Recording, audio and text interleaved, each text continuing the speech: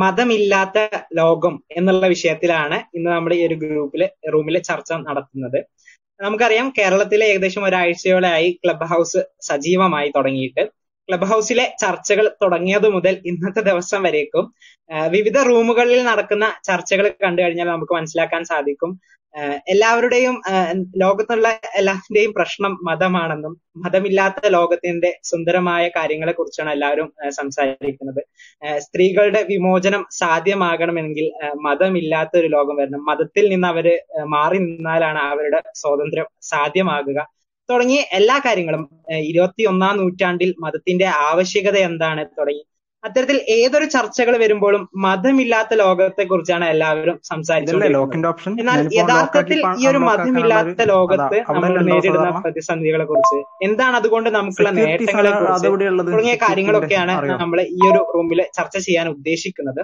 അപ്പം റൂമിന്റെ ടൈമിംഗ് നമ്മൾ 5 മണിക്ക് സ്റ്റാർട്ട് ചെയ്ത് 7 മണിക്ക് അവസാനിപ്പിക്കുക എന്നുള്ള രൂപത്തിലാണ് ഉദ്ദേശിക്കുന്നത്. വളരെ പ്രൊഡക്റ്റീവായി ക്രിയാത്മകമായ രീതിയിൽ എല്ലാവർക്കും അറിവ് നേടുക എന്നുള്ള ഉദ്ദേശത്തിലാവണം നമ്മുടെ ചർച്ചകൾ മുന്നോട്ട് കൊണ്ടുപോകാൻ. കേവലം വാഗ്വാദങ്ങൾ നടത്തി ബഹളം ഉണ്ടാക്കുക എന്നുള്ളതിനപ്പുറത്തായിട്ട് നിഷ്പക്ഷമായി കാര്യങ്ങളെ നിരീക്ഷിക്കുന്ന ആർക്കും കാര്യങ്ങൾ വ്യക്തമാകുന്ന രീതിയിലുള്ള ഒരു ചർച്ച മുന്നോട്ട് കൊണ്ടുപോകണം. അതിന് സ്പീക്കേഴ്സ് ആയാലും എല്ലാവരും ശ്രദ്ധിക്കേണ്ടതാണ്. ആരെങ്കിലും ഒരാൾ സംസാരിക്കുകയാണ് എന്നുണ്ടെങ്കിൽ അദ്ദേഹത്തെ ഇന്ററപ്റ്റ് ചെയ്തുകൊണ്ട് സംസാരിക്കാതിരിക്കാൻ ശ്രദ്ധിക്കുക. അത്തരത്തിൽ കണ്ടിന്യൂസ് ആയിട്ട് റൂമിൽ ബഹളമൊക്കെ ഉണ്ടാക്കുകയാണെന്നുണ്ടെങ്കിൽ അവരെ ഓഡിയൻസിലേക്ക് മൂവ് ചെയ്യേണ്ടി വരും, സ്പീക്കേഴ്സ് ലിസ്റ്റിലുള്ളവരാണെന്നുണ്ടെങ്കിൽ. അപ്പം ആ ഒരു വിഷയത്തെ കുറിച്ചാണ്, മതമില്ലാത്ത ലോകം എന്നുള്ള വിഷയത്തിലാണ് നമ്മൾ ചർച്ച ആരംഭിക്കുന്നത്. ഓക്കെ, ഷദീദ് ഇവിടെ പറഞ്ഞ പോലെ തന്നെ ഈ ഒരു ടൈറ്റിലിന്റെ പ്രസക്തി എല്ലാവർക്കും മനസ്സിലായിട്ടുണ്ടാവും.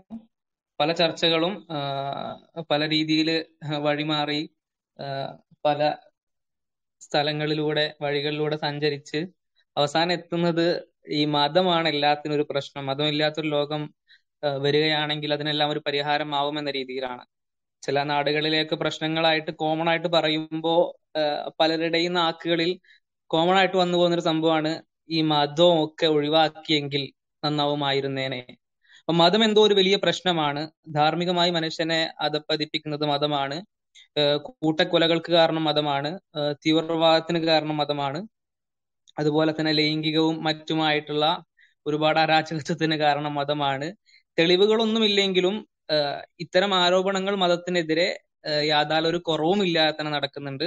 ഈ പുതിയൊരു പ്ലാറ്റ്ഫോം ആയിട്ടുള്ള ക്ലബ് ഹൗസ് വന്നതിന് ശേഷവും അതിലൊട്ടും കുറവുണ്ടായിട്ടില്ല. ഓരോ ചർച്ചകളിലും ഞാൻ നേരത്തെ പറഞ്ഞതുപോലെ അവസാനം പല ടൈറ്റിലുകളും കണ്ട് പലരും കയറി നോക്കുമ്പോഴും ടൈറ്റിലുമായി യാതൊരു ബന്ധവും ഇല്ലാത്ത മതത്തിലേക്ക് ചർച്ചകൾ എത്തിയിട്ടുണ്ടാവും. പലരുടെയും ലക്ഷ്യവും ആഗ്രഹവും അതായിട്ടാവണം ആ രീതിയിലേക്ക് ചർച്ചകൾ വഴിമാറുന്നത്. അപ്പൊ അങ്ങനെ ഒന്നും ഉണ്ടോ? ആ ഒരു ചോദ്യമാണ് നമ്മൾ ഇന്നത്തെ ഈ ചർച്ചയിൽ ഐഡന്റിഫൈ ചെയ്യാൻ പോകുന്നത്, അല്ലെങ്കിൽ അഡ്രസ് ചെയ്യാൻ പോകുന്നത്. അങ്ങനെ മതം ഒരു പ്രശ്നമാണോ, അല്ലെങ്കിൽ മതം ഉള്ളത് കൊണ്ടാണോ പലരും ആരോപിക്കുന്ന പല പ്രശ്നങ്ങളും ഈ ലോകത്ത് പല കാര്യങ്ങളും ബുദ്ധിമുട്ടുകളായിട്ടും അല്ലാതെയും നടക്കുന്ന പല കാര്യങ്ങളും മതമുണ്ടായത് കൊണ്ടാണോ നടക്കുന്നത്? അതോടൊപ്പം തന്നെ പാരലായിട്ട് മതമില്ലെങ്കിൽ ഈ ലോകത്ത് ധാർമ്മികമായിട്ടും മറ്റും ഒരു അടിത്തറയെ നഷ്ടപ്പെട്ടു പോകുമെന്ന് വാദിക്കുന്ന ഒരു വിഭാഗം ആളുകളുമുണ്ട്. ഈ രണ്ട് വിഭാഗത്തിന്റെയും ഇടയിൽ കടന്ന് ബുദ്ധിമുട്ടുന്ന കുറച്ച് സാധാരണക്കാരും ഉൾപ്പെടുന്ന ഈ ഒരു ക്ലബ് ഹൗസിൽ ഈ വിഷയമാണ് നമ്മൾ ഇന്ന് ചർച്ച ചെയ്യുന്നത്. അപ്പോ നേരത്തെ ഷദീദ് പറഞ്ഞതുപോലെ തന്നെ ആർക്കും വിഷയത്തിൽ സംവദിക്കാനുള്ളവർക്ക് ഹാൻഡ് റൈസ് ചെയ്യാവുന്നതാണ്.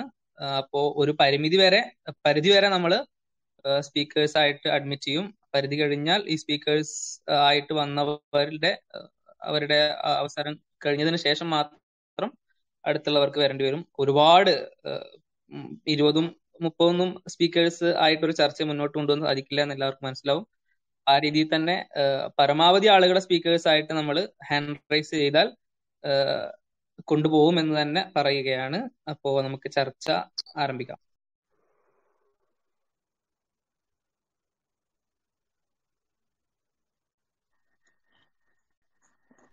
ഓക്കെ, നിസാദ് സംസാരിച്ചോ. ഞാന് ഒരു 3 to 4 days ആയിട്ടുള്ളൂ ക്ലബ് ഹൗസിൽ കയറിയിട്ടുള്ളത്. ഞാനൊരു കുറച്ച് ജനറൽ ആയിട്ടുള്ള ചെറിയ ആസ്പെക്ട്സ് പറഞ്ഞിട്ട് ഞാൻ സബ്ജക്റ്റിലേക്ക് വരാം. ഞാൻ അതില് നമുക്ക് 2 മണിക്കൂർ സമയമുള്ളൂ. അപ്പൊ പെട്ടെന്ന് ഓക്കെ, തന്നെ എനിക്ക് എല്ലാവർക്കും മനസ്സിലായി. അവസരം കൂടുതലായിട്ടില്ല, കൺക്ലൂഡ് ജസ്റ്റ് ചെയ്യാൻ സമ്മറൈസ് ശ്രമിക്കും. ചെയ്യും. ഈ ഓക്കെ. ക്ലബ് ഹൗസിൽ ഞാൻ കണ്ട ഒരു കാര്യം, ഏറ്റവും കൂടുതൽ ചർച്ച ചെയ്യപ്പെടുന്നത്, ആളുകൾ ഏറ്റവും കൂടുതൽ ഓഡിയൻസ് ഉള്ളതും മതമില്ലാത്ത, അല്ലെങ്കിൽ സ്ത്രീകൾ പർദ്ദ ഇരിക്കുക, പിന്നെ അതുപോലെ അങ്ങനെ വെച്ചിട്ടുള്ള ഒരു 5-6 സബ്ജക്ട് മേജർ. അതിൽ എനിക്ക് മനസ്സിലായത്, ഞാൻ ഒരു റൂമിലും കണ്ടില്ല. ഞാൻ മനസ്സിലാക്കിയ ഒരു കാര്യം എന്ന് പറഞ്ഞാൽ ഇസ്ലാം മാത്രം ഇവിടെ മതമായിട്ടുള്ളൂ എന്നൊരു എനിക്ക് ഒരു കൺസെപ്റ്റ് വന്നത്. ഞാൻ മറ്റുള്ള മതങ്ങളെ കുറ്റം പറയല്ല. ഈ മതമില്ലാത്ത ഹലോ റാഷിദ് മ്യൂട്ട് ചെയ്യൂ. റാഷിദ് ഓക്കെ, സംസാരിച്ചോ. ഈ മതമില്ലാത്ത ലോകത്ത് ചർച്ച ചെയ്യപ്പെടുന്നത് എന്തുകൊണ്ടാണ് ഇസ്ലാമിലേക്ക് മാത്രമായിട്ട് ചുരുക്കുന്നത്? 1. 2, സ്ത്രീകളെ ചുറ്റിപ്പറ്റിയാണ് ഏറ്റവും കൂടുതൽ ചർച്ച വരുന്നത്.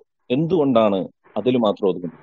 2ാമത്തെ കാര്യം, ഇതിലെ എല്ലാ ക്ലബിലും ഞാൻ മനസ്സിലാക്കിയ ഒരു സംഭവമാണ്, ഒരു ആസ്പെക്ട്സ് അതാണ് ജനറലൈസ് ചെയ്ത് എനിക്ക് മനസ്സിലായ ഒരു കണ്ടന്റ്സ് ഞാൻ നിങ്ങളായിട്ട് ഷെയർ ചെയ്തതാണ്. 2ാമത്, മതം എന്ന് പറയുന്നത് യുക്തിയായിട്ട് യാതൊരു ബന്ധമില്ലാത്ത, കാരണം അതൊരു ദൈവത്തിൽ നിന്ന് വരുന്ന ഇൻസ്ട്രക്ഷൻസ്, അത് അംഗീകരിച്ച് ജീവിക്കുന്നവർക്കാണ്. അത് ഇസ്ലാം ആണെങ്കിൽ, ക്രിസ്ത്യൻ ആണെങ്കിൽ, ഹിന്ദു ആണെങ്കിൽ, അതാണ് ആ വിശ്വസിക്കുന്ന ആളുകളെയാണ്, അവരാണ് മതത്തിന്റെ അനുയായികൾ എന്ന് പറയുന്നത്. അപ്പൊ ഞാൻ മതമില്ലാത്തവർക്ക് ചോദിക്കാം, ഇപ്പൊ നമ്മൾ ഫോർ എക്സാമ്പിൾ ഒരു മുസ്ലിം ആകുമ്പോൾ അയാള് 5 വക്ത് നിസ്കരിക്കുന്നു, അയാൾ പള്ളിയിൽ പോയിട്ട് നിസ്കരിക്കുകയാണ്, കുമ്പിടുകയാണ്. ആർക്ക് വേണ്ടിയിട്ടാണ്? ദൈവത്തെ നിങ്ങൾ കണ്ടോ? ഇല്ല. പിന്നെ എന്തിനു വേണ്ടിയിട്ട് ആരുടെ മുമ്പിലാണ് നിങ്ങൾ കുമ്പിടുന്നതെന്ന് ചോദിച്ചാൽ നമുക്ക് ഉത്തരമില്ല. കാരണം അത് യുക്തിയാണ്, അത് മറ്റത് വിശ്വാസമാണ്. പിന്നെ അവിടെ ചർച്ചയ്ക്ക് തന്നെ അടിസ്ഥാനമല്ല. പിന്നെ 2ാമത് വരുന്നത് സ്ത്രീ സമൂഹമാണ് ഇതിന്റെ മെയിൻ. ഒരു കന്യാസ്ത്രീ ഇന്നേ വരെ ചർച്ചയില്ലാത്ത സംഭവമാണ്.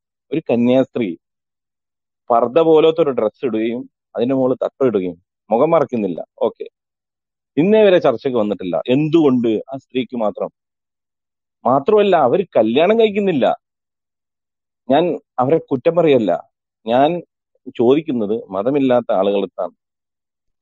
അവര് ചെയ്യുന്നത് എന്താണ്? അവര് മിഷനറി പ്രവർത്തനം നടത്തുന്നത്. നിസാദ് ഒന്ന് ഇടപെട്ടോട്ടെ ഞാന്. പിന്നെ നമ്മള് ഈ വിഷയം സ്ത്രീകളുമായി ബന്ധപ്പെട്ടുകൊണ്ടുള്ള വിഷയങ്ങൾ 3 ദിവസമായി, പിന്നെ 4-ഉം 5-ഉം മേജർ പ്രോഗ്രാമുകൾ ക്ലബ് ഹൗസിൽ തന്നെ ആ വിഷയത്തിൽ നടന്നു. അപ്പോ നമ്മളും ആ വിഷയത്തിൽ ഒരു പ്രോഗ്രാം ഒക്കെ നമുക്ക് നടത്തണം. അതില് പിന്നെ ആ വിഷയത്തിൽ തന്നെ പിന്നെ പ്രാഗൽഭ്യമുള്ള ആളുകളെ വെച്ചിട്ട് തന്നെ മറ്റൊരു പ്രോഗ്രാം നമ്മൾ ഉദ്ദേശിക്കുന്നുണ്ട്. അപ്പോ എനിക്ക് തോന്നുന്നത് നമ്മൾ ഈ ഒരു പ്ലാറ്റ്ഫോമിൽ ഞാൻ പറഞ്ഞത് വെച്ചാൽ നമ്മൾ ഇവിടെ മതമില്ലാത്ത ചർച്ച ചെയ്യപ്പെടുന്ന കാര്യങ്ങളെ പറ്റി ഞാൻ പറയുന്നത്. ഓക്കെ, അത് മനസ്സിലായി. അപ്പൊ നമ്മൾ ഇവിടെ പരമാവധി പിന്നെ മതമില്ലാത്ത ലോകം അല്ലെങ്കിൽ മതമില്ലാത്ത ഒരു സമൂഹം ഉണ്ടായാൽ അതിലുണ്ടാവുന്ന പോസിറ്റീവ്സും നെഗറ്റീവ്സും എന്ന് പറഞ്ഞൊരു സംഭവം ഉണ്ടല്ലോ. അപ്പൊ ആ ഒരു സമൂഹം എങ്ങനെയായിരിക്കും, അവരുടെ ധാർമ്മികത എന്തായിരിക്കും, പിന്നെ അത്തരം കാര്യങ്ങളിലേക്ക് നമ്മൾ സ്പെസിഫിക് ആയിട്ട് പോയാൽ നമ്മൾ പ്രധാനമായി നമ്മുടെ ചർച്ചകൾ ഒരു 1.5 മണിക്കൂറിൽ കൂടുതൽ പോവാറില്ല. അപ്പൊ അതൊന്ന് ശ്രദ്ധിച്ചാൽ നല്ലതായിരിക്കും. അതെ. അപ്പോ ആ വിഷയത്തിൽ സ്പെസിഫിക് ആയി നിന്നുകൊണ്ട് സംസാരിച്ചാൽ കുറച്ചുകൂടി എല്ലാവർക്കും കുറച്ചും കൂടി ഒരു വിഷയം കേൾക്കാൻ വന്ന ആളുകൾക്ക് കാര്യം ഉണ്ടാവും തോന്നുന്നു. പിന്നെ ബാക്കിയുള്ളവരും കൂടി ഒന്ന് അഭിപ്രായം പറയാം. പിന്നെ ഈ വിഷയത്തിൽ നിന്നുകൊണ്ട് മതമില്ലാത്ത സമൂഹമാണോ മതമുള്ള സമൂഹമാണോ നമുക്ക് പിന്നെ അത് ഏതാണ് നല്ലതാവുക, അല്ലെങ്കിൽ ആ വിഷയത്തിലുള്ള നമ്മുടെ കാഴ്ചപ്പാടുകളും അഭിപ്രായങ്ങളും മറ്റു കാര്യങ്ങളും പറയുന്നതായിരിക്കും നല്ലത് എന്നാണ് എനിക്ക് തോന്നുന്നത്. പിന്നെ ബാക്കി വിഷയങ്ങൾ ഓരോന്നായി നമുക്ക് സംസാരിക്കാം. മുഹമ്മദ് സംസാരിക്കും. ഇവിടെ വിഷയം മതമില്ലാത്ത ലോകമാണ്. നമ്മളെ മതമുള്ള ലോകത്തും മതമില്ലാത്ത ലോകത്തും ഉണ്ടാകുന്ന നെഗറ്റീവ് പോസിറ്റീവുകളെയാണ് ചർച്ച ചെയ്യുന്നത്. നമ്മളൊരു സാമൂഹിക ചുറ്റുപാടിൽ ജീവിക്കുമ്പോൾ നമുക്ക് കുറെ നിയമങ്ങൾ വേണ്ടി വരും. സ്വതന്ത്ര ചിന്താഗതിക്കാർക്ക് ഇല്ലാത്ത ഒന്നാണ് ഈ സാമൂഹിക ചുറ്റുപാട്. നമ്മൾ ജീവിക്കുമ്പോൾ നമുക്ക് ഓരോ നിയമങ്ങൾ വേണ്ടി വരും. ആ നിയമങ്ങള് മതം പ്രൊവൈഡ് ചെയ്യുന്നുണ്ട്. അപ്പൊ ഏത് മതമാണെങ്കിലും ഓരോ മതവും അത് പ്രൊവൈഡ് ചെയ്യുന്നുണ്ട്. ഒരു എക്സാമ്പിൾ ഞാൻ ഇവിടെ പറയാണ്. ഞാൻ കുറച്ചു കാലം മുമ്പ് കണ്ട ഒരു സ്വതന്ത്ര ചിന്താഗതിക്കാരുടെ ഒരു വീഡിയോയിൽ ഒരു വ്യക്തി, ഒരു സ്വതന്ത്ര ചിന്താഗതിക്കാരൻ പറയാണ്, എന്റെ സ്വന്തം മാതാവിനെ അല്ലെങ്കിൽ എന്റെ പെങ്ങളുമായി അവരുടെ സമ്മതമുണ്ടെങ്കിൽ ശാരീരികമായ ബന്ധപ്പെടാൻ ഇന്ത്യൻ നിയമത്തിൽ അതിന് അവസരം ഒരുക്കണം എന്നതാണ് ആ സ്വതന്ത്ര ചിന്താഗതിക്കാരുടെ വാദം. ആ ഒരു വാദം സ്പെസിഫിക് ആയിട്ട് ഒരു സമൂഹത്തിന്റെ മുമ്പ് വരുമ്പോൾ മതങ്ങളും സാമൂഹിക ചുറ്റുപാടുകളും നോക്കുമ്പോൾ മതം പറയുന്ന നിയമങ്ങൾ അല്ലെങ്കിൽ സമൂഹം പറയുന്ന നിയമങ്ങൾ അതിന്റെയൊക്കെ അടിസ്ഥാനത്തിൽ അതിനെ ഒരുപാട് പേർ എതിർക്കുന്നു. അപ്പോ ഒരാളുടെ യുക്തിക്കനുസരിച്ച് ഒരു കാലത്തും ഒരു സമയത്തും ഒരു രാജ്യത്തും നമുക്ക് സ്പെസിഫിക് ആയി ജീവിക്കാൻ കഴിയില്ല. ഒന്നുമില്ലെങ്കിൽ സാമൂഹിക ചുറ്റുപാടുകൾക്ക് അനുസൃതമായി നിയമിക്കപ്പെട്ട നിയമങ്ങൾ വേണം, അല്ലെങ്കിൽ മതകീയമായി ഏത് മതമാവട്ടെ ആ മതത്തിന്റെ നിയമങ്ങളോ അല്ലെങ്കിൽ അവർ പ്രൊവൈഡ് ചെയ്യുന്ന സ്പെസിഫിക് ആയിട്ടുള്ള ഓരോ വിഷയങ്ങളിലുള്ള അടിസ്ഥാനപരമായ കാര്യങ്ങൾ ഉണ്ടെങ്കിൽ ഏതൊരു രാജ്യവും രാജ്യമല്ല സമൂഹം, നമ്മുടെ വ്യക്തിപരമായ ജീവിതമൊക്കെ മുന്നോട്ട് പോവുകയുള്ളൂ. ഇതാണ് ഇതിൽ പറയാനുള്ളത്. അതെ, നല്ലൊരു പോയിന്റ് ആണ് പറഞ്ഞത്. പിന്നെ ആ ഒരു വിഷയത്തിൽ കൂടുതൽ ഡിസ്കഷൻ വന്നാൽ നന്നാവുന്നതാണ് എനിക്ക് തോന്നുന്നത്. ഈ വിഷയത്തിൽ എതിരഭിപ്രായങ്ങൾ ഉള്ളവരുണ്ടാകും. അപ്പോൾ അവരത് നിർബന്ധമായിട്ടും പങ്കുവെക്കണം എന്നാണ് ആ വിഷയത്തിൽ പറയാനുള്ളത്. ഇവിടെ ഉദ്ധരിച്ച പോയിന്റ് ക്ലിയർ ആയിട്ടുണ്ടാവുമെന്ന് വിചാരിക്കുന്നു. മതം ഒരു കൃത്യമായ ഒരു വസ്തുനിഷ്ഠമായ ഒരു ധാർമ്മിക മൂല്യം പ്രൊവൈഡ് ചെയ്യുന്നു. അങ്ങനെയുള്ള ഒരു സമൂഹമാണ് മതമുള്ള ഒരു ലോകത്തുണ്ടാവുക. എന്നാൽ മതരഹിത ലോകത്ത് അത്തരത്തിലുള്ള ഒരു ചട്ടക്കൂടുകളൊന്നും ഇല്ലാത്ത, ഇവിടെ സുഹൃത്ത് പറഞ്ഞതുപോലെയുള്ള വളരെ നമുക്ക് സംസാരിക്കാൻ പോലും അറപ്പുളവാക്കുന്ന തരത്തിലുള്ള വൃത്തികേടുകൾ, പിന്നെ അതിനുപോലും അത് തെറ്റാണെന്ന് പറയാൻ അവിടെ ഒരു സ്കോപ്പില്ല. ആ രൂപത്തിലേക്ക് സമൂഹത്തെ കൊണ്ടുപോകും എന്നുള്ള ഒരു ആർഗ്യുമെന്റ് ആണ് ഇവിടെ മുന്നോട്ട് വെച്ചിട്ടുള്ളത്. അപ്പോ എല്ലാവരും മൈക്കിലേക്ക് വന്ന് അവരുടെ അഭിപ്രായങ്ങൾ പറയാം. പരമാവധി ചുരുക്കി സംസാരിക്കാൻ ശ്രദ്ധിച്ചാൽ എല്ലാവരുടെയും സമയം ലാഭിക്കാൻ സാധിക്കും കൂടി പറയാം. അപ്പോ ഞാൻ പറയുന്നത് കേൾക്കാവോ? എനിക്ക് പറയാമോ?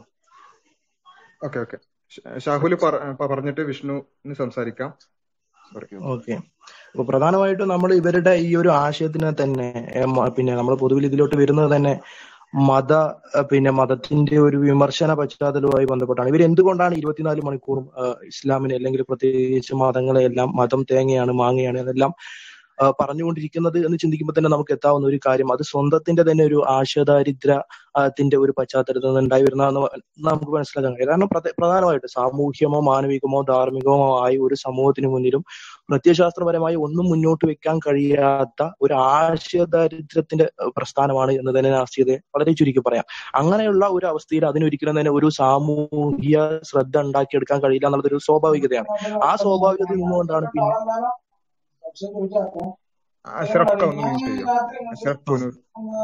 സ്വാഭാവികതയിൽ നിന്നുകൊണ്ടാണ് പിന്നീട് കേവലം മതത്തെ മാത്രം കുറെ ആരോപണങ്ങൾ ഉന്നയിക്കുക എന്നതിലപ്പുറത്തേക്ക് ഒരു ബദൽ സംവിധാനവും മുന്നോട്ട് വെക്കാൻ കഴിയാതെയുള്ള അവസ്ഥ ഉണ്ടാവുന്നത്. ഇപ്പോൾ ഈ പറയുന്ന വിമർശനങ്ങളല്ല, ഇപ്പോൾ 2-3 ദിവസങ്ങളായിട്ട് ക്ലബ് ഹൗസ് വന്നതിൽ പിന്നെ തുടർച്ചയായിട്ട് ഇവർ കൊണ്ടുവരുന്ന കുറെ ഇസ്ലാമിനെ ടാർഗറ്റ് ചെയ്തുകൊണ്ട് ഇസ്ലാം, സ്ത്രീ സ്വാതന്ത്ര്യം, അങ്ങനെയുള്ള കുറച്ച് കാര്യങ്ങൾ, ഇതെല്ലാം ഈ ആശയദാരിദ്ര്യത്തിന് ഒരു ബഹിസ്ഫുരണം മാത്രമാണ്. അല്ലെങ്കിൽ നോക്കുക, ഇപ്പോൾ ഇസ്ലാമിനകത്ത് നിന്ന് പിന്നെ ഇസ്ലാമിലെ സ്ത്രീ വിരുദ്ധതാണല്ലോ പ്രധാന വിഷയം.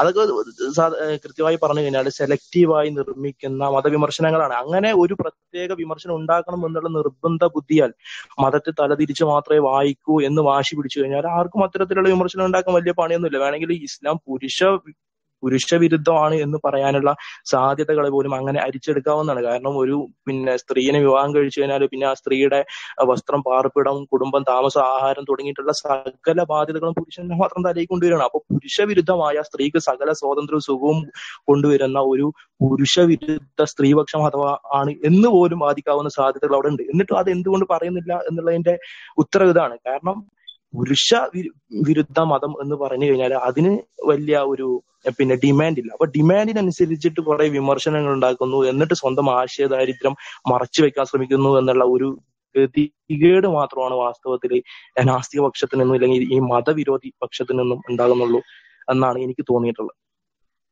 ഓക്കെ, വിഷ്ണു സംസാരിച്ചോളൂ.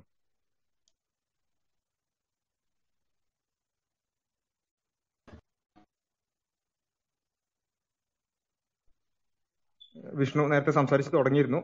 അദ്ദേഹം സംസാരിക്കുന്നില്ലെങ്കിൽ അടുത്താക്കി സംസാരിക്കും.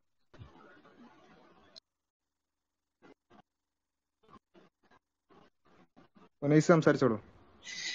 ഓക്കെ, അസ്സലാമു അലൈക്കും. ഇപ്പോ പൊതുവെ ചർച്ച ചെയ്യപ്പെടുന്ന ഈ വിഷയം തന്നെയാണ് മൊറാലിറ്റിയുടെ മുമ്പിൽ നമുക്ക് ഒരു മതം അല്ലെങ്കിൽ ഒരു പ്രത്യേക മതങ്ങൾ അല്ലെങ്കിൽ കുറേ മതങ്ങൾ മുന്നിലേക്ക് വെക്കുന്ന ആശയങ്ങളിൽ അവർക്ക് വ്യക്തമായിട്ടുള്ള ഒരു ധാരണയുണ്ട്. ഞങ്ങൾ സമൂഹത്തിൽ, അതായത് ഒരു സമൂഹത്തിൽ എല്ലാത്തരം ആൾക്കാരും ഉൾക്കൊള്ളുന്ന ഒരു സമൂഹത്തിനകത്ത് എങ്ങനെ ജീവിക്കണം, എങ്ങനെ ജനിക്കണം, എങ്ങനെ ജീവിച്ച് എങ്ങനെ മരിക്കണം എന്നുള്ള അവസ്ഥയെക്കുറിച്ച്. അപ്പോൾ അത് ഒരു മനുഷ്യൻ എന്ന് പറയുമ്പോൾ എല്ലാത്തരം ആൾക്കാരും, ഐ മീൻ ഇൻഡിവിജ്വൽ ആയിട്ട് ജീവിക്കുന്ന വ്യക്തികളല്ലല്ലോ, എല്ലാവരും ഒരുമിച്ച് ജീവിക്കുക എന്നുള്ളതിനാണല്ലോ നമ്മൾ ഒരു സാമൂഹ്യ ജീവിയാണ് മനുഷ്യൻ എന്ന് പറയുന്നതിന്റെ അർത്ഥം. പക്ഷെ പൊതുവെ ഇന്ന് പറയുന്ന ഫ്രീ തിങ്കേഴ്സ്, സ്വതന്ത്ര ചിന്തകർ എന്ന് പറയുമ്പോൾ അവർ മുമ്പിലോട്ട് വെക്കുന്ന ഒരു ആശയം എന്ന് പറയുന്നത് ഓരോ വ്യക്തിയുടെയും ഓരോ സ്വതന്ത്ര ചിന്തകളാണ്. ഒരാൾക്ക് ഇപ്പോൾ ഇൻസെസ്റ്റ് ശരിയെന്ന് തോന്നാം, വേറൊരാൾക്ക് പീഡോഫിലിയ ശരിയാണെന്ന് തോന്നാം, വേറൊരാൾക്ക് എന്താ പറയാ മൃഗരതി ശരിയാണെന്ന് തോന്നാം, അല്ലെങ്കിൽ ശവരതി ശരിയാണെന്ന് തോന്നാം. അപ്പൊ ഇത്തരം കാര്യങ്ങളെല്ലാം മുമ്പിൽ വെക്കുമ്പോൾ മറ്റുള്ളവർക്ക് ഇഷ്ടമല്ലാത്ത കുറെ കാര്യങ്ങളും ഉണ്ടാവാം. ഇപ്പോ ഒരു റിലീജിയസ് പേഴ്സൺ എന്ന നിലയിൽ എനിക്ക് ചിലപ്പോ ഈ പറയുന്ന ഇൻസെസ്റ്റ് റിലേഷൻഷിപ്പിനെ എനിക്ക് അനുകൂലിക്കാൻ പറ്റണമെന്നില്ല. അപ്പോൾ ഒരു സമൂഹത്തിന് മുന്നിൽ യുക്തിവാദികൾക്ക് വെക്കാനായിട്ട് ആശയം ഉണ്ടാവില്ല. വ്യക്തിപരമായിട്ട് ചിലപ്പോൾ പല ആശയങ്ങളുണ്ടാവാം. പക്ഷെ സമൂഹം എന്ന് പറയുമ്പോൾ ലോകത്തിന് മുന്നിൽ പുതിയ ഒരാശയം, മതമല്ലാത്ത ഒന്ന് കൊണ്ടുവരാൻ യുക്തിവാദികൾക്ക് ഇതുവരെയുള്ള അഭിപ്രായങ്ങളിൽ, അതായത് ഇതുവരെ നടന്നുപോയ ചർച്ചകളിൽ ഒന്നും തന്നെ കാണിക്കാൻ പറ്റിയിട്ടില്ല എന്നാണ് എനിക്ക് തോന്നിയിട്ടുള്ളത്. ഓക്കെ, വിഷ്ണു സംസാരിച്ചിരുന്നോ? അല്ലെങ്കിൽ അടുത്ത ആൾക്ക് സംസാരിക്കാം. ഞാനൊരു കാര്യം പറയട്ടെ.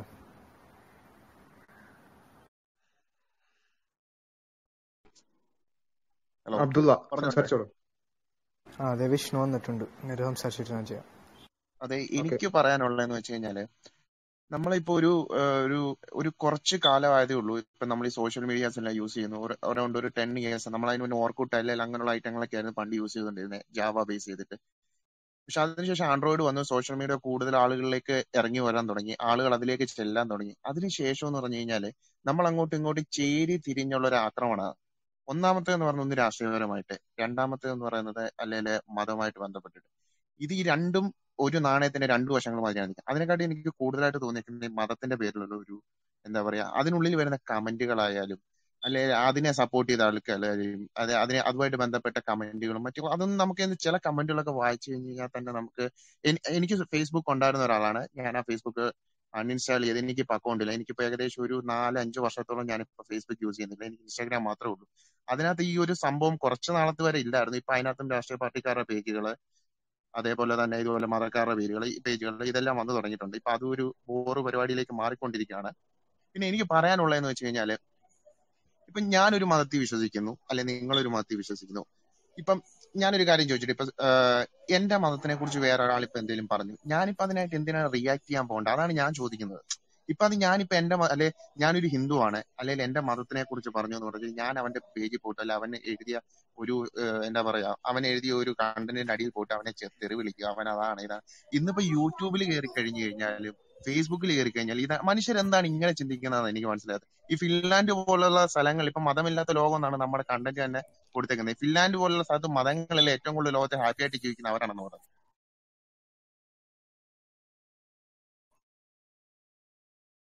അവന്റെ ജീവിതത്തിൽ ഉണ്ടാകുന്ന സങ്കടങ്ങളും വിഷമങ്ങളും ഇറക്കി വെക്കാൻ വേണ്ടിയിട്ടുള്ള ഒരു ചെറിയ സ്ഥലമാണ്. മനസ്സിലായോ? മനുഷ്യന് ഹോപ്പ് കൊടുക്കുന്ന ഒരു സ്ഥലമാണ്. അതിൽ കൂടുതൽ വേറെ കാര്യങ്ങളില്ല. അന്ന് കഴിഞ്ഞാൽ നമ്മൾ ചുമന്നുകൊണ്ട് വരുന്ന സങ്കടത്തിനെയും എന്താ പറയാ ദുഃഖത്തിനെയും കാട്ടിലും കൂടുതൽ ഭാരമാണ് എനിക്ക് തോന്നുന്നു ഒരു മതം എന്ന് പറഞ്ഞ സാധനം ഒരു മനുഷ്യന്റെ ചുമലിലേക്ക് വന്നിരിക്കാൻ തുടങ്ങുന്നത്. ആക്ച്വലി ഈ സംഭവങ്ങളെല്ലാം ഉണ്ടാക്കി വെച്ചേക്കുന്നത് മനുഷ്യന്റെ ചുമലിലിരിക്കുന്നതും അവന്റെ മനസ്സിലിരിക്കുന്നതുമായ വിഷമങ്ങളും സങ്കടങ്ങളും ഇറക്കി വെച്ചിട്ട് നമുക്ക് നമ്മുടേതായ രീതിയിൽ ഒന്ന് ഒരാളോട് ഷെയർ ചെയ്യാൻ പറ്റുന്ന രീതിയിലുള്ള ഒരു സംഭവമായിട്ടാണ്, കൺസെപ്റ്റ് ആണെന്നാണ് ഞാൻ വിചാരിച്ചത്. പക്ഷെ ഇപ്പൊ നേരെ തിരിച്ചാണ്. ഇപ്പൊ മനുഷ്യന്മാരുടെ തോളത്താണ് മതം ഇരിക്കുന്നത്. ഈ മനുഷ്യന്മാരെ ചവിട്ടി താത്തുകൊണ്ടിരിക്കുകയാണ് എല്ലാ മതങ്ങളും. അത് ഹിന്ദു ആയാലും ക്രിസ്ത്യൻ ആയാലും മുസ്ലിം മതമായാലും എല്ലാം അങ്ങനെയാണെന്നാണ് എന്റെ ഒരു അഭിപ്രായം. ഓക്കെ, വളരെ വാലിഡ് ആയിട്ടുള്ള ഒരു കാര്യമാണ് വിഷ്ണു പറഞ്ഞിട്ടുള്ളത്. പലപ്പോഴും നമ്മളും ഫേസ്ബുക്കും യൂട്യൂബും ഒക്കെ ഒഴിവാക്കാൻ ചിന്തിക്കുന്നത് പലപ്പോഴും ഇത്തരം വളരെ നമ്മുടെ മനസ്സിനെ പോലും മലീമസമാക്കുന്ന രൂപത്തിലുള്ള വർഗീയതയും വംശീയതയും എല്ലാം കമന്റുകളിൽ കാണുമ്പോൾ നമുക്ക് പോലും അത്തരം ചിന്തകൾ ഉണ്ടാവാറുണ്ട്. എല്ലാവർക്കും ഉണ്ടാവാറുണ്ട്, വിഷ്ണുവിന് മാത്രമല്ല എന്നാണ് ഞാൻ മനസ്സിലാക്കുന്നത്. അപ്പൊ അവിടെ നമുക്ക് ചെയ്യാനുള്ളത് എന്താ വെച്ചാൽ ഈ വെറുപ്പിന്റെ പ്രത്യയശാസ്ത്രങ്ങളെ തുറന്നു കാണിക്കുക എന്നുള്ളതാണ്.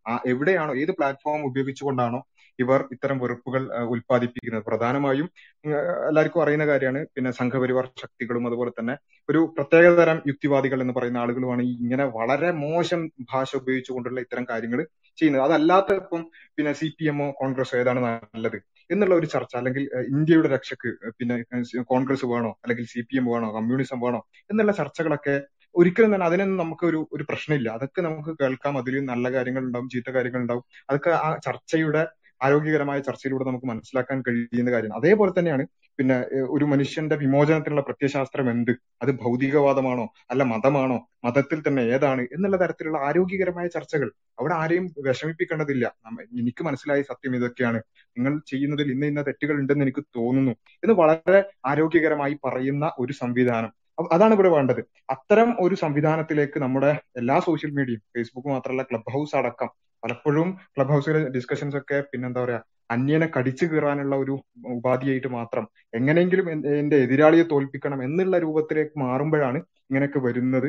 അവിടെ നമ്മൾ കൃത്യമായി ക്രിയാത്മകമായി ഇടപെട്ട് വിഷ്ണുവിനെ പോലെ നല്ല മനസ്സുള്ള ആളുകളൊക്കെ അതിൽ നിന്ന് നമ്മുടെ ഇങ്ങനെ നല്ല മനസ്സുള്ള ആളുകളൊക്കെ പിന്മാറിപ്പോയാൽ ഈ പിന്നെ സോഷ്യൽ മീഡിയ പ്ലാറ്റ്ഫോമുകൾ കൂടുതൽ മോശമാവുകയേ ചെയ്യുള്ളൂ. അപ്പൊ നമ്മുടെ നല്ല മനസ്സുള്ള ആളുകൾ കൂടുതലായി ഇടപെടുകയും ഇങ്ങനെയല്ല ഡിസ്കസ് ചെയ്യേണ്ടത്, ഇങ്ങനെയല്ല വ്യത്യാസങ്ങൾ ഡിസ്കസ് ചെയ്യേണ്ടത്, അത് ആരോഗ്യകരമായി നമുക്ക് സംസാരിക്കാൻ സാധിക്കും എന്നുള്ളത് മാതൃക കാണിച്ചു കൊടുക്കുകയാണ്. ഇനി വരുന്ന തലമുറക്കെങ്കിലും അത് ചെയ്യാൻ നമ്മൾ ഇവിടെ തന്നെ വേണം, സോഷ്യൽ മീഡിയയിൽ തന്നെ നമ്മളൊക്കെ വേണം എന്നാണ് വിഷ്ണുവിനോടും അതുപോലെ തന്നെ ഇത്തരം ഈ ഒരു മനസ്സ് മടുത്തിട്ടുള്ള എല്ലാവരോടും പറയാനുള്ളത്. നമ്മൾ ഒരിക്കലും നാസ്തികനാണെങ്കിലും മതവിശ്വാസിയാണെങ്കിലും ഒരിക്കലും അങ്ങോട്ടും ഇങ്ങോട്ടും പിന്നെ വ്യക്തിപരമായും അല്ലെങ്കിൽ അവരെ വേദനിപ്പിക്കുക എന്നുള്ള ഒരു ഉദ്ദേശത്തോടു കൂടി നമ്മൾ ചർച്ച ചെയ്യരുത് എന്നുള്ളതാണ്. അതിന്റെ കൂടെ വിഷ്ണു പറഞ്ഞതിൽ ചെറിയൊരു വിയോജിപ്പുള്ളത്, ഫിൻലൻഡ് പോലെയുള്ള സ്ഥലങ്ങളിൽ വളരെ ഹാപ്പിയായി ജീവിക്കുന്നു എന്ന് ജസ്റ്റ് പറഞ്ഞു പോകുന്നുണ്ട്. അപ്പൊ അവിടെ യഥാർത്ഥത്തിൽ പിന്നെ വിഷ്ണു ഉന്നയിച്ച ഒരു പോയിന്റ് ഞാൻ മനസ്സിലാക്കുന്നത്, വേൾഡ് ഹാപ്പിനെസ് ഇൻഡെക്സിന്റെ അടിസ്ഥാനത്തിൽ ലോകത്ത് ഏറ്റവും കൂടുതൽ സമാധാനവും സന്തോഷവും ഉള്ളത് പിന്നെ മതമില്ലാത്ത രാജ്യങ്ങളിലാണ് എന്ന ഒരു മെസ്സേജ് ആയിരിക്കാം അദ്ദേഹം ഉദ്ദേശിച്ചിട്ടുണ്ടാവുക. ആ വിഷയത്തിൽ ഷുക്കൂർ വരിക്കോടനോ അല്ലെങ്കിൽ ഷാഹുൽ ഹമീദ് ആരെങ്കിലും ഒന്ന് പ്രതികരിക്കുന്നു വിചാരിക്കുന്നു. ആ വിഷയത്തിൽ കൂടുതലായി റിസർച്ചും അല്ലെങ്കിൽ ആ വിഷയം കൂടുതലായി പഠിച്ചിട്ടുള്ള ആളുകൾ എന്നുള്ള നിലക്ക്. അതല്ലെങ്കിൽ നമുക്ക് അടുത്ത പിന്നെ സംസാരത്തിലേക്ക് പോവാം. ഞാൻ അതിനെ പറ്റിയിട്ടായിരുന്നു സംസാരിക്കാൻ വരുന്നത്. എനിക്ക് സംസാരിക്കാമെങ്കിൽ ഓക്കെയാണ്. ഓക്കെ, ഷുക്കൂർ വരിക്കോടൻ സംസാരിക്കണ്ടോ? ഉണ്ടെങ്കിൽ സംസാരിക്കാം, അല്ലെങ്കിൽ അബ്ദുള്ള സംസാരിച്ചോളൂ. ഞാനൊന്ന് സംസാരിച്ചോട്ടെ? രണ്ടാമത് ഷുക്കൂറാണ്. ഓക്കെ, അബ്ദുള്ള സംസാരിച്ചോളൂ. ഓക്കെ, ഇപ്പൊ വിഷ്ണു പറഞ്ഞത് ആ കാര്യം, മതമില്ലാത്ത രാജ്യങ്ങളിലാണ് ഹാപ്പിനെസ് കൂടുതലുള്ളത്. അതിപ്പോ ഒരു കോമൺ ആയിട്ടുള്ള ഒരു മിസ്കൺസെപ്ഷൻ ആണ് ഇത്. ഇപ്പൊ നമ്മളെപ്പോഴും ഒരു സെക്യുലർ ആയിട്ടുള്ള ഒരു രാജ്യം, ഏത്തിയിസം റാമ്പന്റ് ആയിട്ടുള്ള രാജ്യത്തിൽ നമ്മൾ നോക്കുമ്പോൾ ഔട്ട്സൈഡ് വ്യൂ നിന്ന് നമുക്ക് കാണുന്നത് ഒരു നല്ല ഹാപ്പി ആയിട്ടുള്ള ഒരു രാജ്യം, എല്ലാവരും അങ്ങോട്ടും ഇങ്ങോട്ടും കോ എക്സിസ്റ്റ് ചെയ്തിട്ട് ശാന്തമായി ജീവിച്ചു പോകുന്നതാണ് കാണുന്നത്. പക്ഷെ അവരുടെ സിസ്റ്റം, അവരുടെ ഗവൺമെന്റ്സ് ഓപ്പറേറ്റ് ചെയ്യുന്ന ലോ സിസ്റ്റം, ഈ ലിബറലിസം, അതൊക്കെ ആ സിസ്റ്റം പറയണ രീതികൾ, ആ നിയമങ്ങൾ നമ്മളെടുത്ത് നോക്കിയിട്ടുണ്ടെങ്കിൽ അതിലുള്ള പ്രശ്നങ്ങൾ നമുക്ക് മനസ്സിലായി തുടങ്ങും. ഇപ്പൊ ഫോർ എക്സാമ്പിൾ, ഇത് നമ്മൾക്ക് ഒരു അക്സെപ്റ്റ് ചെയ്യാൻ പറ്റുന്ന ഒരു കാര്യമാണ്.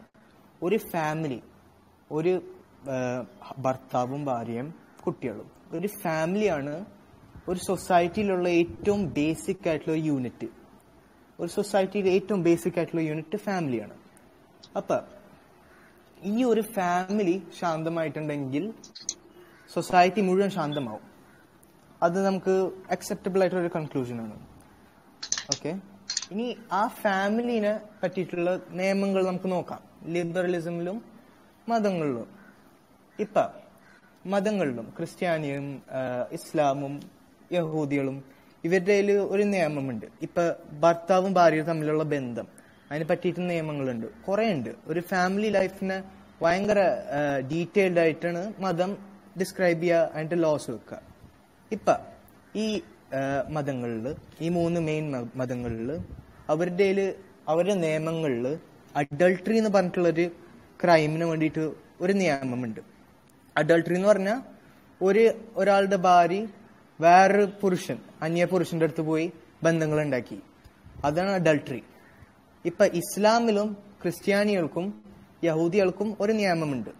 അത് ഭയങ്കര ശക്തമായിട്ടുള്ള നിയമമാണ്. ഇസ്ലാമിന്റെ ഭാഗത്തില് അഡൾട്ടറിന് വേണ്ടിയിട്ടുള്ള പണിഷ്മെന്റ് മരണമാണ്, ക്യാപിറ്റൽ പണിഷ്മെന്റ് ആണെന്ന് പറയാം. ഭയങ്കര ഒരു ശക്തമായിട്ടുള്ള നിയമമാണ്. ഇപ്പൊ നമ്മൾ ഒരു ലിബറൽ വേൾഡ് വ്യൂ നമ്മൾ ഇത് നോക്കിയിട്ടുണ്ടെങ്കിൽ നമ്മൾ ആലോചിക്കും, പക്ഷോ ഇതെന്തിന് ഇത്രയും ശക്തമായിട്ടുള്ള ഒരു നിയമം വെച്ചിരിക്കണേ ഒരു ചെറിയൊരു ക്രൈമിന് വേണ്ടിയിട്ട്. പക്ഷെ ആ സമയത്ത് നമ്മൾ വിട്ടുപോണ ഒരു കാര്യമാണ്, ഇത് ചെറിയൊരു ക്രൈമൊന്നും അല്ല, ഒരു എൻറ്റയർ സൊസൈറ്റിയുടെ ബേസിക് യൂണിറ്റിനെ തന്നെ ഡിസ്റപ്റ്റ് ചെയ്യുന്ന ഒരു ക്രൈമാണ്. ആ ബേസിക് യൂണിറ്റ് തകർന്നാൽ സൊസൈറ്റിയും തകർന്നു പോവും. ഇപ്പൊ ഒരു പുരുഷന്റെ ഹാപ്പിനെസ്ക്ക് എന്ത് പറ്റും? അങ്ങേരുടെ ഭാര്യ വേറൊരു പുരുഷന്റെ അടുത്ത് പോയി ബന്ധങ്ങൾ ഉണ്ടാക്കിയാൽ ആ കുടുംബം തന്നെ തകർന്നു വീഴും. ഇപ്പൊ നമ്മളൊരു ലിബറൽ സൊസൈറ്റിയിൽ USA, UK, ഫിൻലാൻഡ് അവിടെയൊക്കെ അഡൾട്ടറിന്റെ പണിഷ്മെന്റ് എന്താണ്? അവരൊരു കൃത്യമായിട്ടുള്ള പണിഷ്മെന്റ് പറഞ്ഞിട്ടില്ല. അവരുടെ ലോ സിസ്റ്റമില് അഡൾട്ടറിക്ക് വേണ്ടിയിട്ട് പണിഷ്മെന്റേ ഇല്ല. അതിന്റെ കാരണം എന്താണ്? ലിബറലിസം അങ്ങനത്തെ വെസ്റ്റേൺ സെക്യുലർ സിസ്റ്റംസ് അവരുടെ ഐഡിയോളജി, അവരുടെ മെയിൻ ഫോക്കസ് ഇൻഡിവിജ്വലിസ്റ്റിക് ഹാപ്പിനെസ് ആണ്, സ്വന്തം സന്തോഷമാണ് അവരുടെ സൊസൈറ്റീസ് ബേസ് ചെയ്തിട്ടുള്ളത്. ഇപ്പൊ ഇൻഡിവിജ്വലിസ്റ്റിക് വ്യൂ പോയിന്റിൽ നമ്മൾ നോക്കിയിട്ടുണ്ടെങ്കിൽ ആ ഭാര്യ വേറൊരു പുരുഷന്റെ അടുത്ത് പോയി ബന്ധങ്ങൾ ഉണ്ടാക്കുന്നത് അവൾക്ക് വേണ്ടി ഒരു സന്തോഷമായിട്ടുള്ള ഒരു കാര്യമായി മാറി. അപ്പൊ ലിബറലിസ്റ്റിന്റെ സ്ഥാനത്തോട് അവൾ ചെയ്തതിൽ തെറ്റില്ല. അവൾ ഒരു ഇൻഡിവിജ്വലിസ്റ്റിക് ഡിസയർ ഫുൾഫിൽ ചെയ്തു, ആ ഇൻഡിവിജ്വലിസ്റ്റിക് പ്ലെഷർ കിട്ടി. അപ്പൊ അവിടെ ഒരു നിയമത്തിന്റെ ആവശ്യം വരുന്നില്ല ലിബറൽ സൊസൈറ്റിയിൽ. അപ്പൊ ഒരു കുടുംബത്തിന് പിടിച്ചു നിൽക്കാൻ പറ്റാത്തൊരു രീതിയിൽ ഇങ്ങനത്തെ ഒരു ലോ ഇല്ലാത്ത സ്ഥിതിയിൽ എങ്ങനായിരിക്കും ലിബറലിസ്റ്റ് സൊസൈറ്റീസ് ഹാപ്പി ആയി നിൽക്കുക? ഇപ്പൊ നമ്മൾ എപ്പോഴും കേൾക്കുന്ന ഒരു കാര്യമാണ്, അച്ഛനില്ലാണ്ട് വളർന്ന കുട്ടികൾ, ഉമ്മ ഇല്ലാണ്ട് വളർന്ന കുട്ടികൾ. ഇതൊക്കെ എപ്പോഴും കേൾക്കാൻ പറ്റുന്നതാണ്. ഫിൻലാൻഡ്, UK, USA ഉമ്മ ഇല്ല, അച്ഛനില്ല, രണ്ടുപേരും ഇല്ല എന്നും പറയും. ചിലവര് എന്തൊട്ടാണ് ഹോമോസെക്ഷൽസ്, 2 പുരുഷന്മാർ അല്ലെങ്കിൽ 3 പുരുഷന്മാർ. ഈയിടെ ന്യൂസിലുണ്ടായി 3 പുരുഷന്മാർ ഒരു കുട്ടിയുടെ ഫാദറും മദർ, 3 പുരുഷന്മാർ. അപ്പൊ ഇങ്ങനത്തെ ഒരു സിസ്റ്റമിൽ നമ്മൾ തീർച്ചയായിട്ടും നോക്കിയിട്ടുണ്ടെങ്കിൽ ഇത്രയും ഒരു ഫ്ലോഡ് ആയിട്ടുള്ള സിസ്റ്റം, ബേസിക് യൂണിറ്റ് ഓഫ് സൊസൈറ്റിനെ അത് കീപ്പ് ചെയ്യാൻ പറ്റൂല. ഇപ്പൊ ജസ്റ്റ് ഒരു ക്വിക്ക് ആയിട്ട് എക്സ്പ്ലെയിൻ ചെയ്ത് തരാം. ഒരു ജനറൽ വെസ്റ്റേൺ ലൈഫ് സ്റ്റൈൽ എന്ന് പറഞ്ഞാൽ അവർ ജനിക്കും, ഒരു ഉണ്ണി ജനിക്കും.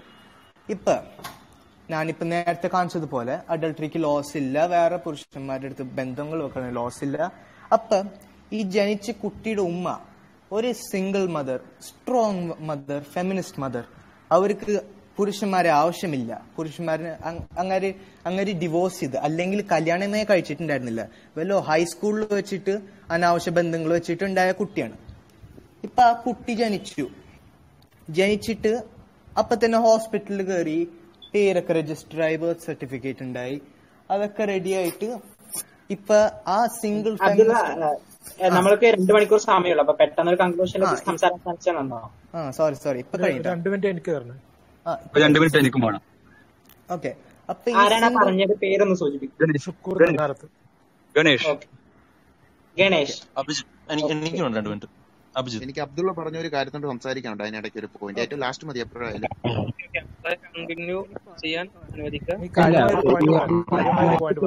അബ്ദുള്ള പറഞ്ഞു തീർന്നാലും ഒന്ന് സംസാരിക്കാൻ വേണ്ടിയിട്ടായിരുന്നു. ഓക്കെ, അപ്പൊ ഞാൻ കണ്ടിന്യൂ. അപ്പൊ ഈ സിംഗിൾ ഫെമിനിസ്റ്റ് ആയിട്ടുള്ള മദർ, അവർക്കൊരു ജോലിയുണ്ട്, അവർക്കൊരു കരിയർ ഉണ്ട്. ഇപ്പൊ കുട്ടീനെ നോക്കാനുള്ള സമയമൊന്നുമില്ല. അപ്പൊ ആ കുട്ടീനെ ഒരു കെയർ ടേക്കറിൽ എടുത്ത് വിടും, അല്ലെങ്കിൽ ഡേ കെയറിൽ വിടും ജോലിയുടെ സമയത്ത്. വീട്ടിൽ വന്നിട്ട് ഉണ്ണിനെ ഉറക്കിയിട്ട് അവരും തനിയെ ഉറങ്ങും. അങ്ങനെ നോക്കാൻ ഒരു ബന്ധം ഉണ്ടാവില്ല ഉമ്മയുടെയും ഒരു ഉണ്ണിയുടെ തമ്മില്. ജസ്റ്റ് ജനറൽ ആയിട്ടൊരു എക്സാമ്പിൾ, എല്ലാവർക്കും ആവണമെന്നൊന്നുമില്ല, ഒരു എക്സാമ്പിൾ.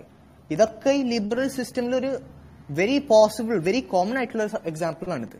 ഇപ്പൊ ഈ കുട്ടി വളർന്നു പോയി, സ്കൂളൊക്കെ പഠിച്ച് സ്കൂളിലാണ് പഠിപ്പിക്കുന്നത് എന്തൊക്കെയാണ് നല്ലത്, എന്തൊക്കെയാണ് പൊട്ടത്. ഈ ലിബറൽ സിസ്റ്റംസ് സ്കൂളിൽ വെച്ചിട്ട് പഠിപ്പിക്കുന്നുണ്ട്.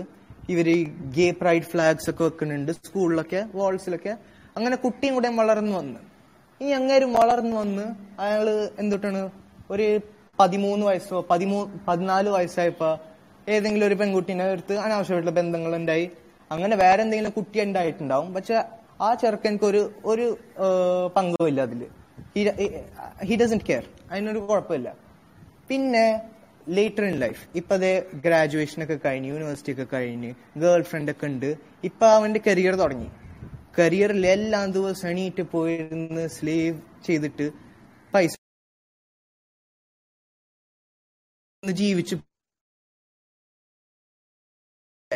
പക്ഷെ പിന്നെ നമ്മളുടെ സൈക്കിൾ ഇപ്പോഴും പോകുന്നുണ്ട്. ആ ഗേൾ ഫ്രണ്ട് ഒരു സിംഗിൾ ഫെമിനിസ്റ്റ് മദറാണ്. ആ പുരുഷന് ആവശ്യമില്ല. അപ്പൊ അയാൾ ഒറ്റപ്പെട്ടിടാൻ ജീവിക്കണേ. അയാൾക്ക് എത്രയോ ബ്രേക്കപ്സിന് കൂടെ പോകണ്ടായിരുന്നു. അങ്ങനെ ഒരു സ്റ്റേബിൾ ആയിട്ട് റിലേഷൻഷിപ്പ് ജീവിതത്തിൽ ഉണ്ടായിരുന്നില്ല. ഉമ്മാടെ അടുത്തൊരു സോളിഡിഫൈഡ് റിലേഷൻഷിപ്പ് ഇല്ല. അങ്ങനെ ഭാര്യ ഇല്ല. മാരേജ് എന്ന് പറഞ്ഞിട്ടുള്ള കോൺസെപ്റ്റ് വെസ്റ്റേൺ വേൾഡിൽ ഇപ്പൊ ലിബറൽസിന്റെ തമ്മിൽ വെർച്വലി നോൺ എക്സിസ്റ്റന്റ് ആയി മാറിക്കൊണ്ടിരിക്കുക. അപ്പൊ അങ്ങനെ പോയി അങ്ങേര് വലുതായി ജീവിതകാലം മുഴുവൻ 50 വർഷം മുഴുവൻ ജോലി ചെയ്ത് റിട്ടയർമെന്റ് ആയി പെൻഷന് കിട്ടി. പിന്നെ എവിടെയോ അപ്പാർട്ട്മെന്റിൽ വെച്ച് ഒറ്റപ്പെട്ട് മരിച്ചുപോയി. ഇതാണ് നമ്മളിപ്പോ കാണുന്ന ഒരു സ്ഥിതി. പിന്നെ അപ്പാർട്ട്മെന്റിൽ മരിച്ചു കിടക്കുമ്പോ ആ മരണത്തിന്റെ ആ ശരീരത്തിന്റെ മണം വരുമ്പോഴാണ് അപ്പുറത്തുള്ള ആൾക്കാർ അറിഞ്ഞിട്ട് റിപ്പോർട്ട് ചെയ്ത് കൊടുക്കുക. പിന്നെ ഈ ക്ലീനിങ് സർവീസസ് ഒക്കെ വന്നിട്ടാണ് ശരീരം എടുത്തോണ്ടും പോണത്. അപ്പൊ അങ്ങനത്തെ ഒരു സിസ്റ്റമാണ് നമ്മൾ ഈ ഇങ്ങനത്തെ ഞാൻ പറഞ്ഞ ഈ പോസിബിലിറ്റീസ് മുഴുവൻ ലിബറൽ സിസ്റ്റമിൽ ഉണ്ടാകാൻ പറ്റുന്നതാണ്.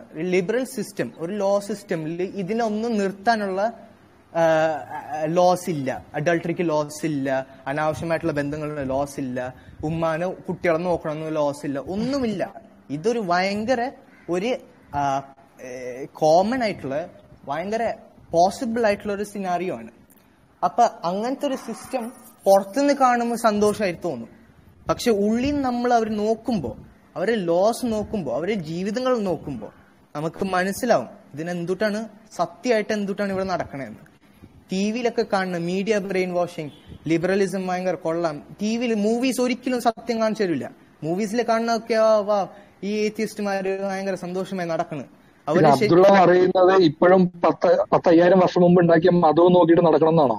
വിജോയെ ഞാൻ സംസാരിക്കുന്ന ഇടയിലാണ്. ഇപ്പൊ കഴിയും. നിങ്ങൾ അത് കഴിഞ്ഞിട്ട് നിങ്ങൾ എത്ര നേരം സമയം കളയാൻ പറ്റും? ആ കുറച്ച് നേരം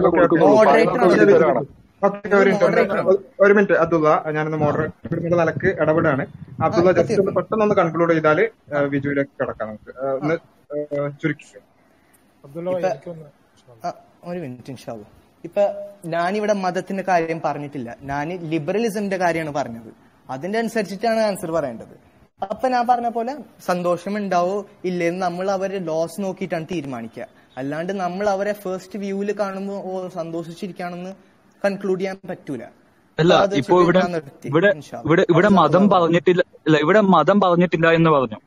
ഓക്കെ, അപ്പൊ മതം പറഞ്ഞിട്ടില്ലെങ്കിൽ എങ്ങനെയാണ് ഭാര്യ, ഭർത്താവ്, മക്കൾ എന്നുള്ള ഫാമിലി യൂണിറ്റ് മാതൃകാപരമായ ഫാമിലി യൂണിറ്റ് ആവുക?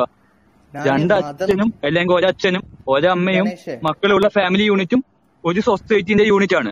മതം നോക്കുമ്പോൾ മാത്രമാണ് ഭാര്യയും ഭർത്താവും മക്കളും ഉള്ള ഫാമിലി യൂണിറ്റ് സൊസൈറ്റിന്റെ ബേസിക് യൂണിറ്റ് ആവുന്നത്. വേറെ എവിടെ നോക്കിയാലും ഒരു സൊസൈറ്റിന്റെ ബേസിക് യൂണിറ്റ് എന്ന് പറയുന്നത് അച്ഛനും അമ്മയും മക്കളും ഉള്ള ഒരു ഫാമിലി യൂണിറ്റ് ആയിരിക്കില്ല. അപ്പോ താങ്കൾ പറയുന്നത് മതത്തിൽ നിന്നുകൊണ്ട് തന്നെയാണ്. അത് മാതൃകാപരമായിട്ടുള്ള ആകെ മതത്തിലാണ്. പിന്നെ രണ്ട് താങ്കൾ യൂസ് ചെയ്തൊരു ഇതുണ്ട്, ഫെമിനിസ്റ്റ് ആയിട്ടുള്ള എന്താ പറയാ, ഭർത്താവ് വേണ്ട എന്നുള്ള ഒരു സ്ത്രീ ആണെങ്കിൽ ഫെമിനിസ്റ്റ് ആണ് എന്ന് വെച്ചിട്ട് ആ ഒരു സ്ത്രീക്ക് ഭർത്താവ് വേണ്ട എന്നൊരു യൂസേജ് ഇല്ല. ഭർത്താവ് ഉള്ളവർക്കും ഫെമിനിസ്റ്റ് ആവാം. താങ്കൾ പറഞ്ഞത് അടുത്തൊരു പോയിന്റ്, ഹൈസ്കൂളിൽ വെച്ചുണ്ടായ അനാവശ്യമായ ബന്ധം. ഹൈസ്കൂളിൽ വെച്ചൊരു ബന്ധം ഉണ്ടായാൽ അതൊരു അനാവശ്യ ബന്ധമാവണമെന്നില്ല. അപ്പൊ നിങ്ങൾ ഈ പറയുന്നത് മുഴുവൻ മതത്തിൽ നിന്ന് പറയുന്നതുകൊണ്ടാണ് ഇത് അനാവശ്യമാകുന്നത്. മനസ്സിലായോ?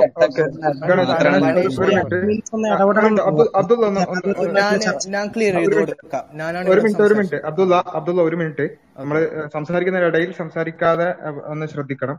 അതേപോലെ തന്നെ ഇവിടെ അബ്ദുള്ള ഇവിടെ മൊത്തത്തിൽ പറഞ്ഞു വെച്ചത് ഒരു ലിബറൽ ആയിട്ടുള്ള ഒരാള്, അയാളുടെ ഇൻഡിവിജ്വൽ, പ്രത്യേകമായും ലിബറലിസം എന്ന് പറയുന്നത് ഇൻഡിവിജ്വലിസ്റ്റിക് ആയിട്ടുള്ള ഒരു വേൾഡ് വ്യൂ ആണ്. അപ്പൊ അങ്ങനെയുള്ള ഒരാളുടെ ജീവിതം എന്തായിരിക്കും എന്നുള്ള ഒരു മൊത്തത്തിലുള്ളൊരു സംസാരമാണ്. ജനനം തൊട്ട് അദ്ദേഹത്തിന്റെ പിന്നെ എന്താ പറയാ ബോധം വെക്കുന്ന കാലം വരെ, അല്ലെങ്കിൽ അതിനപ്പുറത്തേക്കും അദ്ദേഹത്തിന്റെ ജീവിതം എങ്ങനെയായിരിക്കും എന്നുള്ള ഒരു മൊത്തത്തിലൊന്ന് ഓടിച്ചു പോവുകയാണ് അബ്ദുള്ള ചെയ്തിട്ടുള്ളത്. അപ്പോ അവിടെ പിന്നെ ഗണേഷ് പറഞ്ഞിട്ടുള്ളത് അതിനോട് കുറച്ച് ഒബ്ജെക്ഷൻസ് ആണ്. അതിന് ഷാഹുൽ ഹമീദ് അതിനോടൊന്ന് പ്രതികരിക്കട്ടെ. നമ്മള് രണ്ട് ആളുകൾ തമ്മിലുള്ള സംസാരം എന്നുള്ളതിനപ്പുറത്ത് ഒരു പൊതു ചർച്ചയായി ഇതിനെ കൊണ്ടുപോകണം എന്നുള്ളത് കൊണ്ടാണ്. ഷാഹുൽ ഹമീദ് മൈക്ക് എടുത്തോളൂ. ഹലോ, അതെ, പിന്നെ അഭിജിത്ത് അദ്ദേഹത്തിന്റെ വാദം ഒന്ന് പറയാമോ? ഗണേഷ് അദ്ദേഹത്തിന്റെ വാദം ഒന്ന് പറയാമോ? എനിക്കൊരു മുഹമ്മദ് ഒന്ന് പോയിന്റ് ബൈ പോയിന്റ് ആയിട്ട് പറഞ്ഞാൽ മതി. ആദ്യം പറഞ്ഞ ഒന്നാമത്തെ ആ പോയിന്റ് ഒന്ന് പറയാം.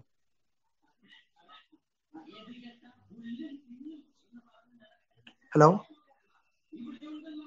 ഹലോ, ഞാനാണ് സംസാരിക്കേണ്ടത്. അതെ അതെ, ഓരോ പോയിന്റ് ആയിട്ട് പറയാം. ഗണേശ, അദ്ദേഹം ആദ്യം പറഞ്ഞ പോയിന്റ് ഒരു പിന്നെ എതിർവാദം ഉന്നയിച്ചല്ലോ, ഒന്നാമത്തെ പോയിന്റ് എന്നുണ്ട്, അതൊന്ന് പറയാമോ? ഹലോ, ഗണേശ് പറയാമോ? എനിക്ക് പറഞ്ഞ ഏറ്റവും അധികം അദ്ദേഹം പറഞ്ഞു തുടങ്ങിയത് മാതൃകാപരമായ യൂണിറ്റ് എന്ന് പറയുന്നത് ഭാര്യ ഭർത്താവ്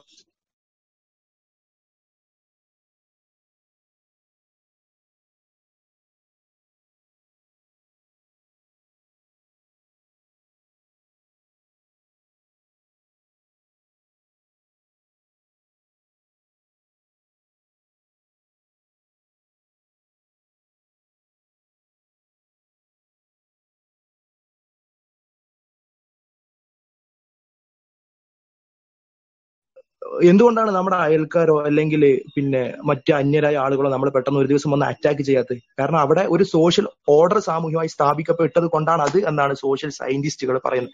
അതിനെയാണ് സോഷ്യൽ ഓർഡർ എന്ന് പറയുന്നത്, സോഷ്യൽ കോൺട്രാക്ട് എന്ന് പറയുന്നത്. അതായത് പരസ്പരം ഒരു സമൂഹത്തിൽ ജീവിക്കുന്ന മനുഷ്യർക്ക് പരസ്പരം ഒരു കോൺട്രാക്ട് ഉണ്ടാകുന്നത്. അതൊരിക്കലും എഴുതി ഉണ്ടാക്കുന്ന ഒരു കോൺട്രാക്ട് അല്ല, മറിച്ച് പരസ്പരം അലിഖിതമായി ഉണ്ടാകുന്ന ബന്ധങ്ങള്, കടമകള്, ഇതൊക്കെയാണ്. അപ്പൊ ഇത് നിർമ്മിക്കുന്നത് എന്താണ്? അത് കുടുംബ ബന്ധമാണ്, മതമാണ്, റിലീജിയനാണ്, കൾച്ചറാണ്, വൈവാഹിക ബന്ധങ്ങളാണ്, ഇതൊക്കെയാണ്. അപ്പോ ഇത് തന്നെയാണ് പിന്നെ മാതൃകാപരമായ കുടുംബം എന്ന് പറയുന്നത്.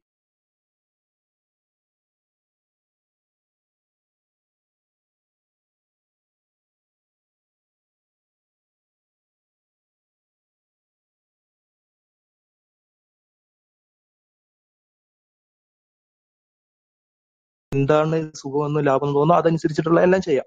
അപ്പോൾ അങ്ങനത്തെ ഒരു ഡിസോർഡർ അവസ്ഥയ്ക്ക് എതിരായിരിക്കുക എന്നുള്ളത് തന്നെയാണ് മാതൃകാപരം എന്നുള്ളത് കൊണ്ട് ഉദ്ദേശിച്ചത്. ഇനി രണ്ടാമത്തെ കാര്യം പറയാം.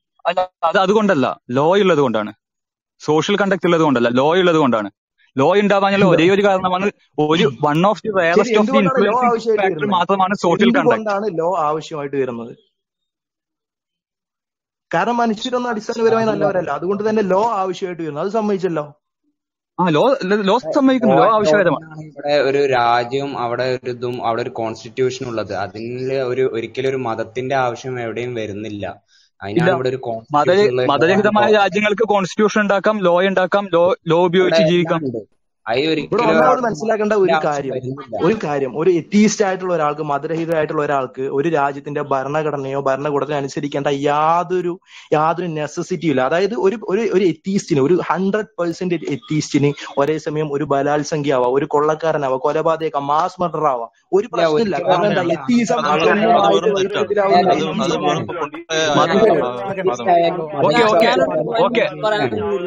ഞാൻ സിമ്പിൾ ക്വസ്റ്റ്യൻ ചോദിക്കട്ടെ. ഈ ലോകത്ത് ക്രൈം ചെയ്യുന്നവരുടെ ഈ ലോകത്ത് ക്രൈം ചെയ്യുന്നവരുടെ ഡിസ്കഷൻ കഴിയട്ടെ. ഈ ലോകത്ത് ക്രൈം ചെയ്യുന്ന ഒരു മിനിറ്റ് ജയസൂര്യ, ഇങ്ങനെ ചെയ്യുകയാണെങ്കിൽ നമുക്ക് മൂറ്റ് ഓഡിയൻസ് ചെയ്യേണ്ടി വരും. അങ്ങനെ ചെയ്ത് തീരെ താല്പര്യമില്ലാത്തതുകൊണ്ടാണ് പറയുന്നത്. ഒരു ഡിസ്കഷൻ കഴിഞ്ഞതിന് ശേഷം ആക്കാം, അല്ലാതെ മൊത്തം കയോട്ടിക് ആയിട്ട് എന്താണ് കാര്യം? ഞാനൊരു ചോദ്യം ചോദിക്കുന്നുണ്ട് അബ്ദുള്ളയുടെ. ഒരു മിനിറ്റ്, ഗണേഷ് കഴിഞ്ഞോ? ഗണേഷിന്റെ പോയിന്റ്സ് കഴിഞ്ഞോ? ഇല്ലില്ല.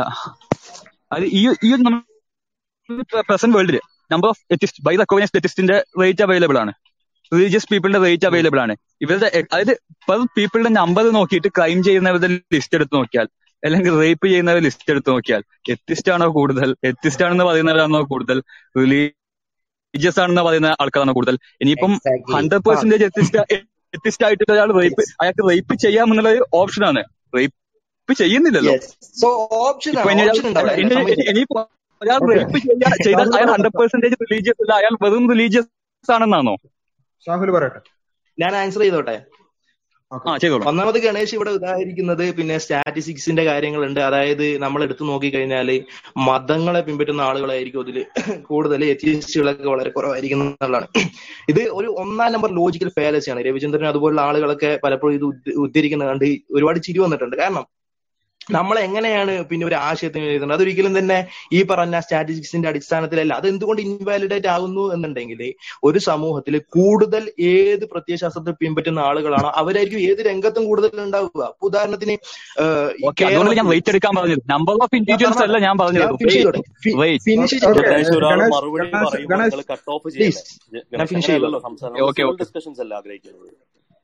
ഇപ്പൊ ഉദാഹരണത്തിന് കേരളത്തില് സാത്താനിസ്റ്റുകളായിട്ടുള്ള എത്ര ആളുകൾ ഇവിടെ റേപ്പിസ്റ്റുകൾ ഉണ്ടായിട്ടുണ്ട്, അതിന്റെ കണക്കെടുത്ത് കാണിക്കുന്നു എന്ന് പറഞ്ഞു കഴിഞ്ഞാൽ ഗണേശന് ഇവിടെ കണക്കൊന്നും എടുത്ത് കാണിച്ചു തരാൻ ഒന്നും ഉണ്ടാവില്ല. അതിന്റെ അർത്ഥം എന്താ?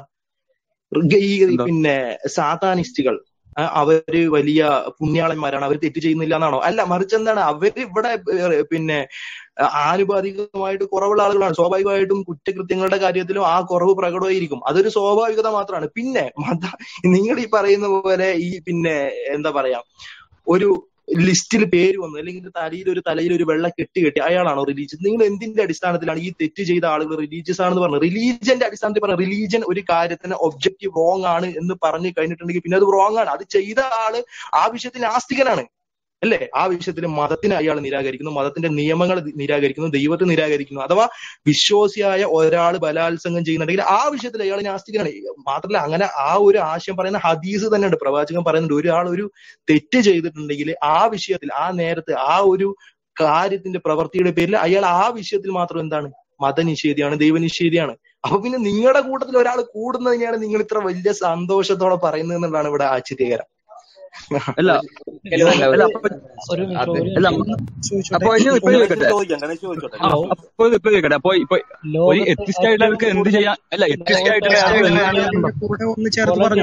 എന്തിന്റെ പേരിലാണ്? ഒരു സെക്കൻഡ്, ഈ ഷാവുൽ പറഞ്ഞതിന്റെ കൂടെ ഒന്ന് ചേർത്ത് പറഞ്ഞോട്ടെ. അതായത് ഇപ്പൊ നേരത്തെ പറഞ്ഞ കണക്കുകൾ എടുത്ത് നോക്കുക എന്നൊരു പ്രയോഗം നടത്തി. അപ്പോൾ അതുകൊണ്ട് തന്നെ ഞാൻ ഒന്ന് പറയാണ്, ഇപ്പൊ നമുക്ക് 60% മേലെ ഏറ്റവും കൂടുതൽ എത്തിയസ്റ്റുകൾ താമസിക്കുന്നത്, അല്ലെങ്കിൽ ഞങ്ങൾ സ്വമേധയാ പരസ്യമായിട്ട് റെക്കോർഡിക്കലി തന്നിട്ടുണ്ട്, ഞങ്ങൾ സ്വമേധയാ എത്തിയസ്റ്റുകളാണെന്ന് അംഗീകരിക്കുന്നു എന്ന് പറഞ്ഞിട്ടുള്ള രാജ്യമാണ് ചൈന. അതിന്റെ കണക്കുകൾ പോലും കൃത്യമല്ല എന്നുള്ള ഒരു കാര്യം തന്നെ, ഐ മീൻ അവിടെ നിന്ന് വരുന്ന ക്രൈം റെക്കോർഡുകളും ബാക്കി കാര്യങ്ങളും കൃത്യമല്ല എന്നുള്ള കാര്യത്തിൽ തന്നെ ഇന്ന് UN-ന്റെ അകത്ത് ചർച്ച നടന്നുകൊണ്ടിരിക്കുന്ന കാര്യങ്ങളാണ്. അതുപോലെ തന്നെ ഒന്ന് ഇടപെട്ടോട്ടെ, ഒന്ന് പറഞ്ഞു തീർന്നതിന് ശേഷം സംസാരിക്കാം. ചൈനയുടെ അകത്ത് ഞങ്ങൾ 100-ൽ 60% മേലെ ഞങ്ങൾ എത്തിയസ്റ്റുകളാണെന്ന് പരസ്യമായി അംഗീകരിക്കുകയും അത് റെക്കോർഡിക്കലാവുകയും ചെയ്തിട്ടുള്ള ഒരു കാര്യമായതുകൊണ്ടാണ് ഞാനത് പറഞ്ഞത്. ഇനിയിപ്പോ പലരും പറയുന്നുണ്ട് എത്തിയസ്റ്റുകളോ മതമില്ലാത്ത രാഷ്ട്രങ്ങളാണ് ഈ ഫിൻലൻഡ് പോലുള്ള രാഷ്ട്രങ്ങൾ. കുറച്ചു നേരം മുമ്പ് വിഷ്ണു പറഞ്ഞു അതിന് ഇതായിട്ട് പറയാണ്. സത്യത്തിൽ ആ കാര്യത്തിന് തന്നെ നമുക്ക് ഒരു ക്ലാരിഫിക്കേഷൻ നോക്കി അറിയാൻ പറ്റും. പുറത്തുവിട്ട കണക്കുകൾ പ്രകാരം ഹാപ്പിയസ്റ്റ് കൺട്രി എന്നുള്ള നിലയിൽ അതിനകത്തൊരു മതം ക്രൈറ്റീരിയ ആയിട്ട് വെച്ചിട്ടല്ല, മതം ചോദിച്ചിട്ടല്ല നിങ്ങൾ സന്തുഷ്ടരാണോ എന്ന് ചോദിച്ചിട്ടുള്ളത് പോലും. അപ്പോ മതമല്ല ആക്ച്വലി അവിടെ ഒന്നും, അവരുടെ ജീവിത നിലവാരങ്ങളും ബാക്കി കാര്യങ്ങളും ആയിരുന്നു അവരെ സന്തുഷ്ടരാക്കിയത് എന്ന് പറയാം. അപ്പോൾ ഈ പറയുന്ന മതത്തിന്റെ, ഐ മീൻ മതമുള്ളവരാണ് ക്രൈം കൂടുതൽ ചെയ്യുന്നത് എന്നുള്ള കണക്കുകൾ പറയുകയാണെങ്കിൽ ഉയ്ഗർ മുസ്ലിങ്ങൾ ചൈനയിൽ നേരിടുന്ന പ്രശ്നങ്ങളെ കുറിച്ചും കൂടി സംസാരിക്കേണ്ടി വരും എന്നാണ് എനിക്ക് തോന്നുന്നത്. അത്തരം വിഷയങ്ങളിലോട്ട് പോകുന്നതിൽ നല്ലത് മതമില്ലാത്തവർ കൂടുതലായിട്ട് ഉള്ള രാജ്യമായിട്ടുള്ള ചൈന എന്തുകൊണ്ട് നിങ്ങൾ എത്തിയസ്റ്റ് കൺട്രി ആയിട്ട് അംഗീകരിക്കുന്നില്ല എന്നുള്ളൊരു കാര്യം പറഞ്ഞാൽ കൊള്ളാം. ഒരു കാര്യം പറയട്ടെ, ഞാൻ കുറെ സമയം എനിക്കൊന്ന് നിസ്കരിക്കാൻ പോകണ്ടേ, അതുകൊണ്ടാണ്. ഒന്ന് 2 മിനിറ്റ് എടുത്തോട്ടെ. ഹലോ 2 മിനിറ്റ് എടുക്കാം. പറഞ്ഞു. ഓക്കെ, എനിക്ക് നേരത്തെ പറഞ്ഞത് നമ്മൾ ഫിൻലാൻഡിന്റെ കാര്യം പറഞ്ഞപ്പോൾ ഈ HDI, അതായത് ഹ്യൂമൻ ഡെവലപ്മെന്റ് ഇൻഡെക്സിനെ കുറിച്ച് പറഞ്ഞല്ലോ. സത്യത്തിൽ ഒരിക്കലും അത് മാനസികമായിട്ടുള്ള ഒരു സംതൃപ്തി ഒന്നും അടിസ്ഥാനപ്പെടുത്തിയിട്ടല്ല അവിടെ ഈ പറഞ്ഞ പോലെ സന്തോഷം നിശ്ചയിച്ചിരിക്കുന്നത്. ഇപ്പൊ ഉദാഹരണത്തിന് അവിടെ ഇൻഫ്രാസ്ട്രക്ചർ നല്ലതാണ്, നല്ല വീട്ടിലാണ് അവർ താമസിക്കുന്നത്, നല്ല ഭക്ഷണമാണ് അവർ കഴിക്കുന്നത്, നല്ല വിദ്യാഭ്യാസമാണ് അവർക്ക് കിട്ടുന്നത്. ഇതൊക്കെ വെച്ചിട്ടാണ് ആ രാജ്യങ്ങളിലെ ഹ്യൂമൻ ഡെവലപ്മെന്റ് ഇൻഡെക്സ് അവർ ക്രൈറ്റീരിയ വെച്ചിട്ടാണ് അവർ ഇത് നിശ്ചയിച്ചിട്ടുള്ളത്. ഉദാഹരണത്തിന് ഇപ്പൊ ഈ പറഞ്ഞ പോലെ തന്നെ ഹ്യൂമൻ ഡെവലപ്മെന്റ് ഇൻഡെക്സിന്റെ ഇതിൽ നോക്കിക്കഴിഞ്ഞാൽ തുർക്കിയിൽ പിന്നെ ഈ ചിലി തുർക്കിനേക്കാളും മുകളിലാണ്. കാരണം എന്താ അറിയോ, വിദ്യാഭ്യാസത്തിന്റെ കാര്യത്തിൽ ചിലിയിൽ നല്ല വിദ്യാഭ്യാസവും തുർക്കിയിൽ അതിനേക്കാളും കുറച്ച് കുറവാണ് കിട്ടുന്നത് എന്നുള്ള നിലയിൽ തുർക്കി ലാസ്റ്റും അതേപോലെ തന്നെ ചിലി മുകളിൽ വന്നിട്ടില്ല. പക്ഷെ നേരെ മറിച്ച് മറ്റുള്ള മാനദണ്ഡങ്ങൾ നോക്കുമ്പോൾ ഒരുപക്ഷെ തുർക്കി ആയിരിക്കാം മുകളിലുള്ളത്, അതേപോലെ ചിലി ആയിരിക്കാം താഴെയുള്ളത്. ഇതേപോലെ ഫിൻലാൻഡിൽ ഇപ്പൊ നമ്മൾ നോക്കിക്കഴിഞ്ഞാൽ അവിടുത്തെ ആളുകളുടെ ജീവിതം നോക്കിക്കഴിഞ്ഞാൽ ഏറ്റവും കൂടുതൽ ആന്റി ഡിപ്രസൻസ് ഉപയോഗിക്കുന്ന രാജ്യങ്ങളിൽപ്പെട്ട ഒരു രാജ്യമാണ് ഫിൻലാൻഡ് പോലുള്ള രാജ്യങ്ങൾ. എന്തുകൊണ്ടാണെന്ന് പറഞ്ഞു കഴിഞ്ഞാൽ ഈ പറഞ്ഞ പോലെ നേരത്തെ ഒരു സുഹൃത്ത് അബ്ദുള്ള സഹോദരൻ പറഞ്ഞില്ലേ, അതായത് ഫാമിലി ഇൻസ്റ്റിറ്റ്യൂഷൻ എന്ന് പറഞ്ഞൊരു സാധനം അവിടെ ഇല്ല, അത് പൂർണ്ണമായിട്ട് തകർന്നെടുക്കുകയാണ്. അപ്പൊ ഈ പറഞ്ഞ പോലെ മാനസികമായിട്ട് അവർക്ക് സംതൃപ്തിയില്ല, ജീവിതത്തിനോട് വിരക്തി അല്ലെങ്കിൽ ഡിപ്രഷൻ അല്ലെങ്കിൽ നിരാശയൊക്കെ ബാധിച്ചുകൊണ്ട് അതിന് കാലാവസ്ഥാപരമായിട്ടുള്ള കാര്യങ്ങളുണ്ട് പറയുന്നുണ്ട്. പക്ഷെ എന്നാലും കൂടുതൽ നമ്മൾ മനസ്സിലാക്കുന്നത് അവിടെ എന്തുകൊണ്ടാണ് ഈ ആത്മഹത്യാ നിരക്കിന് അല്ല പ്രവണതയിൽ ആളുകൾ കൂടി വരുന്നു എന്നുള്ളത് നമ്മൾ ആലോചിക്കേണ്ടതുണ്ട്. അപ്പം ഹാപ്പിനെസ് ഇൻഡെക്സ് ഉള്ളത് രാജ്യങ്ങൾ മുകളിൽ നിന്നുള്ളത് കൊണ്ട് അവിടെയുള്ള ആളുകളൊക്കെ ഭയങ്കര സന്തോഷത്തിലാണ് ജീവിക്കുന്നത് എന്നുള്ളത് യാതൊരുവിധ അടിസ്ഥാനവും ഇല്ലാന്ന് എനിക്ക് പറയാനുള്ളത്. ഇത് ഏറ്റവും വലിയ കാര്യം അവിടെയുള്ളവരാരും തന്നെ ഐ മീൻ ഈ പറയുന്ന ഫിൻലൻഡിനകത്താണെങ്കിലും അവിടെ ഇവാഞ്ചലിക്കൽ ലുതേറിയൻ ചർച്ചാണ് 60% ആൾക്കാരുള്ളത് പോലും. അവരുടെ ചർച്ചിന്റെ സ്വഭാവം തന്നെ നോക്കിയാൽ അറിയാൻ പറ്റും. അവർക്ക് സൺഡേ ക്ലാസ്സുകളോ അങ്ങനെയുള്ള കാര്യങ്ങളോ നിർബന്ധമല്ലാത്തതിനാൽ തന്നെ അവർ മതപരമായിട്ടുള്ള കാര്യങ്ങളിൽ പിന്നിലേക്ക് ആയിപ്പോയി എന്ന് പറഞ്ഞുകൊണ്ട് അവിടെയുള്ള ആഗ്നോയിസ്റ്റുകളുടെയും ബാക്കിയുള്ളവരെ കണക്ക് നോക്കിയാൽ തന്നെ 20% അടുത്ത് 24% കാണുള്ളൂ. അതുകൊണ്ട് അത് വെച്ചുകൊണ്ട് എങ്ങനെയാണ് വിലയിരുത്തുക? ഒരു കാര്യം കൂടി പറഞ്ഞുതരാം. ഇപ്പൊ മൊറാലിറ്റിന്റെ കാര്യം എടുത്തു കഴിഞ്ഞാൽ ഈ നിങ്ങൾ ഈ പറയുന്ന പോലെ അവിടെയൊക്കെ ഇൻസെസ്റ്റ് ഒക്കെ വളരെ റാമ്പന്റ് ആയിട്ട് നടക്കുന്ന രാജ്യമാണ്. ഓക്കെ, ഞാൻ ചോദിക്കുകയാണ്, നമ്മുടെ സമൂഹത്തിൽ ഇതേപോലെ നിങ്ങൾ ഈ ഹാപ്പിനെസ് ഇൻഡെക്സ് ആയിട്ട് ഈ ഒരു ഇൻസെസ്റ്റും കാര്യങ്ങളൊക്കെ വളരെ വ്യാപകമായിട്ട് നടന്നു കഴിഞ്ഞാൽ നിങ്ങൾ ഈ രാജ്യം നമ്മുടെ സമൂഹത്തിന് നിങ്ങളൊരു സന്തോഷമുള്ള സമൂഹമായിട്ട് കാണുമോ? കാരണം നമുക്കത് അനുഭവിക്കുമ്പോൾ നമുക്കറിയില്ല എത്രത്തോളം ബുദ്ധിമുട്ടുണ്ട് എന്നുള്ളത്. അപ്പൊ നമ്മൾ ഈ പറയുന്ന പോലെ വെറും മെറ്റീരിയലിസ്റ്റിക് ആയിട്ടുള്ള ഹാപ്പിനെസിന്റെ അടിസ്ഥാനപ്പെടുത്തിയിട്ട് വെച്ചിരിക്കുന്ന ഒരു കാനേഷുമാരി വെച്ചിട്ട് ഒരു സമൂഹം മൊത്തം ഭയങ്കര സന്തോഷത്തിലാണ്, മതമില്ലാത്തത് കൊണ്ടൊക്കെ അവരൊക്കെ ഭയങ്കര രക്ഷപ്പെട്ട് ജീവിക്കുന്ന ആൾക്കാരെന്ന് പറയുന്നത് വെറും ഫാലസിയാണ്. അതൊരു അടിസ്ഥാനരഹിതമായിട്ട് കാര്യം എനിക്ക് പറയാനുള്ളൂ. ഇതാണ് എന്റെ പോയിന്റ്. ഏതായാലും thanks for giving me opportunity. Thanks. Okay, Suhail സംസാരിച്ചോളൂ. സുഹൈൽ സലാം. ഇപ്പോഴത്തെ ഒരു സ്പീക്കർ ലിസ്റ്റിന്റെ ഒരു ഇത് കണ്ടപ്പോ എനിക്ക് സംസാരിക്കാനുള്ള എന്റെ ആശയം എത്രത്തോളം ഇവിടെ വർക്കാവും എനിക്കറിയില്ല, എന്നാലും ഞാൻ പറയാം. എന്താന്ന് വെച്ചാല് ഇപ്പൊ എനിക്ക് ചോദിക്കാനുള്ളത് വളരെ ലളിതമായ കുറച്ച് ചോദ്യങ്ങളാണ്. ഇപ്പോ ഈ ഒരു മതം ഒരു എന്താ പറയാ, നിങ്ങളിപ്പോ നേരത്തെ ഷാഹുല് പറഞ്ഞ് ഇവിടെ ഏത്തിയസ്റ്റുകള് ഇവിടെ ഒരു മിനിറ്റ് ഒന്ന് സ്പീക്കർ കയറി സംസാരിച്ചോളൂ. ഞാൻ നെക്സ്റ്റ് ഇതിൽ വരാം, ചെറിയ പണിയുണ്ട്. അടുത്ത ആൾ സംസാരിച്ചോളൂ. ചെറിയൊരു കാര്യം ചോദിക്കട്ടെ, ഇടപെട്ട് ചോദിക്കാണ്. നിങ്ങൾ രണ്ടുപേരും പിന്നെ കേൾക്കുന്നുണ്ടോ?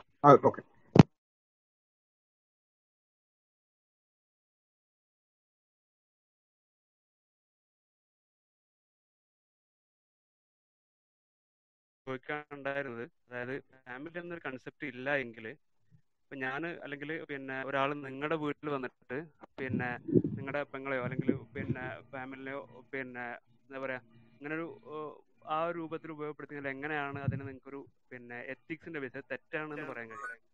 ആളവിടെ അല്ലാന്ന് തോന്നുന്നു അല്ലേ ഞാൻ ചോദിക്കുന്നത്?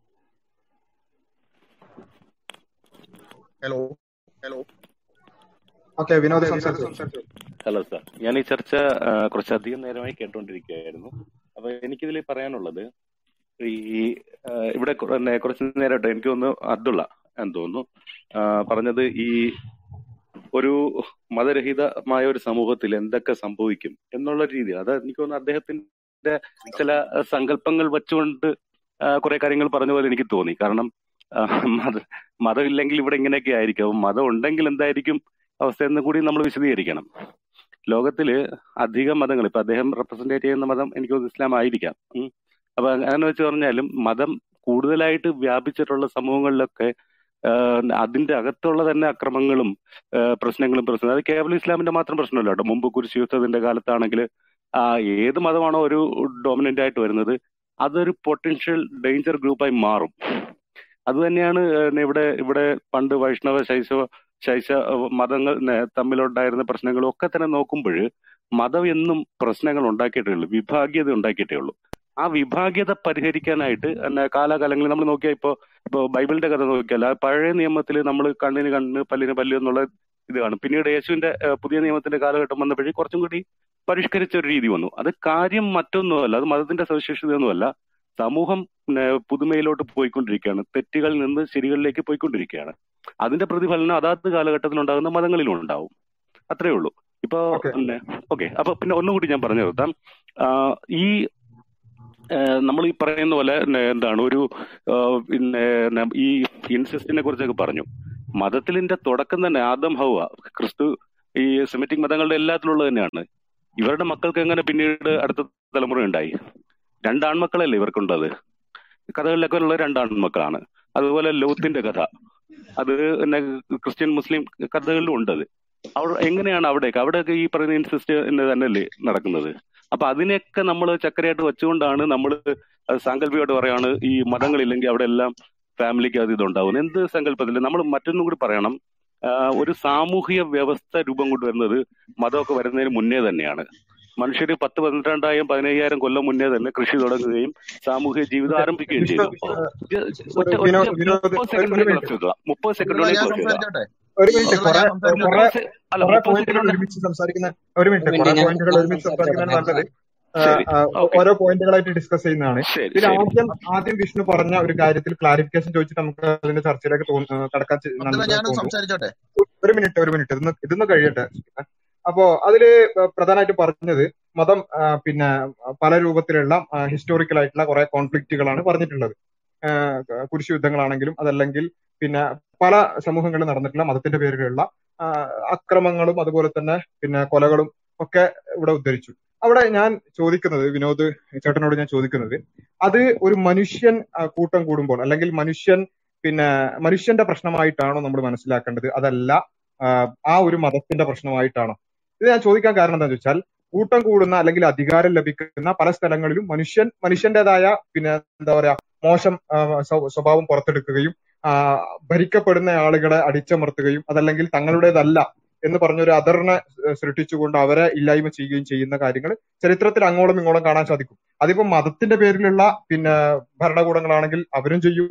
അതല്ല മതരഹിത സമൂഹത്തിന്റെ പേരിലുള്ള അല്ലെങ്കിൽ എത്തീസത്തിന്റെ പേരിലുള്ള അല്ലെങ്കിൽ ഭൗതികവാദത്തിന്റെ പേരിലുള്ള പിന്നെ ഇത്തരത്തിലുള്ള ഭരണകൂടങ്ങളാണെങ്കിലും ചരിത്രത്തിൽ നമുക്കത് വളരെ സുലഭമായി കാണാൻ സാധിക്കും. ഉദാഹരണം പറയുകയാണെങ്കിൽ സോവിയറ്റ് റഷ്യ, അവിടെ സോവിയറ്റ് റഷ്യയിൽ നമുക്ക് ചരിത്രം പരിശോധിച്ചാൽ കാണാൻ സാധിക്കും ലക്ഷക്കണക്കിന്, പിന്നെ ലോകത്തിലെ തന്നെ ഏറ്റവും കൂടുതൽ ആളുകളെ കൊല ചെയ്തിട്ടുള്ളത് സോവിയറ്റ് റഷ്യയുടെ പിന്നെ ഭരണാധികാരികളാണ് എന്നാണ് ഞാൻ മനസ്സിലാക്കുന്നത്. അപ്പോൾ അത്രത്തോളം ആളുകളെ കൊല ചെയ്തിട്ടുണ്ട്. അവരൊരിക്കലും ഒരു മതത്തിന്റെ പേരിലല്ല. അപ്പൊ അവിടെ നമ്മൾ മനസ്സിലാക്കേണ്ടത് ഈ ആളുകളുടെ പ്രശ്നമോ അതല്ല പിന്നെ മൊത്തത്തിൽ ഇത് ഇവരുടെ ഐഡിയോളജിയുടെ പ്രശ്നമാണോ എന്ന് നമ്മൾ അവിടെ അങ്ങനെയാണ് പിന്നെ ഈ ലോകത്ത് ഒരു ഐഡിയോളജിയും ശരിയല്ല എന്ന് നമുക്ക് പറയേണ്ടി വരും. അപ്പോ അവിടെ കൃത്യമായി പറയേണ്ടതുണ്ട്. അതുപോലെ തന്നെ അൽബേനിയ, ലോകത്തിലെ ഏറ്റവും ആദ്യത്തെ എത്തീസ്റ്റിക് റിപ്പബ്ലിക് ആയിട്ട് പ്രഖ്യാപിച്ച അൽബേനിയ മതവിശ്വാസം സ്വീകരിച്ചു, അല്ലെങ്കിൽ മതത്തിന്റെ ചിഹ്നങ്ങൾ പേറി, അല്ലെങ്കിൽ നോമ്പ് നോറ്റു, അല്ലെങ്കിൽ ഖുർആനോ ബൈബിളോ കയ്യിൽ വെച്ചു എന്നതിന്റെ പേരിൽ പോലും ആളുകളെ ക്രിമിനൽ കുറ്റം ചുമത്തി പിന്നെ തടവിൽ പാർപ്പിക്കുകയും കൊല്ലുകയും എല്ലാം ചെയ്തിട്ടുള്ള പിന്നെ അൽബേനിയയിലെ നിരീശ്വരവാദികൾ. അതുപോലെ തന്നെ ഇന്ന് ഈ ലോകത്ത് ഇപ്പോ ഈ 21-ാം നൂറ്റാണ്ടിൽ സുഹൃത്ത് പറഞ്ഞല്ലോ ഇങ്ങനെ കാലം മുന്നോട്ട് വരുന്നതിനനുസരിച്ച് നല്ലതായി വരും എന്ന് പറഞ്ഞല്ലോ. ഈ 21-ാം നൂറ്റാണ്ടിലും ലോകത്ത് കോൺസെൻട്രേഷൻ ക്യാമ്പ് സ്ഥിതി ചെയ്യുന്നത് ഉയ്ഗൂറിലാണ്, ചൈനയിലാണ്. അവിടെ യഥാർത്ഥത്തിൽ അവരുടെ മതത്തിന്റെ പേരിൽ അല്ലെങ്കിൽ അവരുടെ വംശത്തിന്റെ പേരിൽ അവരെ ഇല്ലായ്മ ചെയ്യുകയും അവരുടെ ഐഡന്റിറ്റിയെ തന്നെ ഇല്ലായ്മ ചെയ്യാൻ വേണ്ടി പിന്നെ പല പേരിൽ കോൺസെൻട്രേഷൻ ക്യാമ്പുകൾ നടത്തുന്നത് പൂർണ്ണമായും നിരീശ്വരവാദികളായ ആളുകളാണ്. അപ്പൊ അവിടെ നമ്മൾ മനസ്സിലാക്കേണ്ടത് ഒരു മനുഷ്യന് അല്ലെങ്കിൽ ഒരു കൂട്ടം മനുഷ്യർക്ക് അധികാരം ലഭിക്കുമ്പോഴുള്ള പ്രശ്നമായിട്ടാണോ അതല്ല അവരുടെ ഐഡിയോളജിയുടെ പ്രശ്നമായിട്ടാണോ? അങ്ങനെയാണെങ്കിൽ ഐഡിയോളജിയുടെ പ്രശ്നമായിട്ടാണ് നമ്മൾ മനസ്സിലാക്കേണ്ടതെങ്കിൽ എനിക്ക് തോന്നുന്നു ലോകത്തിലെ ഏറ്റവും ഭീകരമായിട്ടുള്ള ഐഡിയോളജി എത്തീസമായിരിക്കും എന്നാണ് എനിക്ക് തോന്നുന്നത്. ആ ഒരു കാര്യം ഒന്ന് ക്ലിയർ ചെയ്യേണ്ടതുണ്ടെന്ന് തോന്നുന്നു. ഇതേ ചോദ്യമാണ് ഞാൻ നേരത്തെ ഷാഹുലിനോട് ചോദിക്കാൻ വിചാരിച്ചത്. ഇതിപ്പോ ഒരാൾ ഒരു തെറ്റ് ചെയ്യുന്ന, ഇപ്പൊ ഒരു അവിശ്വാസി ഒരു തെറ്റ് ചെയ്യുന്നതിന്റെ പുറമെ അയാൾ ഒരു നാസ്തികനായത് കൊണ്ടാണ് അയാൾ ആ തെറ്റ് ചെയ്തെന്ന് ഒരിക്കലും പറയാൻ സാധിക്കില്ല. അതിപ്പോ വിശ്വാസികളായാലും തെറ്റ് ചെയ്യുന്നുണ്ട്. ആ ഒരു വിശ്വാസി തെറ്റ് ചെയ്യുന്നതുകൊണ്ട് അയാൾ ഒരിക്കലും നാസ്തികനാവുന്നില്ല. അത് ഓരോ എനിക്ക് മറുപടി പറയാമോ? അല്ലെ,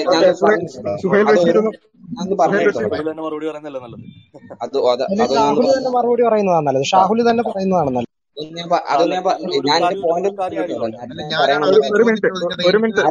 അവസരം കിട്ടിയിട്ടില്ല. ഞാൻ ഇത്ര നേരം വെയിറ്റ് ചെയ്യായിരുന്നു.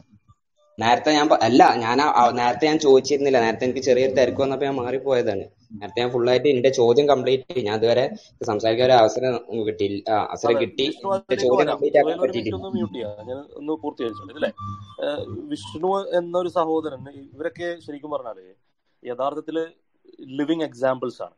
അദ്ദേഹം തുടക്കം തന്നെ അദ്ദേഹം പറഞ്ഞു, അങ്ങനെയാണ് അദ്ദേഹത്തിന്റെ ഒരു ചോദ്യം തുടങ്ങിയത്. ഇവിടെ മതവിശ്വാസികളും അല്ലെ മതവിശ്വാസം ഇല്ലാത്തവരും തമ്മിൽ ചേരി തിരിഞ്ഞ് അല്ലെ രാഷ്ട്രീയത്തിന്റെ പേരിൽ മതത്തിന്റെ പേരിൽ അങ്ങോട്ടും ഇങ്ങോട്ടും ഒരു അതറൈസ് ചെയ്ത് അല്ലെങ്കിൽ അങ്ങോട്ടും ഇങ്ങോട്ടും തർക്കിക്കേണ്ട ആവശ്യമില്ല. സോറി, ഒന്ന് മ്യൂട്ട് ചെയ്യോ വിഷ്ണു? തർക്കിക്കേണ്ട ആവശ്യമില്ല, തെറി പറയേണ്ട ആവശ്യമില്ല എന്നുള്ളതാണ്. അങ്ങനെയുള്ള ആളുകൾ സത്യം പറഞ്ഞാൽ ഞാൻ പറഞ്ഞില്ലേ, ലിവിങ് എക്സാമ്പിൾസ് ആണ്, ജീവിക്കുന്ന ഉദാഹരണങ്ങളാണ്. മതവിശ്വാസം ഇല്ലാത്ത ആളുകൾക്ക് ധാർമ്മികത ഇല്ല എന്ന് പറയുന്നതിൽ യാതൊരു അർത്ഥവുമില്ല. മതവിശ്വാസം ഇല്ലാത്ത ആളുകൾക്ക് ഒരു സംശയമില്ല. എന്നാൽ ഇത് ധാർമ്മികമാണ്, അത് അധാർമികമാണ്, ഇത് ശരിയാണ്, അത് തെറ്റാണ്, ഇത് നല്ലതാണ്, ഇത് ചീത്തയാണ് എന്ന് പറയണമെങ്കിൽ എന്തിന്റെ അടിസ്ഥാനത്തിൽ പറയും എന്ന ടോപ്പിക്കിലേക്കാണ് നമ്മൾ തിരിച്ചു വരേണ്ടത്. അതാണ് ഇവിടുത്തെ സബ്ജക്ട്, മതമില്ലാത്ത ലോകം. അപ്പൊ മതമില്ലാത്ത ലോകത്തിൽ ഈ മൂല്യബോധം, ധാർമ്മികത എന്നുള്ളത് എവിടെ നിന്ന് നമ്മൾ ഡിറൈവ് ചെയ്യും, അതിന്റെ ഓൺടോളജി ഫിനിഷ് ചെയ്തില്ല വിനോദ് സർ, ഫിനിഷ് ചെയ്തില്ല. അതിനോടൊക്കെ ചേർത്ത് വെച്ച് നമ്മൾ മനസ്സിലാക്കേണ്ടത്, ഇവിടെ എനിക്ക് വിഷ്ണു തന്നെയാണെന്ന് തോന്നുന്നു സംസാരിച്ചത്.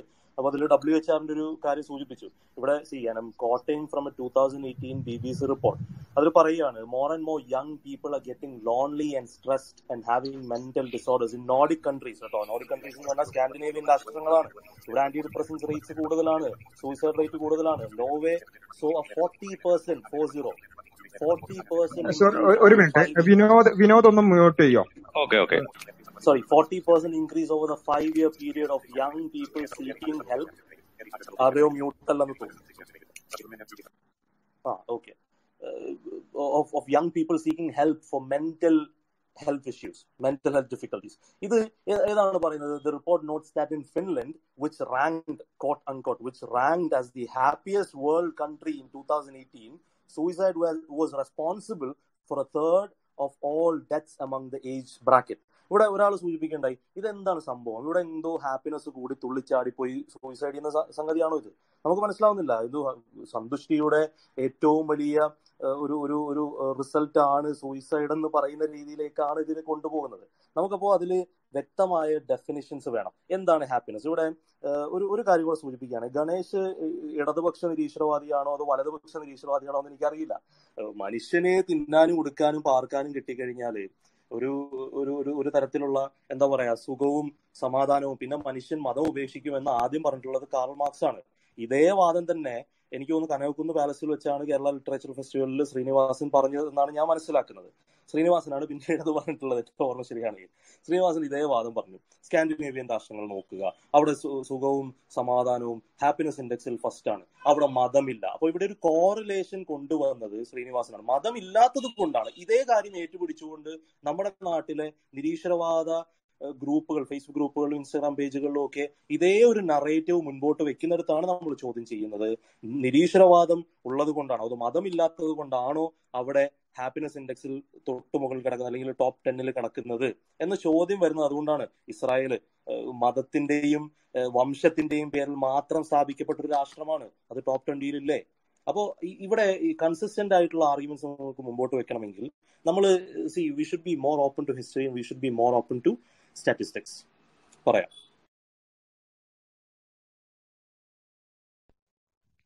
ഈ ഗണേഷ് ഹലോ പറയട്ടെ, കേൾക്കാവോ? കേൾക്കാവോ? മൈക്കിനോട് ചേർത്ത് പിടിച്ച് പറഞ്ഞാൽ കൊള്ളാം. എനിക്കൊരു ചെറിയൊരു സംശയം. ഞാൻ ഒരു സ്വതന്ത്ര ചിന്തകനാവാൻ ആഗ്രഹിക്കുന്നു. എന്റെ ജീവിതത്തിൽ ഒരു സിറ്റുവേഷൻ വന്നു. അതായത് എന്നെ സംബന്ധിച്ചിടത്തോളം എനിക്ക് സാമ്പത്തികമായിട്ട് ഒരുപാട് കടബാധ്യതകളിൽ ജീവിക്കാൻ പറ്റുന്നില്ല.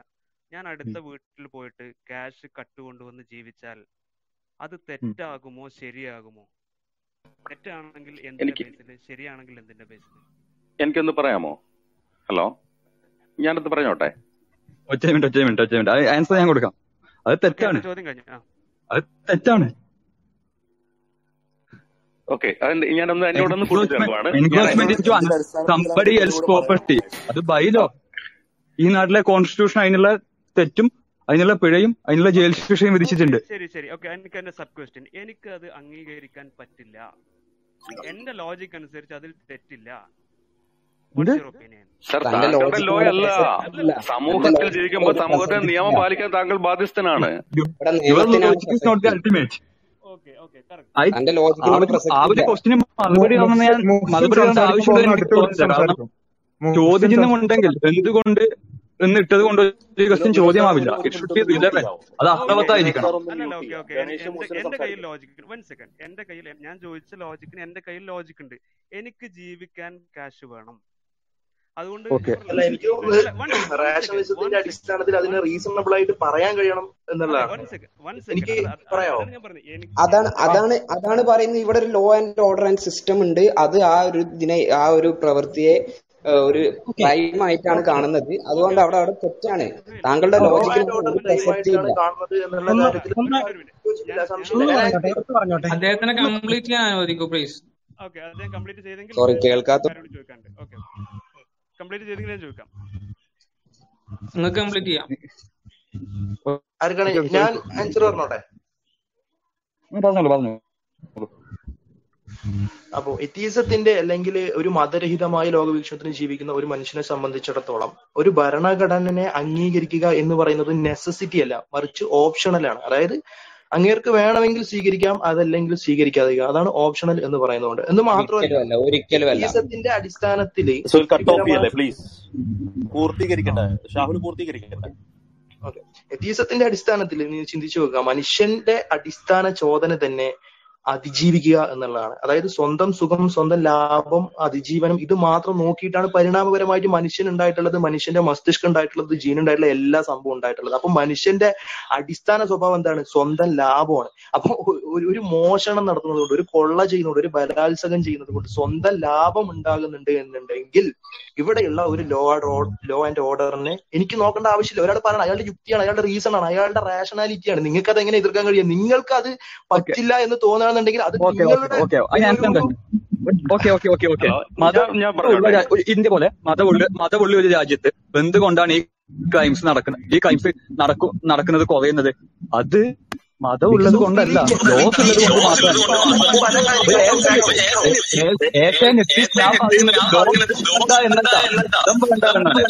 മതമില്ലാത്ത ലോകം, ലോസ് ഇല്ലാത്ത ലോകമല്ല, മതമില്ലാത്ത ലോകം.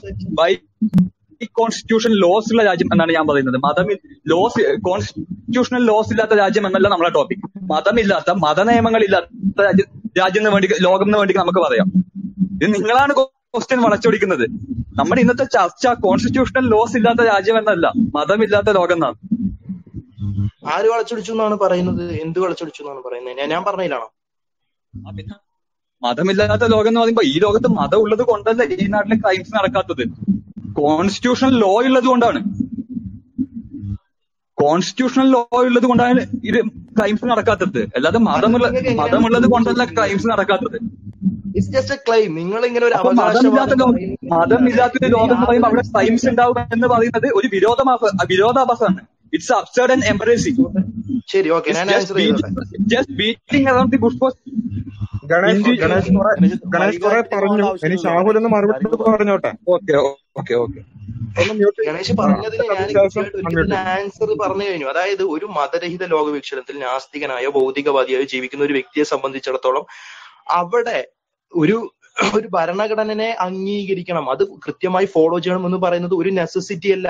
അതാണ് ഞാൻ നേരത്തെ പറഞ്ഞത്. ഒരു നാസ്തികനായിക്കൊണ്ട് തന്നെ ഒരാൾക്ക് ഒരു ബലാത്സംഗിയാവാം, കൊലപാതകയാവാം, കൊള്ളക്കാരനാവാം, എന്ത് വൃത്തികേടുകളും എത്തീസമായിട്ട് ചെയ്യാം. കാരണം എന്താ, എത്തീസം ഇതിനൊന്നും കോൺട്രഡിക്ടറി ആവുന്നില്ല. പിന്നെ ഭരണഘടന അംഗീകരിക്കണം എന്ന് നിങ്ങൾ ആവർത്തിച്ച് പറയുന്നത്. പക്ഷെ എന്തിനംഗീകരിക്കണം? ഒരാളുടെ യുക്തിക്ക് തോന്നുകയാണ്, എന്റെ റാഷണാലിറ്റിക്ക് അനുസരിച്ച്, എന്റെ റീസൺ അനുസരിച്ചിട്ട് എനിക്കത് ഫോളോ ചെയ്യാൻ താല്പര്യമില്ല, മറിച്ച് എന്റെ സുഖമാണ് എന്നെ സംബന്ധിച്ചിടത്തോളം, എന്റെ പ്ലഷറാണ് എന്നെ സംബന്ധിച്ചിടത്തോളം ആത്യന്തികമായി മൂല്യമുള്ളത്. അതുകൊണ്ട് എനിക്കത് ഫോളോ ചെയ്യാൻ കഴിയില്ല.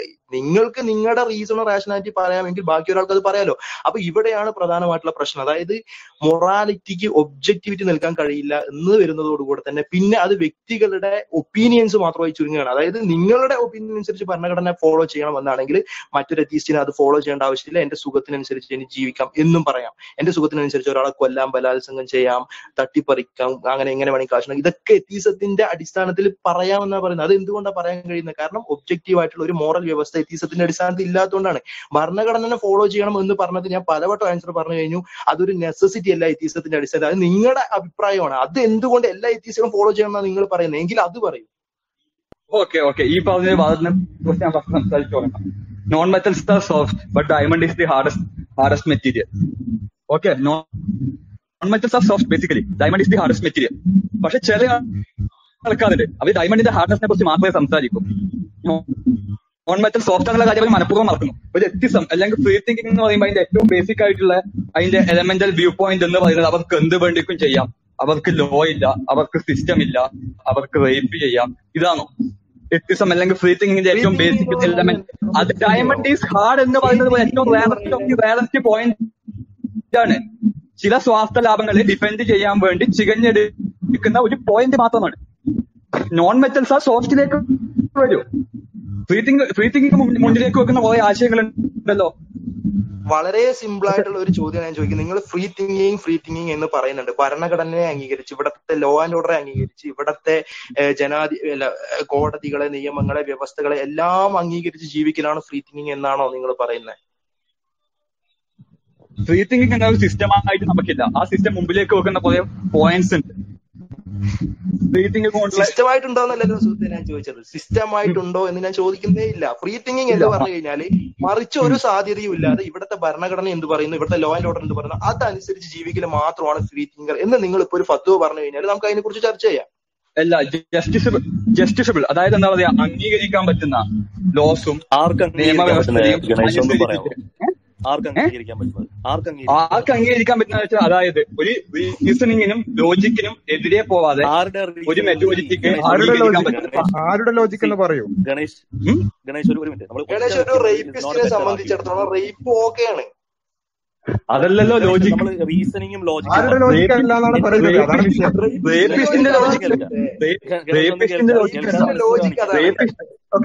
സുഹൈൽ റഷീദ് പറയട്ടെ ഒരു മിനിറ്റ്. ബാക്കി ഗണേഷ് ഒന്ന് കേൾക്കാൻ മനസ്സിലാവും. നമ്മള് ഒച്ചപ്പാടും ബഹളം ഉണ്ടാക്കുന്നത് നോട്ട് എ ബെറ്റർ ആർഗ്യുമെന്റ്. നമ്മൾ മനസ്സിലാക്കേണ്ടത് ഇപ്പൊ റീസണിങ്ങും ലോജിക്കും വെച്ചിട്ടെന്ന് പറഞ്ഞു.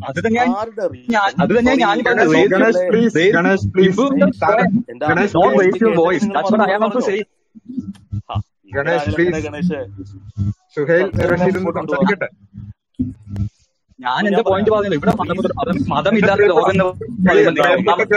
ലോകം. ഒരു മിനിറ്റ്, സുഹൈൽ റഷീദിനെ ഒന്ന് സംസാരിക്കാൻ നമുക്ക് അവസരം കൊടുത്തൂടെ? അതുകൊണ്ട് ഇപ്പം സംഭവിക്കില്ലല്ലോ. അതുകൊണ്ട് കുറച്ചു നേരം ഒന്ന് മ്യൂട്ട് ചെയ്താൽ നന്നാവും. സുഹൈൽ റഷീദ്.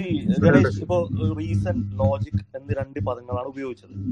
ആരുടെ റീസൺ, ആരുടെ ലോജിക് എന്ന് പറയേണ്ട ഉത്തരവാദിത്വം നിങ്ങൾക്കുണ്ട്. കാരണം it is different for different people. എന്റെ റീസണിങ്ങിനനുസരിച്ചല്ലായിരിക്കും താങ്കളുടെ റീസണിങ് വർക്ക് ചെയ്യുന്നത്. എന്റെ ലോജിക്കിനനുസരിച്ചല്ലായിരിക്കും. Because it is not infallible. there are rooms for error. അതാണ് നമ്മൾ പറയുന്നത്. അപ്പൊ ആരുടെ ലോജിക്, ആരുടെ റീസണിങ് എന്നുള്ളത് വളരെ വ്യക്തമായി താങ്കളോട് സ്ഥാപിക്കണം. അതാണ് ചെയ്യേണ്ടത്. പറഞ്ഞോളൂ. ഷാഹുൽക്ക് ഒന്ന് മ്യൂട്ട് ചെയ്യോ? കുറച്ച് ഡിസ്റ്റർബൻസ് വരുന്നുണ്ട്. ഓക്കെ, ഗണേഷ് പറഞ്ഞോളൂ. ആരുടെ ലോജിക്ക്? നമ്മൾ ഇവിടെ പറഞ്ഞു ജസ്റ്റിഫയബിൾ ആയിട്ടുള്ള, അതുപോലെ തന്നെ ലോജിക്കലി ആയിട്ടുള്ള നിയമങ്ങൾ അനുസരിക്കണം, അല്ലെങ്കിൽ അത്തരം കാര്യങ്ങളാണെന്ന് പറഞ്ഞു. ആരുടെ ലോജിക്, എങ്ങനെയാണ് ഈ ജസ്റ്റിഫയബിൾ ആണോ അല്ലേ എന്ന് തോന്നുക? അത് പല ആളുകൾക്കും പല രൂപത്തിലായിരിക്കും. അപ്പൊ എന്താണ് അതിന്റെ അടിസ്ഥാനം? അതാണ് നമ്മളെ ഇവിടെ ചോദിച്ചിട്ടുള്ള ചോദ്യം. അതിന് ഗണേഷ് മറുപടി പറയും.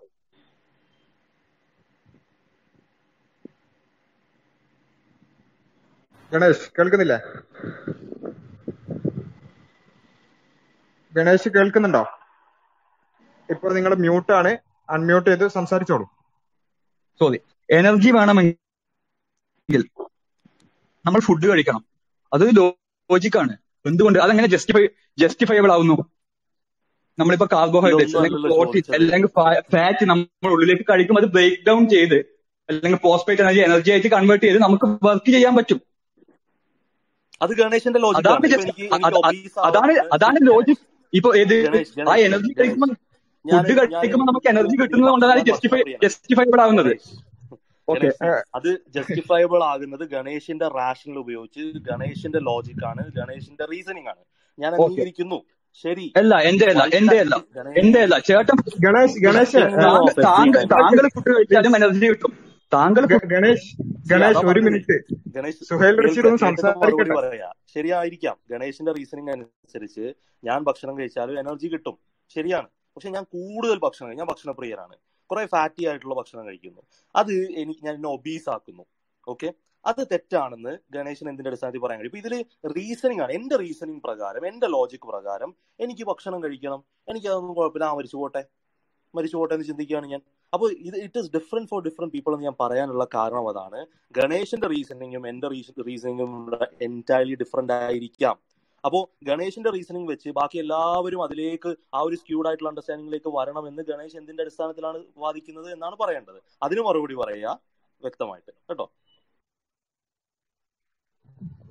അൺമ്യൂട്ട് ചെയ്ത് പറയൂ ഗണേശ്. അൺമ്യൂട്ട് ചെയ്ത് പറയാം.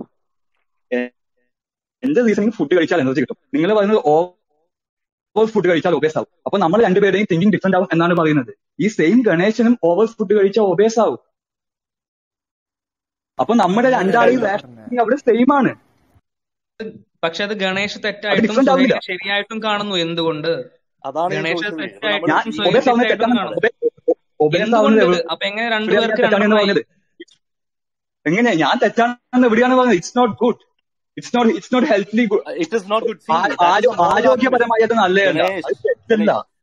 See, you said good. You used the word good and bad, moral, immoral, right, wrong. These are moral words, moral statements ആണ്.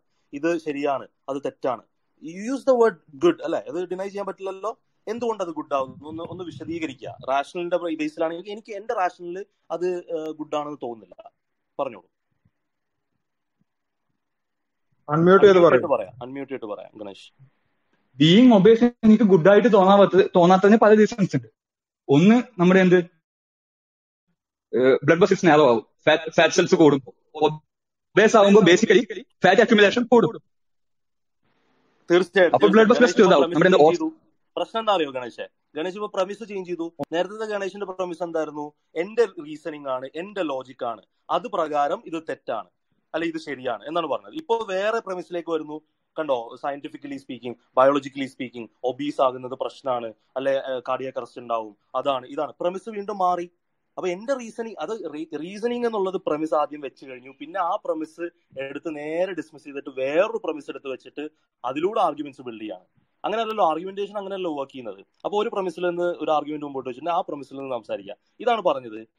റൈറ്റും റോങ്ങും നമ്മൾ നിശ്ചയിക്കുമ്പോൾ എന്റെ റീസണിങ് അല്ലെ ഇന്ന ആളുടെ റീസണിങ് എന്ന് പറയുമ്പോൾ it is not infallible.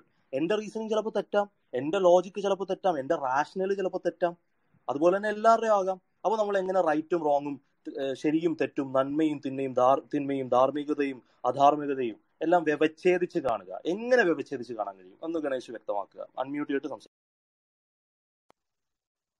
Okay, ഇപ്പം being good and being bad, ധാർമ്മികത അധാർമികത, അത് ഡിഫൈൻ ചെയ്യണം. ഓക്കെ, ഇപ്പം ഒരു റേപ്പിസ്റ്റിന്റെ ലോജിക്ക് വെച്ചിട്ട് റേപ്പ് ചെയ്യുന്നത് തെറ്റാണ്. ഓക്കെ, ധാർമ്മികതയും അധാർമികതയും. ഇപ്പം ഒരു എഡ്യൂക്കേറ്റഡ് മാൻ അത് തെറ്റാണ് എന്ന് മനസ്സിലാക്കി അത് ചെയ്യാതിരിക്കുന്നതാണ് ധാർമ്മികത. നേരെ മറിച്ച് എന്റെ ലോജിക് റേപ്പിസ്റ്റിന്റെ റാഷണൽ ഉപയോഗിച്ചത് ശരിയല്ല. എങ്ങനെ റേപ്പിസ്റ്റിനെ ശരിയാവും?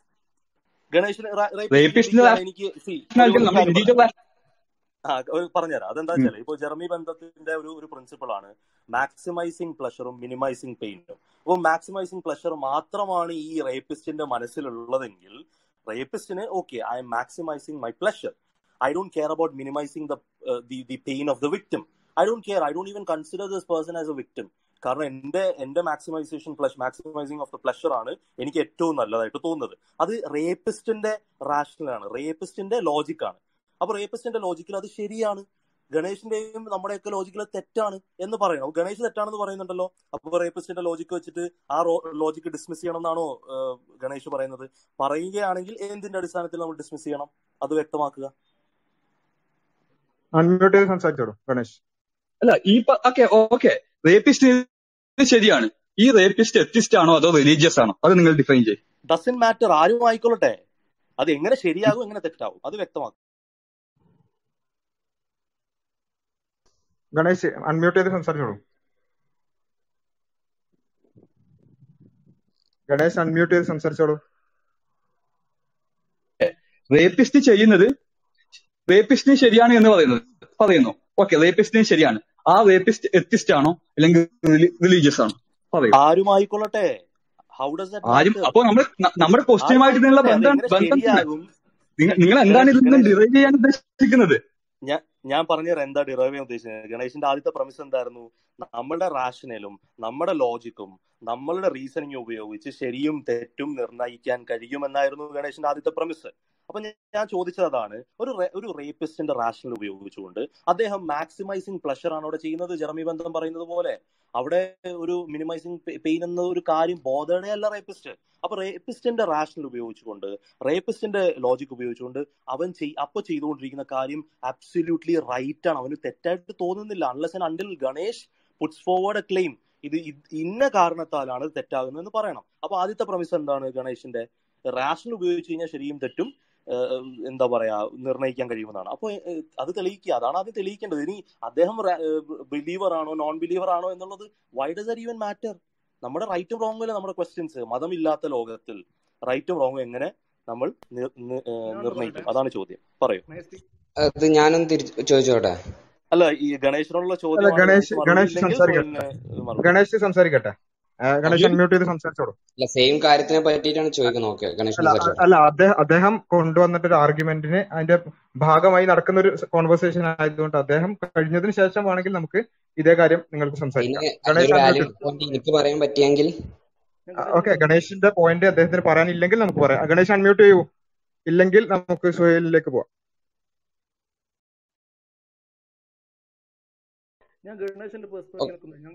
ഓക്കെ, ഗണേഷ് മ്യൂട്ട് ചെയ്ത് ഞാൻ ചോദിക്കട്ടെ.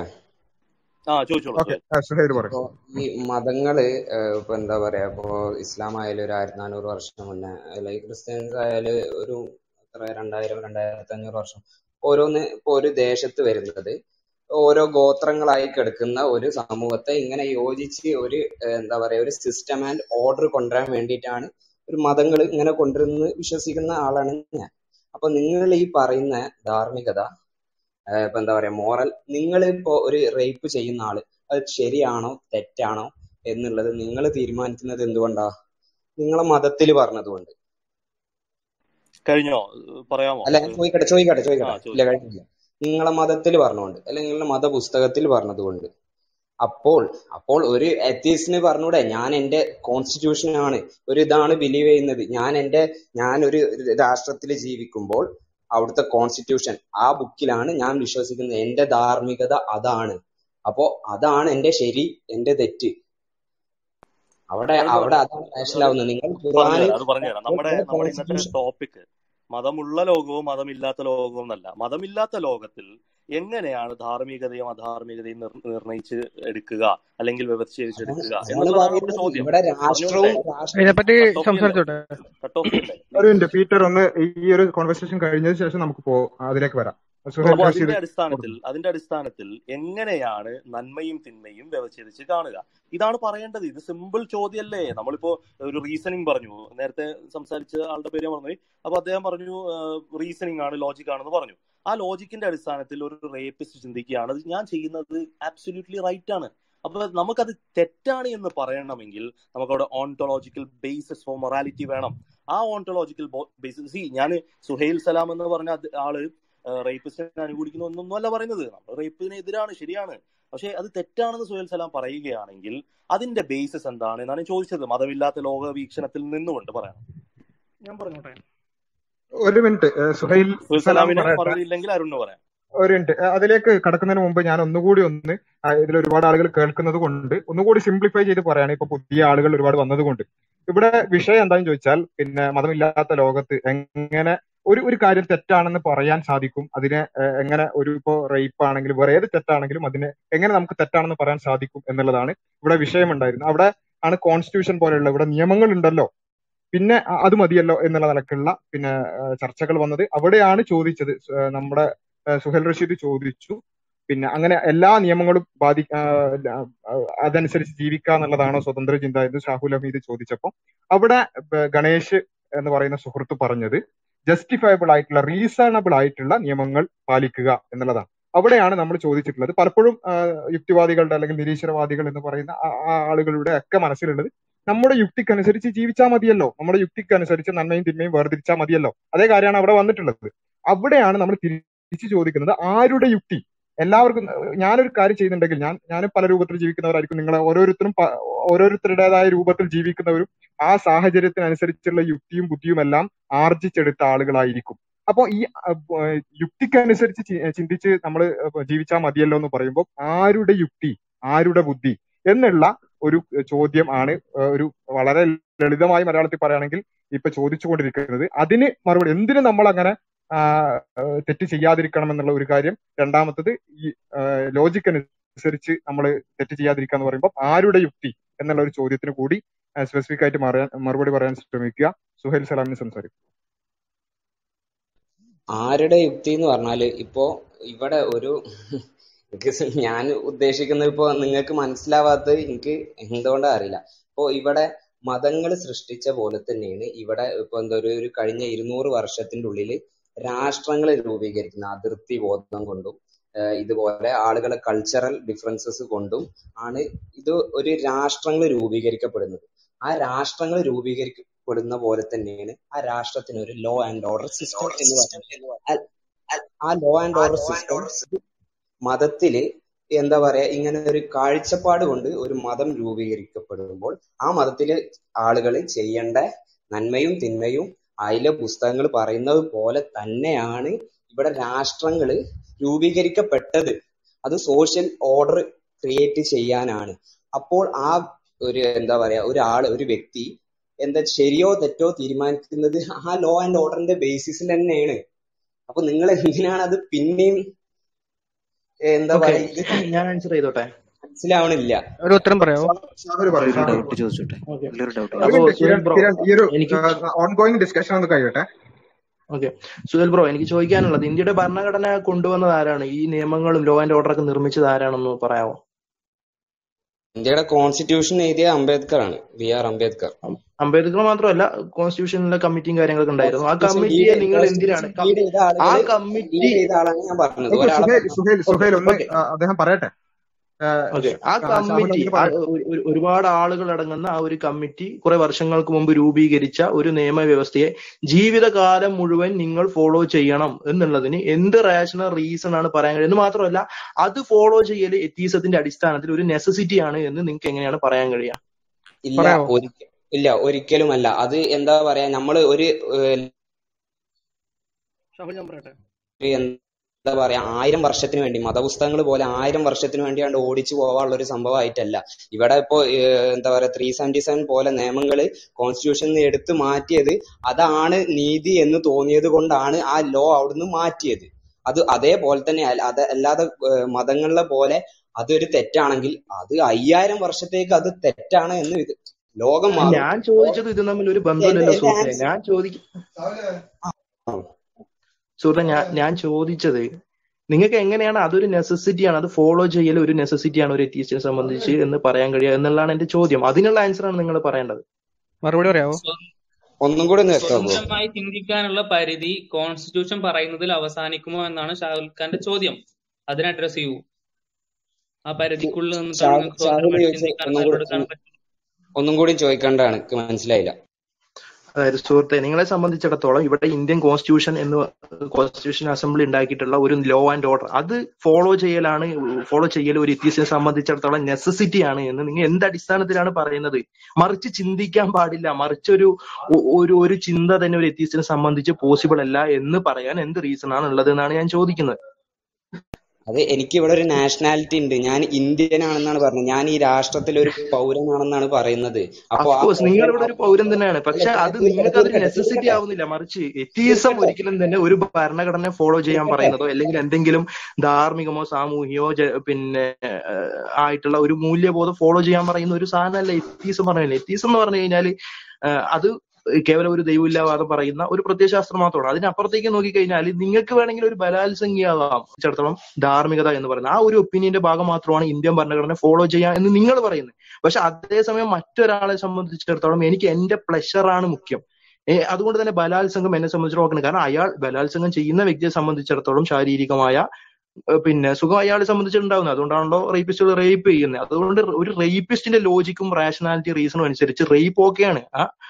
അപ്പോ അത് എങ്ങനെയാണ് നിങ്ങൾക്ക് ആ ഒരു ലോജിക്ക് പാടില്ല, മറിച്ച് ഞാൻ പറയുന്നത് മാത്രമാണ് ശരി, ആ ഒരു ലോജിക്കിലോട്ട് വരണം. ഇന്ത്യൻ ഭരണഘടന അംഗീകരിക്കലാണ് എല്ലാ യുക്തിവാദികളുടെയും പ്രാഥമിക ധർമ്മം എന്നൊക്കെ പറയുമ്പോൾ അതിന് എന്ത് അടിസ്ഥാനത്തിന്റെ അടിസ്ഥാനം നിങ്ങൾക്ക് പറയാൻ കഴിയുക എന്നാണ് ഞാൻ ചോദിക്കുന്നത്. ഞാൻ പറയട്ടെ, അതൊരു എത്തീസ്റ്റിന്റെ ഒരു ഇതായിട്ടല്ല ഞാൻ പറയുന്നത്.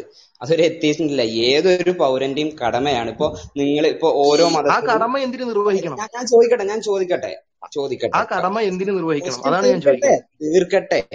ഓക്കെ.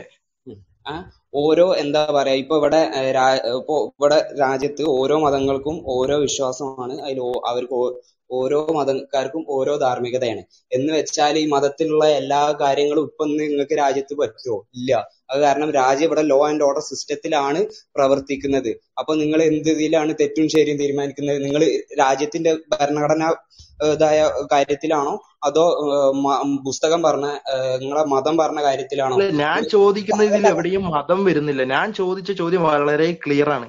നിങ്ങൾക്ക് ഇത് ഫോളോ ചെയ്യാൻ ഞാൻ പറഞ്ഞില്ല, ഞാൻ ഇനി ഇങ്ങനെ ഒരു കൺവെർസേഷനിൽ നിൽക്കുന്നില്ല. അത് വളരെ ക്ലിയർ ആണ്. കാരണം എത്തീസത്തിന്റെ അടിസ്ഥാനത്തിൽ നിന്നുകൊണ്ട് നിങ്ങൾക്ക് ഒരിക്കലും തന്നെ ഒരു പൂർണ്ണമായിട്ട് ഒരു ഇന്ത്യൻ ഭരണഘടന പറഞ്ഞ എന്തോ അത് അംഗീകരിക്കണം എന്നുള്ളതിനുള്ള ഒരു റാഷണാലിറ്റിയും റീസണും പറയാൻ കഴിയില്ല. കാരണം എത്തീസം എന്ന് പറയുന്നത് അങ്ങനെ ഒരു ധാർമ്മികമോ മാനവികമോ ആയിട്ടുള്ള ഒരു മൂല്യബോധവുമായി ബന്ധപ്പെട്ടിട്ടുള്ളതല്ല. അതുകൊണ്ട് തന്നെ ഒരു എത്തീസ്റ്റിന് 100% ഒരു റേപ്പിസ്റ്റ് ആവാം, കൊള്ളക്കാരനോ കൊലപാതകയോ എന്തുവാണെങ്കിലും ആവാം. കാരണം എത്തീസവും ഇതും തമ്മിൽ ഒരിക്കലും കോൺട്രഡിക്ടറി ആവുന്നില്ല. അതുകൊണ്ട് തന്നെ അത് ഫിനിഷ് ആയി. പിന്നെ നിങ്ങൾക്ക് പറയാം, കാരണം എന്താണ്, അത് നിങ്ങളുടെ ഒപ്പീനിയനാണ്. അതായത് ഇപ്പൊ എനിക്ക് വേണമെങ്കിൽ നീലയാണ് എന്റെ ഇഷ്ടപ്പെട്ട നിറം എന്ന് പറയാം. പക്ഷെ മറ്റൊരാളെ സംബന്ധിച്ചിടത്തോളം അത് ചുവപ്പോ പച്ചയോ ആവാം. അതാണ് എത്തീസത്തിന്റെ അടിസ്ഥാനത്തിലുള്ള മൊറാലിറ്റി. നിങ്ങൾക്ക് ഇന്ത്യ ഭരണഘടന അംഗീകരിക്കലാണ് ശരി എന്ന് പറയുന്നത്, നീലയാണ് എനിക്ക് ഇഷ്ടപ്പെട്ട നിറം എന്ന് പറയുന്നത് പോലെയാണ്. ബാക്കി ഒരാൾക്ക് ബലാത്സംഗം ആയിരിക്കാം അയാളുടെ ശരി. അതുകൊണ്ട് അയാൾക്ക് ചുവപ്പോ പച്ചയോ നിറങ്ങൾ ശരിയായി തോന്നാം. ഇത്രേ ഈ രംഗത്ത് പറയാനുള്ളൂ. അത് വളരെ മോശമായ ഒരു കമ്പാരിസൺ ആയിട്ടാണ് എനിക്ക് തോന്നിയത്. നീലയും ചുവപ്പും എന്താ പറയാ കോൺസ്റ്റിറ്റ്യൂഷൻ ഒരാളെ ധാർമ്മികത വെച്ച് അളക്കുന്നത് വളരെ അത് പറയാൻ കഴിയും സുഹേൽ സലാം. കാരണം എനിക്ക് റിച്ചാർഡ് ഡോക്കിൻസ് ആണ് പറഞ്ഞിട്ടുള്ളതെന്ന് തോന്നുന്നു. I think this quote is attributed to Richard Dawkins. The fact that rape is wrong is as arbitrary as I have 5 fingers എന്നാണ്. As arbitrary as I have 5 fingers, I have 5 fingers. അപ്പോൾ subjective ആണ്. Rape wrong ആണെന്ന് തോന്നുന്നത് ഒരു നിരീശ്വരവാദ പ്രത്യയശാസ്ത്രത്തിൽ നിന്നും ആ ലോകവീക്ഷണത്തിൽ നിന്നും എന്റെ സബ്ജക്റ്റീവ് ഒപ്പീനിയൻ ആണ്. ഞാൻ നിരീശ്വരവാദി ആണെങ്കിൽ അതിന് വസ്തുനിഷ്ഠമായി ഒന്നും പറയാൻ കഴിയൂല. അതാണ് ചോദിക്കുന്നത്. എവിടെ നിന്ന് റിച്ചാർഡ് ഡോക്കിൻസിന്റെ ഇത് വിശ്വസിക്കുന്ന അല്ലെങ്കിൽ അത് പ്രകാരം ഞാൻ ആ ഒരു പുസ്തകം എന്റെ പ്രമേയമായി വിശ്വസിക്കുന്ന ഒരാളല്ല. അപ്പൊ നിങ്ങൾക്ക് ആ ഒരു ചോദ്യം എന്റെ അടുത്ത് ചോദിക്കാം. നോ ട്രൂ സ്കോട്സ്മാൻ ഫാലസി എന്ന് പറയും. ഇത് എന്റെ നിരീശ്വരവാദമല്ല, അതെന്റെ ഫെമിനിസം അല്ല എന്ന് പറയുന്നത്. പക്ഷെ നിങ്ങൾക്ക് പറയാൻ കഴിയില്ല അത് നിരീശ്വരവാദം അല്ല, റിച്ചാർഡ് ഡോക്കിൻസ് പറയുന്നത് നിരീശ്വരവാദം അല്ല എന്ന് പറയാൻ കഴിയില്ല. എന്തുകൊണ്ട്? ഞാനൊരു മറുപടി ഞാൻ പറയാം. ഒരു മിനിറ്റ് പീറ്റർ, ഒരു മിനിറ്റ്. ഇപ്പൊ ഇതില് നമ്മൾ ഡിസ്കഷനിൽ പറഞ്ഞിട്ടില്ല. നേരത്തെ പിന്നെ റിച്ചാർഡ് ഡോക്കിൻസ് പറഞ്ഞത് നമുക്കിപ്പോ നിരീശ്വരവാദമായിട്ട് എടുക്കാൻ പറ്റില്ല. നേരത്തെ ഗണേഷ് പറഞ്ഞു, അതായത് പിന്നെ ഒരു നിയമത്തെ, ഒരു ഭരണഘടനയിലുള്ള അല്ലെങ്കിൽ വേറെ ഏതെങ്കിലും തരത്തിലുള്ള ഒരു രാജ്യത്തെ നിയമത്തെ ഞാൻ എന്റെ പിന്നെ റാഷണാലിറ്റിയും എന്റെ ലോജിക്കും വെച്ചിട്ടാണ് ഞാൻ എടുക്കുക എന്ന് പറഞ്ഞു. അപ്പൊ അവിടെയാണ് നമ്മൾ ഈ ചോദ്യം ചോദിക്കുന്നത്. ഓരോരുത്തർക്കും ഓരോ റാഷണാലിറ്റിയും ഓരോ ലോജിക്കും ആയിരിക്കും. പല രൂപത്തിലുള്ള പിന്നെ വിചിത്രമായ ലോജിക്കും വിചിത്രമായ റാഷണാലിറ്റി ഒക്കെ നമുക്ക് കാണാൻ സാധിക്കും. അപ്പൊ അതിനനുസരിച്ച് ഓരോരുത്തരും അവരുടെ ലോജിക്ക് അനുസരിച്ച് എടുക്കുകയാണെങ്കിൽ പിന്നെ റേപ്പിസ്റ്റിന് അദ്ദേഹത്തിന്റെ ലോജിക്കിനനുസരിച്ച് പ്ലഷർ മാക്സിമൈസ് ചെയ്യുക എന്നുള്ള ബന്ധം പറഞ്ഞതുപോലെയുള്ള ഒരു മെന്റാലിറ്റിയോടുകൂടി അവന് വേണമെങ്കിൽ റേപ്പ് ചെയ്യാന്നുള്ളതിനെ അവന്റെ റാഷണാലിറ്റി വെച്ച് ന്യായീകരിക്കാം. അവിടെ അങ്ങനെ ചെയ്യാൻ പാടില്ല, നീ റേപ്പ് ചെയ്യാൻ പാടില്ല, യു ഷുഡ് പിന്നെ obey the constitution, you should obey the പിന്നെ ലോ എന്ന് പറയാൻ എവിടെയാണ് സ്കോപ്പ് ഉള്ളത് എന്നാണ് ചോദിക്കുന്നത്. അപ്പോ ഗണേഷ് പറഞ്ഞതും നിരീശ്വരവാദമല്ല, അതുപോലെ തന്നെ പിന്നെ റിച്ചാർഡ് ഡോക്കിൻസ് പറഞ്ഞത് നിരീശ്വരവാദമല്ല, പിന്നെ ബന്ധം പറഞ്ഞത് നിരീശ്വരവാദമല്ല, ആരും പറഞ്ഞത് നിരീശ്വരവാദമല്ല അല്ലെങ്കിൽ ലിബറലിസം അല്ല. എന്നാ പിന്നെ ആ നിരീശ്വരവാദത്തിൽ ഈ ഒരു സാധനം നിയമത്തെ അംഗീകരിക്കൽ നിർബന്ധമാണ് എന്ന് പറയുന്ന സാധനത്തിന് നിങ്ങളൊന്ന് പ്രൂവ് ചെയ്ത് തന്നാൽ മതി. സുഹൈലോ അല്ലെങ്കിൽ വേറെ ആരാണെങ്കിലും അതൊന്ന് പ്രൂവ് ചെയ്ത് തന്നാൽ മതി. ഞാൻ പ്രൂവ് ചെയ്യാം. ഹലോ, ഞാൻ പറഞ്ഞോട്ടെ. പിക്ചർ കുറെ നേരമായി. Okay Peter, okay thank you. അതായത് ഇവിടെ നടന്നിരുന്ന ചർച്ച എന്ന് പറഞ്ഞാൽ നിരീശ്വരവാദി അല്ലെങ്കിൽ എത്തീസം കൊണ്ട് നടക്കുന്ന ആൾക്കാർക്ക് ഒരു മൊറാലിറ്റി, ഒരു മോറൽ ബാക്ക്ഗ്രൗണ്ട് ഉണ്ടാവേണ്ട കാര്യമില്ല, അല്ലെങ്കിൽ അയാൾ ഒരു കോൺസ്റ്റിറ്റ്യൂഷൻ നമുക്ക് തരുന്ന ഒരു ചട്ടക്കൂട്ടിനുള്ളിൽ നിൽക്കേണ്ട ആളല്ല എന്നുള്ള രീതിയിലാണ് ഇവിടെ ചർച്ച പോകുന്നത് എനിക്ക് മനസ്സിലായിട്ടുള്ളത്. ഇപ്പൊ സംഭവം എന്ന് പറഞ്ഞാൽ മനുഷ്യൻ, അതായത് ഹ്യൂമൻ ബീയിങ്സ് ഒരു സോഷ്യൽ ആനിമലാണ്. ഒറ്റയ്ക്ക് ജീവിക്കുന്ന അല്ലെങ്കിൽ ഒറ്റയ്ക്കൊരു വീട്ടിൽ ജീവിക്കുന്ന ആളല്ല, അവരൊരു സോഷ്യലായിട്ടുള്ള ഒരു ആനിമലാണ്. അപ്പൊ അവരെപ്പോഴും കൂട്ടം കൂടിയാണ് ജീവിക്കുന്നത്. ഇപ്പൊ റേപ്പിന്റെ കാര്യത്തിന് എടുക്കാം. ഇവിടെ റേപ്പിന്റെ കാര്യം പറഞ്ഞു, നമുക്ക് റേപ്പിന്റെ കാര്യത്തിന് എടുക്കാം. അപ്പൊ റേപ്പ് എന്ന് പറഞ്ഞ സംഭവം ഒരു സമൂഹത്തിൽ 2 ലക്ഷം പോപ്പുലേഷൻ ഉള്ള സമൂഹം, അതിൽ 1 ലക്ഷം പെൺകുട്ടികളെന്ന് വെച്ചു. എത്ര ആൾക്കാരെ അല്ലെങ്കിൽ എത്ര പെൺകുട്ടികൾ റേപ്പ് ചെയ്യപ്പെടാൻ താല്പര്യമുള്ളവരുണ്ടാവും? ആണുങ്ങളുടെ കാര്യമല്ല, പെൺകുട്ടികൾ. എത്ര പെൺകുട്ടികൾ റേപ്പ് ചെയ്യപ്പെടാൻ താല്പര്യം ഉള്ളവരുണ്ടാവും? ആരും ഉണ്ടാവില്ലെന്ന് തന്നെ. കാര്യം അത്രക്ക് പെയിൻഫുൾ ആയിരിക്കും, അല്ലെങ്കിൽ അത്രക്ക് ബ്രൂട്ടൽ ആയിട്ടുള്ള ഒരു ഇതുണ്ടാവും. അപ്പൊ ഈ റേപ്പൊക്കെ നോർമലൈസ് ചെയ്യപ്പെടുന്ന ഒരു സാഹചര്യത്തിൽ ഈ മനുഷ്യന്റെ തലച്ചോറ് വികസിക്കുന്നതിന്റെ കൂടെ അവർക്ക് ഒരു ഗോത്രം പോലെ ഉണ്ടാകും. കാര്യം മനുഷ്യനുണ്ടായ സമയം മുതൽ തന്നെ ഈ മനുഷ്യരൊരു ഗോത്രം രീതിയിലാണ് ചിന്തിച്ചുകൊണ്ടിരുന്നത്. അപ്പൊ അവർക്കൊരു ഗോത്ര ദൈവം ഉണ്ടാവും, പലർക്കും പല ദൈവം ഉണ്ടാവും. ഇപ്പൊ ഫോൾക്ക് റിലീജിയൻസ് ഒരുപാടുണ്ട്, നമുക്കിപ്പോൾ ആഫ്രിക്കയിലൊക്കെ പോയി കാണാം. പക്ഷെ പിന്നീടുള്ള ചിന്തകളിൽ ഈ ഗോഡ് എന്ന് പറഞ്ഞ ചട്ടക്കൂടിനപ്പുറം ഇപ്പൊ ഒരു ദൈവിക സങ്കല്പം അല്ലെങ്കിൽ ആ മതം പറയുന്നു ഇതാണ് ദൈവം, ഈ പുറത്തു പോയി കഴിഞ്ഞാൽ നിന്നെ ഞങ്ങൾ വധിക്കും, അതായത് ദൈവത്തിനെ ചതിച്ചു കഴിഞ്ഞാൽ വധിക്കും. പിന്നെ ആൾക്കാർ ചിന്തിച്ചപ്പോ അതിന്റെ ഒരു കാര്യമില്ല. കാര്യം ദൈവം എന്നുള്ള സങ്കല്പം അല്ലെങ്കിൽ നിരീശ്വരവാദമായിട്ട് ജീവിക്കാൻ താല്പര്യമുള്ള ആൾക്കാരുണ്ടാവും. അപ്പൊ അതൊരു സങ്കല്പമല്ല, അപ്പൊ മാറി. കാര്യം ഇന്ത്യ എന്ന് പറഞ്ഞ ഒരു ഹിന്ദു രാജ്യമല്ലെന്ന് നമുക്ക് എല്ലാവർക്കും ഒരു സെക്യുലർ കൺട്രിയാണ്. ഇവിടെ ഹിന്ദു രാജ്യം ആക്കാൻ വേണ്ടി നടക്കുന്നവരുണ്ടായിരുന്നു, പക്ഷെ സെക്യുലർ കൺട്രിയാണ്. അതുകൊണ്ട് ഇവിടെ തീവ്രവാദത്തിനെതിരെ നിയമങ്ങൾ വന്നു. അപ്പൊ ഞാൻ പറഞ്ഞു വന്നതായത്, ഇപ്പൊ മോഷണം, റേപ്പ് എന്ന് പറഞ്ഞത് നമ്മളോടത് ചെയ്യാൻ പാടില്ല, പക്ഷെ നമുക്കത് ചെയ്യാൻ പറ്റും. അപ്പൊ ഒരു സങ്കല്പത്തിന് ഒരു ഗോത്രത്തിന് അല്ലെങ്കിൽ ഇപ്പൊ ആധുനിക മനുഷ്യന്റെ ഒരു കൂട്ടത്തിന് അവർക്കൊരു മാസ്റ്റർ ഉണ്ടാവും, അല്ലെങ്കിൽ നയിക്കേണ്ട ഒരാളുണ്ടാവും. അതൊരു ജൂറി ആയിരിക്കും. അത് പണ്ടത്തെ പോലെ ദൈവിക അതായത് പണ്ടത്തെ ഈജിപ്ഷ്യൻ സംസ്കാരങ്ങൾ നമുക്ക് കാണാൻ പറ്റും. അല്ലെങ്കിൽ അവിടുത്തെ ഫറവോ എന്ന് പറയുന്നത് അവര് വിചാരിക്കുന്നത് ദൈവം അപ്പോയിന്റ് ചെയ്ത ആളാണ്. പക്ഷെ ഇപ്പോഴത്തെ ആൾക്കാർ അതല്ല. ഒരു മനുഷ്യൻ അപ്പുറത്തും ഇപ്പുറത്തൊന്നും ചിന്തയില്ല. അത് നമ്മുടെ കോടതികളുടെ നടപടിക്രമങ്ങൾ അറിയാലോ. അപ്പുറത്തുനിന്ന് ഒരാൾ ഒരു ഇത് പറയും, സ്ത്രീകളുടെ പക്ഷത്തുനിന്ന് പറയും, പുരുഷന്മാരുടെ പക്ഷത്തുനിന്ന് പറയും. പുരുഷന്മാർ പറയും ഞങ്ങൾക്ക് റേപ്പ് ചെയ്യണം, സ്ത്രീകൾ പറയും ഞങ്ങൾക്ക് റേപ്പ് ചെയ്യപ്പെടണ്ട. അപ്പൊ ജൂറി നോക്കുമ്പോഴെന്താ ഇവിടെ ഒരു സ്ത്രീകൾക്കുള്ളൊരു സംഭവം അതായത് സ്ത്രീകളോട് അതിക്രമം കാണിക്കുന്നു, അതുകൊണ്ട് ഇത് വേണ്ട, നമുക്ക് ഈ സംഭവം നിയമവിരുദ്ധമാണ്. അങ്ങനെ റേപ്പ് നിയമവിരുദ്ധമായി. പിന്നെ ഈ ആൾക്കാർ സമൂഹം മാറുന്നതനുസരിച്ച് നിയമങ്ങൾ മാറിക്കൊണ്ടിരിക്കുന്ന ഒരു സംഭവമുണ്ട്. അത് മതത്തിൽ ഒരിക്കലും ആപ്ലിക്കബിൾ അല്ല. കാര്യം ഇപ്പോഴും ചില പ്രമുഖ മതങ്ങളിൽ മതം മാറി കഴിയുമ്പോൾ തല വെട്ടണം, കൈ വെട്ടണം, അല്ലെങ്കിൽ ആ മതത്തിന്റെ മാസ്റ്ററെ അല്ലെങ്കിൽ ആ മതം കൊണ്ടുവരുന്ന ആളെ പറ്റി എന്തെങ്കിലും മോശം പറഞ്ഞു കഴിഞ്ഞാൽ അതായത് കൈ വെട്ടണം എന്നൊക്കെ ഉള്ള നിയമങ്ങളൊക്കെ ഇപ്പോഴും ഉണ്ട്, ഇപ്പോഴും നിലവിലുണ്ട്. അത് നടക്കപ്പെടുന്ന രാജ്യങ്ങളൊക്കെ ഉണ്ടെന്ന് നമുക്കറിയാം.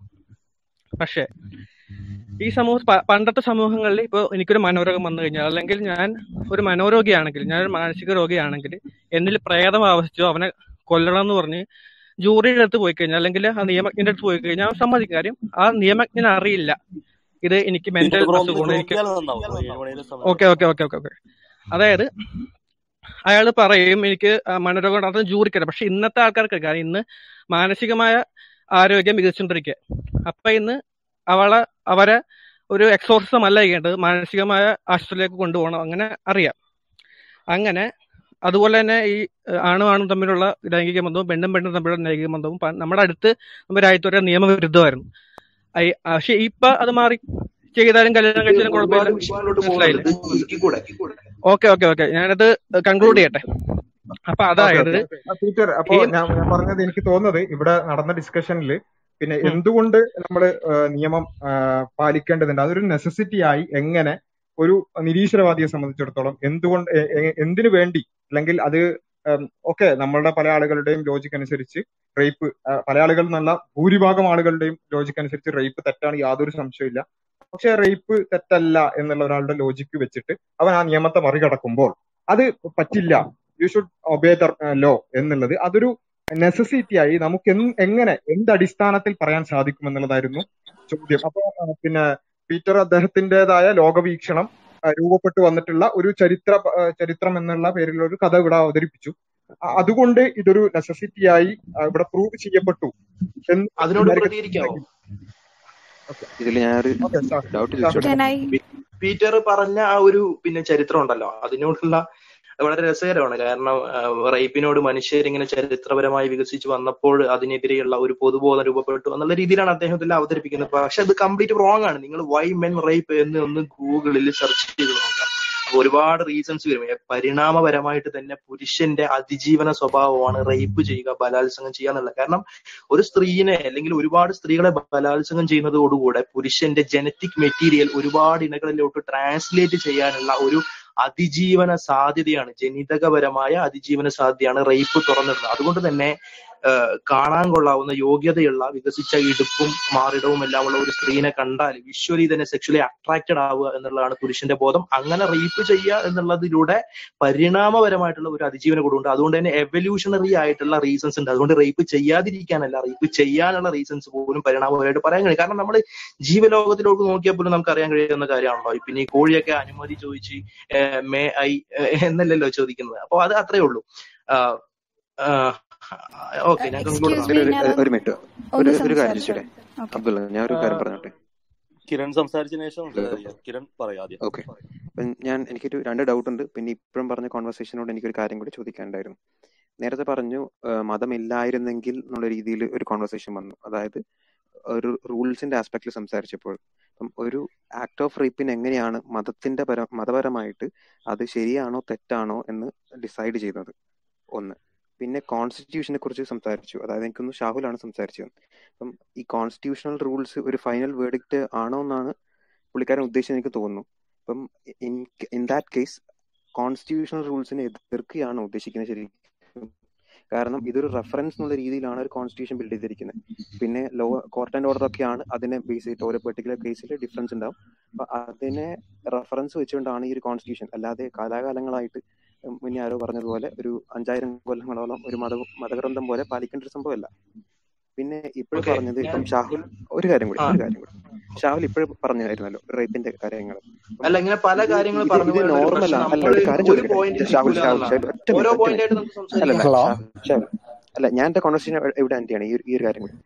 ഇപ്പൊ ഈ പറഞ്ഞൊരു കാര്യം നിങ്ങളൊരു നോർമലൈസ് ചെയ്യാനാണ് ഉദ്ദേശിക്കുന്നത്. അതായത് അല്ല ഒറ്റ മിനിറ്റ്, ഈ കോഴിയുടെ കാര്യങ്ങൾ എക്സാമ്പിൾ എടുത്ത് പറഞ്ഞ പോലെ ഇത് നോർമലാണ്, ഇത് സംഭവിക്കേണ്ട ഒരു കാര്യമാണെന്നുള്ളതാണ് ഉദ്ദേശിക്കുന്നത്. ഓക്കെ, ആൻസർ ചെയ്തോട്ടെ. 3 കാര്യമാണ്.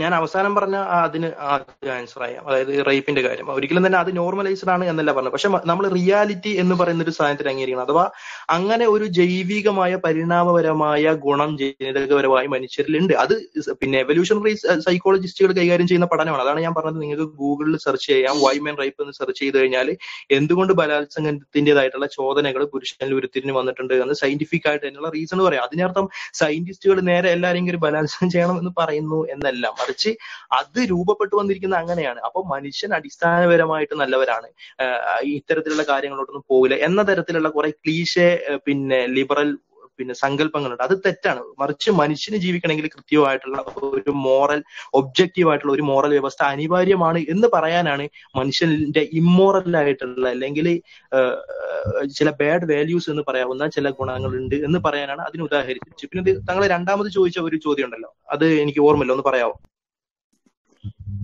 അതായത് ഫസ്റ്റ് ഇപ്പോഴും ഞാൻ ചോദിച്ചത് ആക്ട് ഓഫ് റേപ്പിനെ റിലീജിയന്റെ പേരിൽ എങ്ങനെയാണ് യെസ് ഓർ നോ, നിങ്ങൾ ഏതാണ് ശരി ഏതാണ് തെറ്റെന്ന് പറയുന്നത്. രണ്ടാമത് ചോദിച്ചിരുന്നത് കോൺസ്റ്റിറ്റ്യൂഷന്റെ ഒരു കാര്യം പറഞ്ഞായിരുന്നു. അതായത് കോൺസ്റ്റിറ്റ്യൂഷൻ ഒരു ഫൈനൽ വേർഡിക്റ്റ് ആയിട്ടാണ്. അല്ല, കോൺസ്റ്റിറ്റ്യൂഷന്റെ കാര്യത്തിൽ ഞാൻ പറഞ്ഞത് കോൺസ്റ്റിറ്റ്യൂഷൻ ഒരു എത്തിയിസ്റ്റിക് വേൾഡ് വ്യൂവിൽ നിന്ന് നോക്കുമ്പോൾ കോൺസ്റ്റിറ്റ്യൂഷൻ ഫോളോ ചെയ്യൽ ഒരു നെസസിറ്റി അല്ല, മറിച്ച് ഓപ്ഷനിലാണ്. കോൺസ്റ്റിറ്റ്യൂഷന്റെ കാര്യത്തിലല്ല, ഏതിന്റെ കാര്യത്തിലെടുത്താലും എത്തിയിസ്റ്റിക് വേൾഡ് വ്യൂവിൽ നോക്കിക്കഴിഞ്ഞാൽ അത് ഓപ്ഷനിലാണ്. കൊള്ളയുടെയോ കൊലയുടെയോ ഏതിന്റെ കാര്യത്തിലും ഒരു ഭാഗത്ത് നിന്ന് നോക്കി കഴിഞ്ഞാൽ ആ മനുഷ്യന് അതുകൊണ്ട് പ്ലഷർ ഉണ്ടാകുന്നുണ്ട്, ഗുണം ഉണ്ടാകുന്നുണ്ട്. അതുകൊണ്ടാണല്ലോ അയാൾ അത് ചെയ്യുന്നത്. അപ്പൊ അത് ചെയ്യാതെ മറിച്ച് ഭരണഘടന പറയുന്നത് എന്തോ അതിനെ അനുസരിക്കണം എന്ന് ഒബ്ജക്റ്റീവായി അതല്ലെങ്കിൽ നെസസിറ്റി ആയിട്ട് തന്നെ ഒരു എത്തീസ്റ്റ് ഫോളോ ചെയ്യണം എന്ന് പറയുന്ന ഒരു ന്യായമില്ല. കാരണം എത്തീസം ഈ പറഞ്ഞ മോറൽ വ്യവസ്ഥയോ ഒരു ബാക്ക്ഗ്രൗണ്ടോ ഒരു ഒബ്ജക്ടിവിറ്റിയോ ഒന്നും നൽകുന്നില്ല.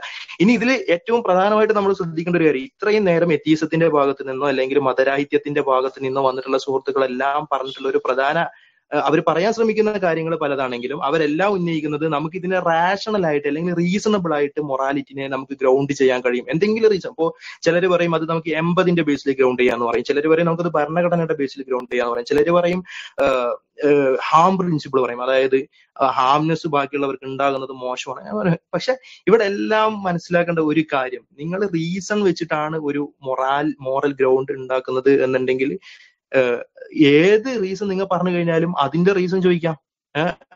പിന്നെ എന്തുകൊണ്ട് ഇപ്പോ റേപ്പ് റോങ് ആണെന്ന് പറയും എ എന്ന് പറഞ്ഞിട്ടുള്ള ഒരു റീസൺ, അതെന്തോ ആയിക്കോട്ടെ, ഒരു ഉദാഹരണമായിട്ട് എടുക്കുക. എ എന്നുള്ള റീസൺ ആണെങ്കിൽ എന്തുകൊണ്ട് എനെ ഒരു ന്യായമായിട്ട് നിങ്ങൾ എന്തുകൊണ്ട് അംഗീകരിക്കണം എന്നുള്ളതിന് ബിക്കോസ് ഓഫ് ബി എന്ന് പറയാം. പക്ഷെ ബിയുടെ കാര്യത്തിൽ ഇത് പോസിബിൾ ആണ്. എന്തുകൊണ്ട് B, Y B, Y C, Y D. അപ്പൊ നിങ്ങൾ പറയാം by E F G H I J K L M N എന്ന് പറഞ്ഞിട്ട് ഇങ്ങനെ ഇൻഫിനിറ്റ് ആയിട്ട് പോകും. അതായത് മൊറാലിറ്റിനെ ഗ്രൗണ്ട് ചെയ്യാൻ കഴിയില്ല എന്നുള്ള ഒരു റിഗ്രഷൻ പ്രോബ്ലം. ഇത് ആൻഷ്യന്റ് ഗ്രീക്ക് ഫിലോസഫേഴ്സ് തന്നെ പറഞ്ഞിട്ടുള്ള ഒരു കാര്യമാണ്. മൊറാലിറ്റിനെ റാഷണൽ ആയിട്ട് ഗ്രൗണ്ട് ചെയ്യാൻ ഈ റീസൺ വെച്ചുകൊണ്ട് കഴിയില്ല. കാരണം റീസൺ നമുക്ക് ഇങ്ങനെ പിറകോട്ട് പോകാം. ഒന്ന്, രണ്ട്, റീസൺ എന്ന് പറയുന്ന എല്ലാവർക്കും ഒരുപോലെ പ്രവർത്തിക്കുന്ന കാര്യമല്ല. പലരുടെ യുക്തിയും പല രീതിയിലാണ്. അതുകൊണ്ട് തന്നെ ഒരു റേപ്പിസ്റ്റിനെ സംബന്ധിച്ചിടത്തോളം ഈ റേപ്പ് എന്ന് പറയുന്നത് റോങ് ആയിട്ടുള്ള കാര്യമായിരിക്കില്ല, അയാൾക്ക് അത് പ്ലഷറബിൾ ആണ്. സോ ഇത് ജസ്റ്റ് ഒപ്പീനിയൻ മാത്രമാണ് എത്തീസത്തിന്റെ കാര്യത്തിൽ വരുന്നുള്ളൂ. അതുകൊണ്ട് തന്നെ റേപ്പിസ്റ്റിനെയും കൊള്ളക്കാരനെയും കൊലപാതകനെയും എന്ത് മോശപ്പെട്ട കാര്യത്തിനാണെങ്കിലും സാമൂഹ്യ വിരുദ്ധ കാര്യത്തിനാണെങ്കിലും അതും ആയിട്ട് യോജിച്ചു പോകാവുന്ന ഒരു നേച്ചറാണ് എത്തീസത്തിനുള്ളത് എന്നാണ് ഞാൻ പറഞ്ഞത്. ഓക്കെ, അതിന്റെ അകത്ത് എനിക്ക് തോന്നുന്നു നിങ്ങൾ കൂടുതൽ ആളുകൾക്ക് സമയം കൊടുക്കാൻ ഇതും കൂടെ ഒരു കാര്യം കൂടെ ഇപ്പം ഷാഹുൽ സംസാരിച്ചതിൽ പറഞ്ഞായിരുന്നു ഗുണമുള്ള കാര്യം എന്നുള്ള രീതി പറഞ്ഞായിരുന്നു. അത് എന്ത് കോണ്ടെക്സ്റ്റിലാണ്, എന്ത് റെഫറൻസിലാണ് ഇങ്ങനെ ഒരു ആക്ട് ഓഫ് റേപ്പ് ഗുണമെന്ന് പറഞ്ഞത്? പ്ലഷർ എന്നുള്ള ഒരു മീനിങ്ങിലാണ് പറഞ്ഞത്. റേപ്പിന്റെ വിഷയത്തിലാണെങ്കിൽ പ്ലഷർ എന്നുള്ള മീനിങ്ങിലാണ് അത് പറഞ്ഞത്. റേപ്പിസ്റ്റിനെ സംബന്ധിച്ചിടത്തോളം പ്ലഷർ ഉണ്ടാവുന്നുണ്ട്. നമ്മൾ മോറൽ ഫിലോസഫീസ് പരിശോധിക്കുക, ഈത്തിയസ്റ്റ് മോറൽ ഫിലോസഫീസ് പരിശോധിക്കുക, ജാക്കിസ് ഡെറിഡ മുതൽ ഇങ്ങോട്ടേക്ക് താഴത്തോട്ട് പരിശോധിച്ചാൽ മനസ്സിലാവും. ജോൺ സ്റ്റുവർട്ട് മിൽ ഉണ്ട്, ബെന്തമുണ്ട്, ഇമ്മാനുവൽ കാന്റ് ഉണ്ട്. ഇവരുടെ എല്ലാ മോറൽ ഫിലോസഫീസ് എന്താണ് പറയുന്നത്? ഇപ്പോ ബെർട്ടൺ റസലിന്റെ മാരേജ് ആൻഡ് മോറൽസ് ഉണ്ട്. അതിലെന്താ പറയുന്നത്? വസ്തുനിഷ്ഠമായ മൂല്യബോധം എന്നൊന്നില്ല. അതുപോലെ തന്നെ നമുക്ക് പരിശോധിച്ചാൽ നീച്ചയുടെ പുസ്തകം ഉണ്ടല്ലോ, ബിയോണ്ട് ഗുഡ് ആൻഡ് ഈവിൽ ഉണ്ടല്ലോ. വസ്തുനിഷ്ഠമായ മൂല്യബോധം ഉണ്ടെന്നാണോ പറയുന്നത്? അല്ല. എല്ലാവരുടെയും മൂല്യബോധം, ധാർമ്മികത എന്ന് പറഞ്ഞാൽ വ്യക്തിനിഷ്ഠമാണ് എന്നാണ് ഇവരെല്ലാവരും പറഞ്ഞിട്ടുള്ളത്. ഈ മോറൽ ഫിലോസഫീസ് എല്ലാവരും, ഒരു ഫിലോസഫേഴ്സ് എല്ലാവരും ഒരേ സ്വരത്തിൽ പറയുന്നത് there is no objective morality എന്നുള്ളതാണ്. ഈ അടിസ്ഥാനത്തിൽ നിന്ന് സംസാരിക്കുമ്പോൾ മാക്സിമൈസിങ് പ്ലഷർ എന്നൊരു കാര്യവും കൂടി, ബന്ധമിന്റെ ആർഗ്യുമെന്റ് കേട്ടോ, ജെറമി ബന്ധം മാക്സിമൈസിങ് പ്ലഷർ ആണെന്ന് പറയുന്നത്. അപ്പോൾ റേപ്പിസ്റ്റ് ചെയ്യുന്നത് റേപ്പിസ്റ്റിന്റെ ലോജിക് പ്രകാരം, റീസണിങ് പ്രകാരം അത് ശരിയാണ്, അത്രേ നമ്മൾ പറഞ്ഞുള്ളൂ. അല്ലാതെ ഇവിടെ റേപ്പിനെ ആരും ന്യായീകരിക്കൊന്നും അല്ല കേട്ടോ. റേപ്പ് തെറ്റാണ് നമ്മൾ എല്ലാവരും മനസ്സിലാക്കുന്നു, കിരണും മനസ്സിലാക്കുന്നു. പക്ഷെ കിരണിന്റെ ആ മനസ്സിലാക്കൽ കിരണിന്റെ റീസണിങ് ഉപയോഗിച്ച് മാത്രമാണ്, വേറെ ഒന്നും ഉപയോഗിച്ചിട്ടല്ല. ആ റീസണിങ് ചിലപ്പോൾ റേപ്പിസ്റ്റിന് വരണം നിർബന്ധമില്ല, അതേ നമ്മൾ പറഞ്ഞിട്ടുള്ളൂ. അത് വ്യക്തമാണെന്ന് വിചാരിക്കുന്നു. നമുക്ക് എലിസബത്തിലേക്ക് കൂടുതൽ ചോദ്യത്തിലേക്ക് കടക്കാമല്ലോ. അല്ല, ഇതിനു മുമ്പ് പറഞ്ഞതിനോട് ഒരു കോൺട്രഡിക്ടറി ആയിട്ട് പറയാനാണ്. Like I have the freedom to do anything, പക്ഷെ that freedom ends at the tip of someone else's nose. അപ്പോൾ അതുപോലെ തന്നെ എനിക്ക് എന്തും ചെയ്യാം, അതുകൊണ്ട് എന്നും പറഞ്ഞുകൊണ്ട് മറ്റൊരാളെ ഹാം ചെയ്യുന്ന രീതിയിൽ ഒരു പ്രവൃത്തി ചെയ്യാന്ന് പറഞ്ഞു കഴിഞ്ഞാൽ that is against my morals. I mean it should be against everyone's morals. അപ്പോൾ ഈ റേപ്പ് എവല്യൂഷണറി ബേസിസിൽ റേപ്പ് പണ്ട് ശരിയായിരുന്നു, ഇപ്പൊ ശരിയല്ല. പണ്ടത്തെ ബാർബാരിക് സൊസൈറ്റിയിൽ അത് ശരിയായിരുന്നിരിക്കാം, അല്ലെങ്കിൽ അതിനെപ്പറ്റി ആരും ബോധേഡ് ആയിരുന്നിരിക്കില്ല. പക്ഷെ ഇപ്പോഴത്തെ സൊസൈറ്റിയിൽ I have the freedom to do anything, but that should end at the tip of someone else's nose. So അതുകൊണ്ട് എനിക്ക് ഷാഹുൽ പറഞ്ഞത്, എലിസബത്ത് മാം ഇതിൽ ഒരു കാര്യം പറഞ്ഞല്ലോ, that should be, you made a statement, that should be the morality for everyone else എന്ന് പറഞ്ഞു. That is a statement, right? Based on what? See, we are social beings. നമ്മൾ മനുഷ്യർ, ഇപ്പൊ കിരൺ someone told, like നമ്മൾ മനുഷ്യർ, we are not living individually over here. We have a certain, എന്താ പറയാ, നമുക്ക് സൊസൈറ്റിയോട് ഒരു ഇതുണ്ട്. So we have to follow the law of the land. അപ്പോ law of the land എന്തുകൊണ്ട് ഇതിൽ നെസസിറ്റി ഇല്ല? I don't necessarily have to follow the law of the land. Because we are social beings. That is the reason why. ഞാൻ അംഗീകരിക്കുന്നില്ല. എനിക്ക് maximising pleasure ആണ് എന്റെ ഏറ്റവും വലിയ മോറൽ, എന്താ പറയാ, ഒരു പിനക്കിൾ എന്ന് പറയുന്നത്. എനിക്ക് ഏറ്റവും കൂടുതൽ പ്ലഷർ കിട്ടുന്ന, ദ പിനക്കിൾ ഓഫ് ലൈഫ് എന്ന് ഞാൻ വിശ്വസിക്കുന്ന കാര്യം എനിക്ക് ഏറ്റവും കൂടുതൽ പ്ലഷർ കിട്ടുന്ന കാര്യമാണ്. അന്ന് ഞാൻ വിചാരിക്കുകയാണ്. How can you say that it is wrong? that's what I told. നമുക്ക് ഏറ്റവും കൂടുതൽ പ്ലഷർ കിട്ടുന്ന, നമുക്ക് ഏറ്റവും കൂടുതൽ സന്തോഷം കിട്ടുന്ന കാര്യങ്ങൾ മറ്റൊരാളെ ഹാം ചെയ്യാത്ത രീതിയിൽ നമുക്ക് ചെയ്യാനുള്ള എവറി റൈറ്റ് വി ഹാവ്. പക്ഷെ അത് മറ്റൊരാളെ ഹാം ചെയ്യുന്ന പോയിന്റിൽ, മറ്റൊരാളുടെ ഇതിന് ഒരു ഹാം കോസ് ചെയ്യുന്ന ഒരു പോയിന്റിൽ നമുക്കത് ചെയ്യാനുള്ള അധികാരം ഇല്ല. പിന്നെ ലോ ഓഫ് ദ ലാൻഡ് ആണ്. Yes, you shouldn't harm another person അല്ലേ? അതാണ് ഞാൻ ചോദിച്ചത്. Why should I necessarily follow the law of the land as an atheist, looking at it from an atheistic point of view? See, you be a theist or you be an atheist. You believe in God or you don't believe in God. This has nothing to do with following the law of the land. This has everything to do with it, ma'am. Moral philosophy പഠിച്ചാൽ മനസ്സിലാവും. I am sorry, but പഠിച്ചതിന്റെ പ്രശ്നമാണ്, അല്ലാതെ ഇവിടെ ഇന്ത്യയിൽ ജീവിക്കുന്ന അല്ല. ഇന്ത്യയിൽ ഞാൻ എക്സാക്ട്ലി ഞാൻ ഇന്ത്യൻ സിറ്റിസൺ ആണ്. More than being an atheist or theist, more than my personal views on what God is not. ഞാൻ ഇവിടെ ജീവിക്കുന്നത് ഒരു കൺട്രിയിലാണ്, ഒരു ഇന്ത്യൻ സിറ്റിസൺ ആയിട്ടാണ്. അപ്പൊ I have an obligation to follow the law of the land. I don't understand why are you bringing atheism and theism into this. I don't understand what is the relation between that. And why is it okay, you can continue. എന്താരോ പറയൂ. Hello, ഞാനൊന്ന് സംസാരിച്ചോട്ടെ. മറുപടി കൊടുത്തിട്ട് പറയാം. Okay, അപ്പോ മാം ഞാനൊരു atheist ആണ് എന്ന് സങ്കല്പിക്കുക. അല്ല, don't call me ma'am, you can call me Elizabeth, it's fine. Okay, Elizabeth ma'am. അല്ല, ഓക്കെ എലിസബത്ത്, ഞാൻ ഒരു എത്തീസ്റ്റ് ആണ് എന്ന് സങ്കല്പിക്കുക. ഓക്കെ, 1 second, നിങ്ങളുടെ പേഴ്സണൽ ഗ്രഡ്ജ് എനിക്ക് മനസ്സിലാവുന്നില്ല. അത്തീസത്തിനോടാണോ പ്രശ്നം? അല്ല, ഐ എം ആസ്കിങ്. ഇവിടെ ഉദ്ദേശിക്കുന്നത് തന്നെ ആശയപരമായിട്ടുള്ള ചർച്ചയാണ്, മതമില്ലാത്ത ലോകമാണെടുത്ത ചർച്ചാ വിഷയം. അപ്പൊ അതാണ് ആ ടോപ്പിക്കിൽ. ഓക്കെ, ഈ ഒരു ചർച്ചാ വിഷയത്തിനെ ബേസ് ചെയ്തിട്ട് ഐ ഹേർഡ് ദിസ് സംവെയർ, ഞാൻ ഉണ്ടാക്കിയതല്ല. മതം does a lot of good things, അതായത് നമ്മളോട് നല്ലത് ചെയ്യണമെന്നാണ്. അതിലോട്ടൊക്കെ നമുക്ക് പോകാം. നമ്മളിപ്പോ പറഞ്ഞ കാര്യത്തിൽ നമുക്ക് സംസാരം നടത്താം. ഞാൻ ഇപ്പൊ ഒരു എത്തീസ്റ്റ് ആണ് എന്നുള്ള രീതിയിൽ നിങ്ങളൊന്ന് ചിന്തിക്കുക. എന്നെ സംബന്ധിച്ചിടത്തോളം ഈ ജീവിതം എന്ന് പറഞ്ഞു കഴിഞ്ഞാൽ റെയറസ്റ്റ് ആണ്.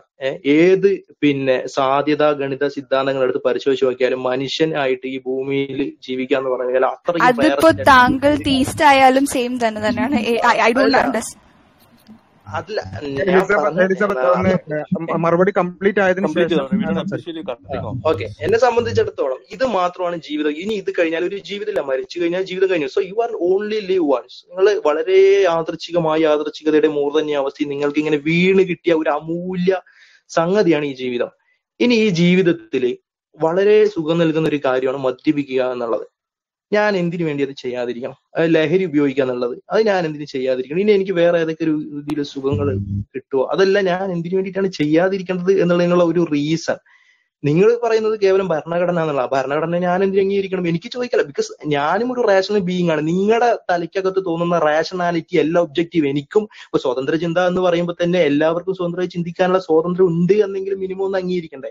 അപ്പൊ ആ സ്വാതന്ത്ര്യം വെച്ച് ഞാൻ പറയുകയാണ്, എനിക്ക് ഈ ഭരണഘടന പറയുന്ന റെസ്ട്രിക്ഷൻസിൽ ഒന്നും വിശ്വാസമില്ല. അതെല്ലാം ആളുകളെ പറ്റിക്കലാണ്. സോ അതിൽ നിന്നും പുറത്തു വന്ന് പരമാവധി ജീവിതത്തെ എൻജോയ് ചെയ്യുക എന്നുള്ളതാണ്, പ്ലഷർ മാക്സിമൈസ് ചെയ്യുക എന്നുള്ളതാണ് ജീവിതത്തിന്റെ ലക്ഷ്യം എന്നാണ് ഞാൻ കരുതുന്നത്. സോ മദ്യപാനമായാലും കൊള്ളയായാലും കൊലപാതകമായാലും എല്ലാം നല്ലതാണെന്ന് ഞാൻ പറയും. നിങ്ങൾ പിന്നെ ഒരു എത്തീസ്റ്റ് എന്നുള്ള നിലയ്ക്ക് എന്നോട് എങ്ങനെ നിങ്ങൾ റെസ്പോണ്ട് ചെയ്യും? ഫസ്റ്റ് ഓഫ് ഓൾ, ഞാൻ എത്തീസ്റ്റ് ആണെന്നുള്ള ഒരു സംഭവം ഞാനിപ്പോ പറഞ്ഞതിൽ നിന്ന് അതങ്ങ് ഡെസിഫർ ചെയ്തെടുത്തു എന്നാണ് ഞാൻ മനസ്സിലാക്കുന്നത്. Because I never pointed out in any instance that I am an atheist. If I am an atheist, I told you, സ്വാതന്ത്ര്യം എന്നുള്ളത്, നമ്മളുടെ സ്വാതന്ത്ര്യം എന്നുള്ളത് it ends at the tip of someone else. അതൊരു മറ്റൊരാൾക്കൊരു ഹാം കോസ് ചെയ്യുമ്പോൾ it is over. നമ്മളുടെ freedom എന്ന് പറഞ്ഞു കഴിഞ്ഞാൽ it's over there. I don't understand. Be it an atheist or a theist, your freedom ends there. It doesn't have anything to do with your. Shahul, ഞാനൊരു അല്ല, ഞാൻ ഈ ഒരു ഇത് കഴിഞ്ഞോട്ടെ. അപ്പോ ഇത് നിങ്ങളുടെ ഒപ്പീനിയൻ. ഞാൻ ഇപ്പൊ ഇത്ര നേരം ഞാൻ വലിയ രീതിയിൽ വിശദീകരിച്ചല്ലോ. ഇത് നിങ്ങളുടെ ഒപ്പീനിയൻ ആണ്. ആ ഒപ്പീനിയൻ ഞാൻ എന്തിനു അംഗീകരിക്കണം എന്നുള്ളതിനുള്ള റീസൺ ആണ് ഞാൻ എലിസബത്തിനോട് ചോദിക്കുന്നത്. അതാണല്ലോ പറഞ്ഞ, you can have your own opinions. പക്ഷേ your freedom to. There is no right and wrong, അല്ലേ? Objective. Let me just tell you this. I told you, I'm saying it again.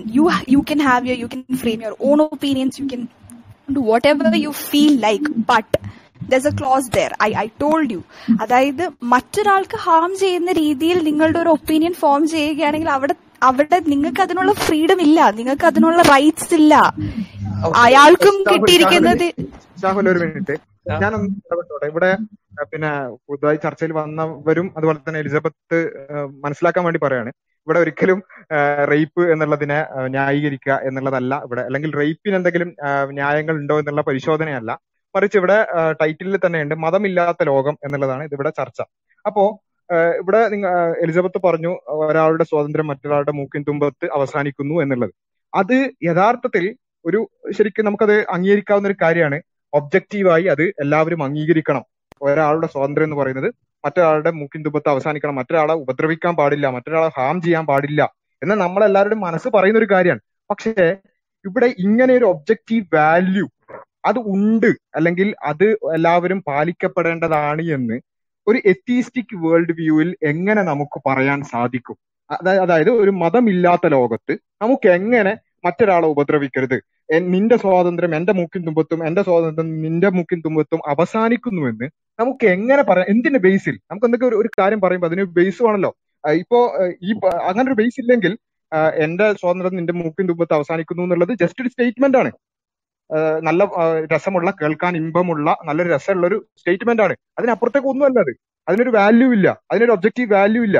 Objective value ഉണ്ടെങ്കിലല്ലേ എല്ലാവരും അത് പാലിച്ചോളണം എന്ന് പറയാൻ പറ്റുള്ളൂ. അപ്പൊ മതമില്ലാത്ത ലോകത്ത് എന്തിന്റെ അടിസ്ഥാനത്തിലാണ് എന്റെ സ്വാതന്ത്ര്യം നിന്റെ മൂക്കിൻ തുമ്പത്ത് അവസാനിക്കുന്നു, അല്ലെങ്കിൽ മറ്റൊരാളെ ഉപദ്രവിക്കരുത്, മറ്റൊരാളെ റേപ്പ് ചെയ്യരുത്, കക്കരുത്, അതുപോലെ തന്നെ അങ്ങനെയുള്ള കാര്യങ്ങളൊക്കെ എന്തിന്റെ അടിസ്ഥാനത്തിൽ, എന്തിൽ ബേസ് ചെയ്തുകൊണ്ട് നമുക്ക് സംസാരിക്കാൻ പറ്റും? നമുക്ക് മറ്റുള്ളവരോട് പറയാം. ഇപ്പൊ നമ്മളെല്ലാവർക്കും റേപ്പ് തെറ്റാണെന്ന് തോന്നാനുള്ള കാരണം നമുക്ക് എല്ലാവർക്കും അതൊരു മൂല്യബോധം ഉള്ളത് കൊണ്ടാണ്. പക്ഷെ എല്ലാവരും അത് റേപ്പിസ്റ്റ് അടക്കം അത് അംഗീകരിക്കണം എന്ന് എന്തിന്റെ അടിസ്ഥാനത്തിൽ നമുക്ക് പറയാൻ സാധിക്കും? ഒരു ഒബ്ജക്റ്റീവ് മോറൽ വാല്യൂസ് ഇല്ലെങ്കിൽ എന്നുള്ളതാണ്. അബ്ദുള്ള, ഹലോ, ഞാൻ സംസാരിച്ചത് നമ്മളുടെ ടൈറ്റിൽ കണ്ടിട്ടാണ് ഞാൻ ഇതിലോട്ട് വന്ന് മതമില്ലാത്ത ലോകം എന്ന്. ഞാൻ ഫസ്റ്റ് ഓഫ് ഓൾ പറയാൻ ആഗ്രഹിക്കുന്നത് മതമില്ലാത്തൊരു ലോകത്ത് അല്ലെങ്കിൽ മതത്തിൽ വിശ്വസിക്കാത്ത ഒരാൾക്ക് ദൈവത്തിൽ വിശ്വസിച്ചൂടെ എന്നുള്ളൊരു ക്വസ്റ്റ്യൻ ആണ്. ഇപ്പം ഞാൻ ഒരിക്കലും എൻ്റെ ഒരു മതം പറയാൻ ആഗ്രഹിക്കുന്നില്ല. ഇതുവരെ മതം പഠിച്ചിട്ടൊന്നുമില്ല. പക്ഷെങ്കിൽ എനിക്കൊരു ഗോഡ് എന്നുള്ള ഒരു പോസിറ്റീവ് എനർജിയിൽ വിശ്വാസമുണ്ട്, എല്ലാത്തിനും ഓവറോൾ എന്നുള്ള ഒരാൾ. പക്ഷെ അതിനൊരു മതത്തിന്റെ ആവശ്യം ഉണ്ടെന്ന് എനിക്ക് തോന്നിയിട്ടില്ല. ഞാൻ മതം പഠിച്ചിട്ടല്ല എനിക്കൊരു സ്ത്രീയോട് മോശമായി പെരുമാറരുത്, അല്ലെങ്കിൽ റേപ്പ് ചെയ്തെന്ന്, മോഷ്ടിക്കരുതെന്ന് പഠിച്ചത്, അല്ലെങ്കിൽ തെറ്റായിട്ടുള്ള കാര്യങ്ങൾ ചെയ്ത് ഞാൻ പഠിച്ചത്. എലിസബത്ത് സൂചിപ്പിച്ച പോലെ തന്നെ ഞാൻ ചെയ്യേണ്ട ഒരു കാര്യം എന്റെ സെൻസിൽ എനിക്ക് മനസ്സിലാക്കി, അല്ലെങ്കിൽ എന്റെ വീട്ടുകാർ എന്നെ ചെറുതാവുമ്പോൾ പഠിപ്പിച്ച രീതിക്ക് അനുസരിച്ചാണ് ഞാൻ അത് ട്രെയിൻ ആയി വന്നത്. എന്റെ വീട്ടുകാർ ചിലപ്പം ബാഡായിട്ട് എന്റെ വീട്ടിലിരുന്ന് എന്റെ അച്ഛൻ മദ്യപിച്ച് അമ്മയെ തല്ലുന്ന രീതിയിലാണ് ചെയ്തിരുന്നതെങ്കിൽ ഞാൻ അതുപോലെ ആയിരുന്നു ട്രെയിൻ ചെയ്തിരുന്നത്. അവർ നല്ല രീതിയിൽ ജീവിക്കുന്നുണ്ട്, ഞാൻ അത് കണ്ടു പഠിച്ചു. അല്ലെങ്കിൽ ഇങ്ങനെ ചെയ്യുന്നത് തെറ്റാണ് ഞാൻ പഠിച്ചു. ഇതെനിക്ക് മതം പഠിച്ചിട്ടോ ഏതെങ്കിലും ഗ്രന്ഥങ്ങൾ വായിച്ചിട്ടോ അല്ലെങ്കിൽ ഏതെങ്കിലും ഒരാളുടെ പ്രഭാഷണം കേട്ടിട്ടോ ഞാൻ പഠിച്ചതല്ല. ഈ കാര്യങ്ങൾ ഞാൻ എന്റെ സെൻസിൽ ഞാൻ വളർന്നു വരുന്നതിനനുസരിച്ച് ഞാൻ അപ്ഡേറ്റഡ് ആയിക്കൊണ്ടിരിക്കുന്ന മുന്നേ തെറ്റാന്ന് തോന്നിയ സാധനങ്ങൾ എനിക്ക് ഇപ്പോൾ റെഡി ആയിട്ടെന്ന് തോന്നിയിട്ടുണ്ട്, അത് തിരിച്ചുപോയിട്ടുണ്ട്. ഇത് ഇങ്ങനെ വന്നതാണ്. ഇതിന് എനിക്ക് ഒരു മതത്തിന്റെ ആവശ്യം ഇതുവരെ വന്നിട്ടില്ല. നല്ലതാണോ ചീത്തയാണോ എന്ന് മനസ്സിലാക്കാൻ ഞാൻ എന്റെ സെൻസിൽ മനസ്സിലാക്കിയതാണ്. ഇവിടെ അമരീഷ് ഇവിടെ സംസാരിച്ചത് അമരീഷ് എന്തുകൊണ്ട് നല്ലവനാണ്, അല്ലെങ്കിൽ സോറി നല്ലവനാണെന്നല്ല, അമരീഷ് എന്തുകൊണ്ട് ഇപ്പോൾ ജീവിക്കുന്ന രൂപത്തിൽ അത്യാവശ്യം നല്ല രൂപത്തിൽ ജീവിക്കുന്നു എന്നുള്ളതാണ് ഇവിടെ അമരീഷ് വിശദീകരിച്ചത്. അദ്ദേഹത്തിന് മതത്തിന്റെ ആവശ്യമില്ലാതെ തന്നെ എങ്ങനെ അതിന് സാധിച്ചു എന്നുള്ളതാണ് ഇവിടെ ചർച്ച. അമരീഷ് നല്ലവനാണോ, അല്ലെങ്കിൽ ഞാൻ നല്ലവനാണോ, മറ്റൊരാൾ നല്ലവനാണോ, അല്ലെങ്കിൽ ഒരു എത്തീസ്റ്റ് നല്ലവനാണോ, പേഴ്സണലി ആരെങ്കിലും നല്ലവനാണോ ചീത്തയാണോ എന്നുള്ള ഡിസ്കഷൻ അല്ല. മറിച്ച് ഒരു മതമില്ലാത്ത ലോകത്ത് വൈ ഷുഡ് ഒരു നെസസിറ്റി ആയിക്കൊണ്ട് എന്തുകൊണ്ട് ഒരാൾ നല്ലവനാകണം, എന്തുകൊണ്ട് ഒരാൾ മറ്റൊരാളെ ഉപദ്രവിച്ചുകൂടാ, എന്തുകൊണ്ട് ഒരാളെ ഹാം ചെയ്തുകൂടാ, എന്തുകൊണ്ട് നേരത്തെ എലിസബത്ത് പറഞ്ഞതുപോലെ എന്റെ സ്വാതന്ത്ര്യം മറ്റൊരാളുടെ മുക്കിൻ തുമ്പത്ത് അവസാനിക്കണം എന്നുള്ളതിന് ഒബ്ജക്റ്റീവായ ഒരു റീസൺ, അവിടെയാണ് ഞാൻ പറഞ്ഞ പോയിന്റ്. അത് ബ്രോ, ഞാൻ പറഞ്ഞ പോയിന്റ് എന്താ വെച്ചാൽ ഈ ഒരു കാര്യം നമ്മളുടെ ഓരോരുത്തരുടെയും ഉള്ളിൽ ഡെവലപ്പ് ആവണ്ട. ഇതൊരിക്കലും മതത്തിൽ നിന്നിട്ടുള്ള ഒരാൾ ഇതുപോലെ ചെയ്യാൻ പറ്റൂല എന്ന് പറയും. നമ്മൾക്ക് ഈ മതങ്ങൾ പറയുന്ന എലിസബത്ത് അമരീഷ് പറയട്ടെ, നമുക്ക് എല്ലാവരും കൂടി സംസാരിച്ചാൽ. അതായത് ഇപ്പൊ മതപണ്ഡിതമായിട്ടായിട്ട് ആൾക്കാർ, അതായത് മീൻസ് സന്യാസിമാരായിക്കോട്ടെ, മൂല്യന്മാരായിക്കോട്ടെ, പള്ളിയിലച്ചന്മാരായിക്കോട്ടെ, ഇവരൊക്കെ മതം പഠിച്ച് മതത്തിന്റെ നല്ലത് ആൾക്കാരിൽ പറഞ്ഞു കൊടുക്കണം. അത് പറഞ്ഞു കൊടുത്ത ആൾക്കാർ നല്ല രീതിയിൽ വരുന്ന ആൾക്കാരാണ്. ഈ ആൾക്കാർ വരെ ഈ രീതിയിൽ തെറ്റായ രീതിയിൽ ചെയ്യുന്നുണ്ട്. അപ്പം മതം പഠിച്ചത് കൊണ്ട് അല്ലെങ്കിൽ മതത്തിൽ നിന്നതുകൊണ്ട് അവർ റെഡി ആവുന്നില്ല. അത് തിരിച്ചുമല്ല, മതം പഠിക്കാത്ത ആൾക്കാർ ഇപ്പൊ ഇതുപോലെ ചെയ്യുന്നില്ല എന്ന് നമുക്ക് പറയാൻ പറ്റത്തില്ല. അത് ഓരോ മനുഷ്യന്റെ അവരുടെ ഓരോരുത്തരുടെ ഇൻഡിവിജ്വൽ ആയിട്ടുള്ള കാര്യങ്ങളാണ്. ഇപ്പം ഒരു നല്ലൊരു മനുഷ്യൻ ഒരിക്കലും ഒരു സ്ത്രീയോട് മോശമായിട്ടുള്ള രീതിയിൽ പെരുമാറൂല. അത് വിത്ത് പെർമിഷൻ അവർ ചെയ്യുന്നത് അവരുടെ വേറൊരാൾക്ക് ഹാംഫുൾ ആവാത്ത രീതിയിൽ എൻജോയ്മെന്റ് ചെയ്യുന്നത്. അതായത് ഇപ്പം മദ്യപിക്കാൻ താല്പര്യമുള്ള ഒരാൾക്ക് മദ്യപിക്കണം എന്നുണ്ടെങ്കിൽ മദ്യപാനം ഒരു തെറ്റാണെന്ന് ഞാൻ പറയുന്നില്ല. മദ്യപിക്കാൻ താല്പര്യമുള്ളവർക്ക് വേറൊരാളെ ബുദ്ധിമുട്ടില്ലാത്ത രീതിയിൽ മദ്യപിക്കണ അയാൾക്കാവാം. അതുപോലെ പല കാര്യങ്ങളുണ്ട് വേറെ ആൾക്ക് ദോഷമില്ലാത്ത രീതിയിൽ നമുക്ക് വേണ്ട എൻജോയ്മെന്റുകൾ എന്തൊക്കെയാന്ന് വെച്ചാൽ നമുക്ക് ചെയ്യാം മറ്റൊരാൾക്ക് ദോഷമില്ലാത്ത രീതിയിൽ. അതിന് നമുക്ക് അതൊരു പ്രശ്നമല്ലല്ലോ. ഞാനൊരു ചോദ്യം ചോദിക്കില്ല, കുറെ നേരം ഞാനൊരു ചോദ്യം പ്ലീസ്. അമരീഷ് ഇത്രയും പറഞ്ഞതിനോടൊന്ന് പ്രതികരിച്ചോട്ടെ. ഓക്കെ. അമരീഷ് ഒന്നാമത് പറയുന്നത് മതരഹിതമായിട്ടുള്ള ധാർമ്മികത തനിക്ക് ഉണ്ടായി എന്നുള്ളതാണ്. അത് പക്ഷേ അത് അദ്ദേഹത്തിന്റെ വാദത്തിന് 100% നമ്മൾ എടുത്തു കഴിഞ്ഞാൽ പോലും അത് ശരിയാണെന്ന് പറയുന്നതിൽ ഒരു അർത്ഥമില്ല. കാരണം അദ്ദേഹം ജനിച്ചു വളർന്നിട്ടുള്ളത് മതഭൂരിപക്ഷമായിട്ടുള്ള ഒരു ധാർമ്മിക പൊതുബോധത്തിൽ നിലനിൽക്കുന്ന ഒരു സമൂഹത്തിനകത്താണ്. അതുകൊണ്ട് തന്നെ കുടുംബത്തിനകത്ത് നിന്നും പുറത്തു നിന്നിട്ടും എല്ലാം അതിൻ്റെതായിട്ടുള്ള സ്വാധീനം ഉണ്ടാവും. അതുകൊണ്ട് തന്നെ അങ്ങനെ ഒരു സ്വാധീനം ഇല്ലാതെ താൻ നല്ലവനായി എന്ന് പറയണമെന്നുണ്ടെങ്കിൽ ഇദ്ദേഹം തനിച്ച് ഒരു ആമസോൺ കാട്ടിനുള്ളിൽ ജനിച്ച് പുറത്തു വരേണ്ടതായിരുന്നു. ഇനി നേരെ മറിച്ച്, കാരണം ധാർമ്മികത എന്ന് പറയുന്നത് എൻവയോൺമെന്റലി കൂടെ മനുഷ്യന് ഡെവലപ്ഡ് ആവുന്ന ഒരു സാധനമാണ്. അവൻ ജനിച്ചു വളരുന്ന ചുറ്റുപാടുകളുടെ സ്വാധീനം അവനുണ്ടാവും. അതുകൊണ്ട് തന്നെ മതഭൂരിപക്ഷമുള്ള ഒരു സമൂഹത്തിൽ ജനിച്ചു വളർന്നതിന്റെ എല്ലാ സ്വാധീനവും അമരീഷിൽ ഉണ്ടാവും എന്നുള്ളത് തന്നെയാണ്. ഇനി നേരെ മറിച്ച് അമരീഷ് ഉണ്ടായിട്ടുള്ളത് മറിച്ച് ഒരു ഗോത്രത്തിനകത്ത്, മനുഷ്യമാംസം തിങ്ങുന്ന ഒരു ഗോത്രത്തിനകത്താണ് അമരീഷ് ഉണ്ടായത് എന്നുണ്ടെങ്കിൽ മനുഷ്യമാംസം തിങ്ങുക എന്ന് പറയുന്നത് ഒരു മോശം കാര്യമായിട്ട് അമരീഷിന് തോന്നുക തന്നെ ഇല്ല. ചെറുപ്പം മുതൽ ആ രീതിക്കാണ് ഡെവലപ്പ് ആയെന്നുണ്ടെങ്കിൽ. അപ്പോൾ അവിടെ സമൂഹത്തിന്റെ സ്വാധീനം എന്ന് പറഞ്ഞിട്ടുള്ള ഒരു കാര്യമുണ്ട്. കേവലം എനിക്കത് തോന്നിയില്ല, കുടുംബക്കാർക്ക് അങ്ങനെ തോന്നിയില്ല, കുടുംബക്കാർ എന്നെ അങ്ങനെ പറഞ്ഞില്ല എന്ന് പറയുന്നതൊന്നും ഒരു ന്യായമല്ല. രണ്ടാമതായിട്ട് എനിക്കൊരു ചോദ്യം ചോദിക്കാനുള്ളത്, പിന്നെ ഇദ്ദേഹം പറയുന്നത് ഹാം പ്രിൻസിപ്പിൾ ആണ്. അതായത് മറ്റൊരാൾക്ക് ഹാം ഉണ്ടാക്കാതെ ചെയ്യുന്നതെല്ലാം ഓക്കെ ആണ് എന്ന് പറയുമ്പോൾ എനിക്ക് ചോദിക്കാനുള്ളത്, ഒരു ഡെഡ് ചിക്കനുമായിട്ട് സെക്സ് ചെയ്യുന്നതിനോടുള്ള താങ്കളുടെ അഭിപ്രായം എന്താണെന്നൊന്ന് പറഞ്ഞുതരാമോ? അവിടെ എനിക്ക് വേറൊരു കാര്യം കൂടി പറയണ്ടേ. എനിക്ക് ശരി എന്നുള്ളൊരു കാര്യം കൂടി അവിടെ ഫാക്ടറാണ്. ഇപ്പം ഞാൻ പറയാൻ പറ്റുമെന്ന് അറിയില്ല, ഡെഡ് ചിക്കൻ എന്നുള്ള രീതിയിൽ മാസ്റ്റർബേഷൻ ഞാൻ എന്റെ റൂമിൽ ഞാൻ എന്റെ പ്രൈവറ്റ് ആയിട്ട് ചെയ്യുന്നുണ്ടെങ്കിൽ അത് എന്റെ സ്വാതന്ത്ര്യമാണ്. വേറെ ആൾക്കാണ് ഫുൾ ആവും. ഞാൻ ഡെഡ് ചിക്കൻ ആയിട്ട് ചെയ്യാൻ എനിക്ക് അതെന്ത് എങ്ങനെയാണ് ആ കോൺസെപ്റ്റിലോട്ട് പോകണമെന്ന് എനിക്ക് മനസ്സിലാവുന്നില്ല. ഞാനൊരു ക്വസ്റ്റ്യൻ ചോദിക്കട്ടെ. അത് വളരെ സിമ്പിൾ ആണ് ചോദ്യം.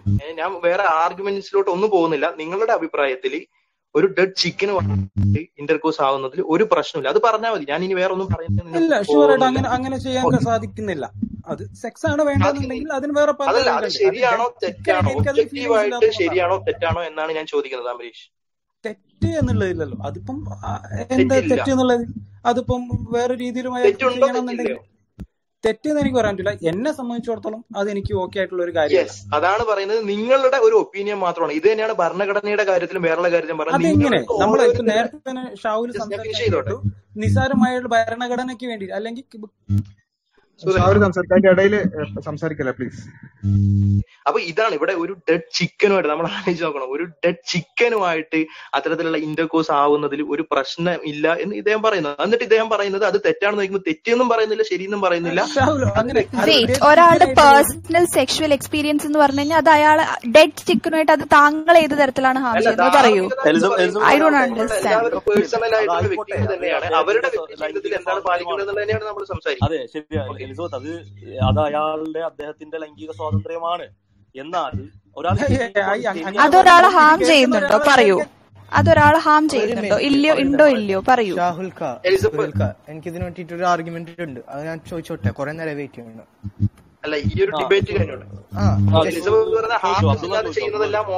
ഇല്ല, അബ്ദുള്ള ചോദിച്ചോട്ടെ.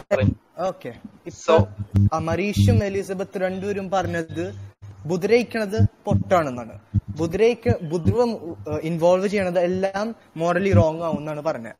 അപ്പൊ ഒരു ക്രിമിനൽ, ഒരു റേപ്പിസ്റ്റിനെ പോലീസുകാർ പിടിച്ച് അയാളെ പണിഷ് ചെയ്ത്, ആ പണിഷ്മെന്റ് ഒരു ബുദ്രമല്ല.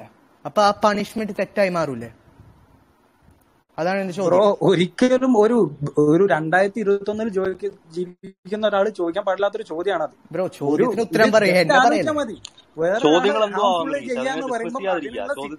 കാര്യങ്ങളൊക്കെ മനസ്സിലാക്കാൻ തക്ക കഴിവുള്ള മനുഷ്യരാണ് നമ്മൾ. അത് ആലോചിക്കണം. നേരത്തെ എന്നോട് പറഞ്ഞു, ഷാഹുൽ പറഞ്ഞ പോലെ ഒരു ആമസോൺ കാട്ടിലുള്ള ഒരാളെടുത്ത് ഒരു മതകേന്ദ്രം കൊണ്ടുവന്നിട്ട് കൊടുത്തിട്ട് ഇത് പഠിച്ചിട്ട് നിങ്ങൾ ഇതുപോലെ ജീവിക്കും പറഞ്ഞാൽ അയാളും കേൾക്കൂല. അത് അവിടെ നിയമം പറയുന്ന പോലെ തന്നെയാണ്. അപ്പൊ അതും ഇതൊന്നും കമ്പയർ 2021 ജീവിക്കുന്ന നമ്മൾക്ക് മതത്തിന്റെ ആവശ്യം ഉണ്ടോന്നാ പറയുന്നത്. ടെക്നിക്കലി ഇത്രയും ഡെവലപ്പായി ഈ ഒരു സൊസൈറ്റിയിൽ മതത്തിന്റെ ആവശ്യം ഉണ്ടോ എന്നുള്ളതാണ് ഈ ചർച്ച എന്ന് ഞാൻ മനസ്സിലാക്കുന്നത്. അവിടെ ഞാൻ പറയുന്നത് ഈ മതം ഇല്ലെങ്കിലും അല്ലെങ്കിൽ മതം പഠിച്ച ഒരു ആള് എന്നെക്കാൾ നല്ലതായി ചെയ്യുന്നുണ്ടെന്നും എന്നെക്കാൾ മോശമായിട്ട് ചെയ്യുന്നുണ്ടെന്നും എനിക്ക് തോന്നുന്നില്ല. അവരത് പഠിച്ചത് അവർ ചെറുതാകുമ്പോ തൊട്ടേ പഠിച്ചു. ഞാൻ ചോദിച്ച ക്വസ്റ്റ്യൻ അതല്ല. ഞാൻ ചോദിച്ചത് ഒരാളെ പോലീസുകാർ പിടിച്ച് അയാളെ പണിഷ് ചെയ്യണത് തെറ്റാണോ ശരിയാണോ എന്ന് മാത്രം ചോദിച്ചുള്ളൂ. തക്കതായിട്ടുള്ള ഒരു റേപ്പ് ചെയ്ത ഒരാളെ പോലീസ് പിടിച്ചതാണെങ്കിൽ അയാൾക്ക് 2 എണ്ണം കിട്ടണതിൽ ഞാൻ ശരിയെന്നേ പറയുന്നുള്ളൂ. അപ്പൊ അത് അയാളെ കൂട്ടിക്കൊല്ലണം. അയാളെ ബുദ്രയിക്കല്ലേ? ബ്രോ അത് സിറ്റുവേഷൻ ഉണ്ട് ബ്രോ. ഇപ്പൊ ഞാൻ പറയട്ടെ, വെറുതെ ഒരാളെ പോകുമ്പം അയാള് വെറുതെ പോകുന്ന ഒരാളെ പിടിച്ച് ഉപദ്രവിച്ചാൽ അത് തെറ്റാണ്. പക്ഷെ അങ്ങനത്തെ ഒരാളെ ഉപദ്രവിക്കുമ്പോൾ അയാളെ പിടിച്ച് മർദ്ദിക്കുകയാണെങ്കിൽ അത് ശരിയാണ് ബ്രോ. അയാളെ ഉപദ്രവിക്കുന്നതും തെറ്റാവൂലേ? അതെങ്ങനെ